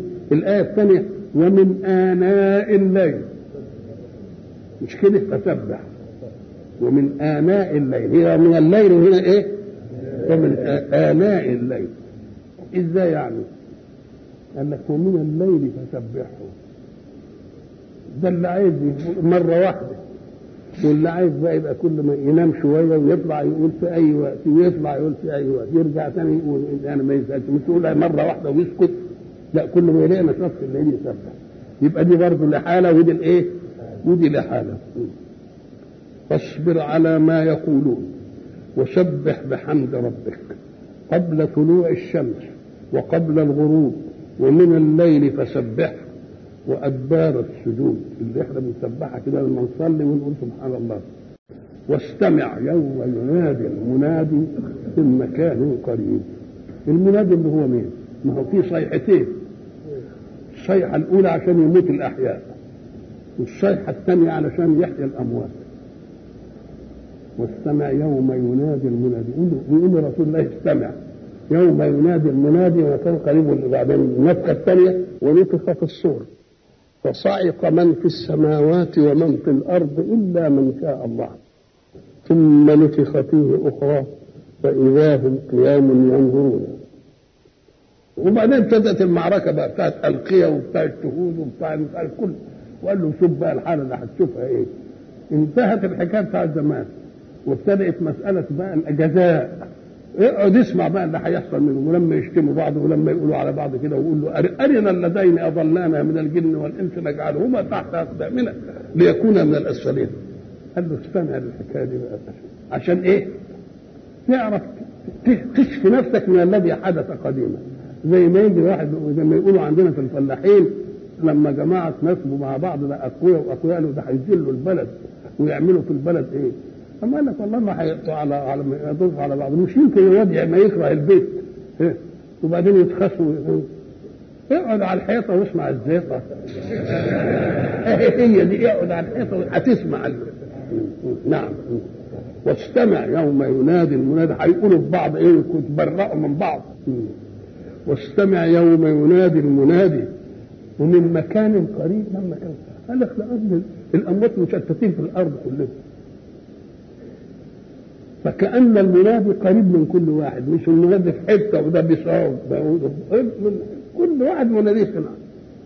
واستمع يوم ينادي المنادي من مكان قريب يوم يسمعون الصيحة بالحق. باللي كان بينكروه وهو حق ايه ثابت كانوا بينكروه. إذا متنا وكنا ترابا إذا مش عارف ايه جاءت الصيحة بالحق. يوم يسمعون الصيحة بالحق ذلك يوم الخروج. الخروج من ايه؟ من الخروج للكل. لأن اللي كان حي وقت الصيحة هيموت بالصيحة الأولى. يوم الخروج أي الخروج من القبور ويعملوا بقى حشد بقى ويمشوا. ولذلك هذه الكلمة كانت تجعل من رسول الله صلى الله عليه وسلم يقرأ دائما في صلاة العيد قاف والقرآن المجيد عشان كلمة الخروج. ليه؟ لأن في العيدين كلهم بيخرجوا حتى إن الحائط تخرج مش رايحين بس للصلاة لتشهد الخير وجماعة المسلمين. ولذلك كانت صلاة العيد دائما في الخلا. صلاة العيد دائما في الخلا ليه؟ لأن هيجي فيها من اللي ما تصحش صلاته. وكان يقول لهم الحائض لازم تخرج وما كانش عندها سوق فجارتها مضطر انها تديها سوق عشان تخرج فيه لتشهد الخير وجماعة المسلمين. طول الإسلام بقى كبر بالشكل ده ومش عارف ايه وحاجات دي. فإذا كان في حد ما يصليش يبقى لازم نجتمع في مكان تصح فيه الصلاة ويصح فيه من لم تصح منه الصلاة. ويوم الخروج بقى في العيد بقى كل خير وفي الزينة بقى وعيد وفرح. اوعوا بقى فرحكم ده وزينتكم ويزيدكم دي تنسوا الايه؟ الخروج الأخير. نعم. ذلك يوم الخروج إنا نحن نحيي ونميت. ده جاب النتيجة برقية بقى، إنا نحن نحيي ونميت وإلينا المصير، يعني المرجع. يوم تشقق الأرض عنهم شراعا، الأرض تتفتح كل اللي فيها الطوضة يتفتح. نعم، يوم إيه؟ تشقق الأرض عنهم شراعا، لأنهم لازم يستجيبوا في وقت واحد. نعم، ذلك حشر علينا يسير نحن أعلم بما يقولون. وما دام احنا عندنا علم بيقول فدع الجزاء لنا، لأنك إن جازيت فإنما تجازي على قدر قوتك، وأنا إن جازيت أجازي على قدر. فلا تظن بقى إن هم هيترحموا، لا، ده هيجوا عندي وأنت قدرتك محدودة، هتعمل إيه فيهم على قدك، إنما أنا بقى سيبنا أعمل إيه. نحن أعلم بما يقولون، يعني أقدر على ما يقدمهم فوق قدرتك، وما أنت عليهم بجبار، أنت فقط منذر، أنت مبلغ ولا ما تتعبش نفسك. ولذلك بيعاتبوا لصلاحك، لعلك باخع نفسك ألا يكونوا مؤمنين. ما تزعلش، أنت مالكش حاجة، أنت بتكلف نفسك فوق ما كلفت، أنت فقط تبلغ، وبدل تبلغ يبقى سيبنا احنا هنا الجزاء. نحن أعلم بما يقولون وما أنت عليهم بجبار، أي تجبرهم على الإيمان، لأن لو كنت عايز أجبر على الإيمان كنت جبرتهم كما جبرت الملائكة وجبرت الكون كله على الإيمان، إنما أنا عايز المختارين يقولوا مختار. وما أنت عليهم بجبار فذكر بالقرآن. يجعل إيه شغلتك في التنبيه أن تذكر بالقرآن، بس هتذكر بالقرآن مين؟ من يخاف وعيد، يعني اللي عنده استعداد وقابلية، لأن فيه فرق بين الفعل والقابل للفعل. ما هو كتير بيسمعوا القرآن، طب ما يمكن القرآن، ومنهم من يستمع إليك حتى إذا خرجوا من عندك قالوا للذين أوتوا العلم ماذا قال آنفا، يعني هو قال إيه يعني الله، لأن ما فيش قلب يستقبل، والفاعل شيء والمستقبل شيء آخر. ومنهم من يستمع إليك حتى إذا خرجوا من عندك قالوا للذين أوتوا العلم ماذا قال آنفا قل هو للذين آمنوا هدى وشفاء والذين لا يؤمنون في آذانهم وقر وهو عليهم عمى. يبقى إذا الفاعل له دخل، الفاعل شيء والقابل له دخل في هذا. فإن كان القابل عنده مستعد، واحد قلبه خالي من العقائد وبعدين يسمع القرآن، قلبه ما فيش ضد، إنما دوك بيسمع القرآن وفي قلبه إيه؟ قلبه مشحون بعقائد أخرى. نقول له كنت يعني عايز الإنصاف، أخرج من قلبك ما فيه من عقائد وبعدين ابحث الاثنين واللي نعالك دخله، إنما تفضل تبحث فيه وقلبك مملوء، ده مش ممكن ما يتأتاش، كما لا يتأتى شيئان في حيز واحد إلا بعد ما يخرج، ما يجيش اثنين يدخلوا حيز واحد أبدا. ولذلك احنا نمثلها في الإزازة الزجاجة الفارغة، هي فارغة صحيح إنما مليانة هواء، مش فيها هواء، بدليل ان لما اروح اعملها كده يبقبق الهواء يطلع والماء تدخل، ما يمكنش المية تدخل الا اذا خرج مين؟ اذا خرج الهواء. يبقى الشيئين لا يجتمعان ابدا، فهدى وضلال ما يجتمعون، لازم تخرج الضلال وتستقبل الايه؟ وتستقبل الدين. هناك بقى الحق سبحانه وتعالى حينما يريد من هذا يقول ايه؟ قل انما اعظكم بواحده من تقوموا لله مثنى وفرادى ثم تتفكروا ما بصاحبكم من جنة. سيبكم من كفر الجماهير دي، كل واحد يقعد خالل ايه لنفسه ويطلع اللي في قلبه ويستعمل الجديد، وبعد ذلك يقارن بينهم الاثنين، اللي يبقى كويس كده يقوم يدخله في قلبه، واللي مش كويس يبقى كده. هو واثق ان عملنا كده مش هيكون الا الايه؟ الا الاسلام.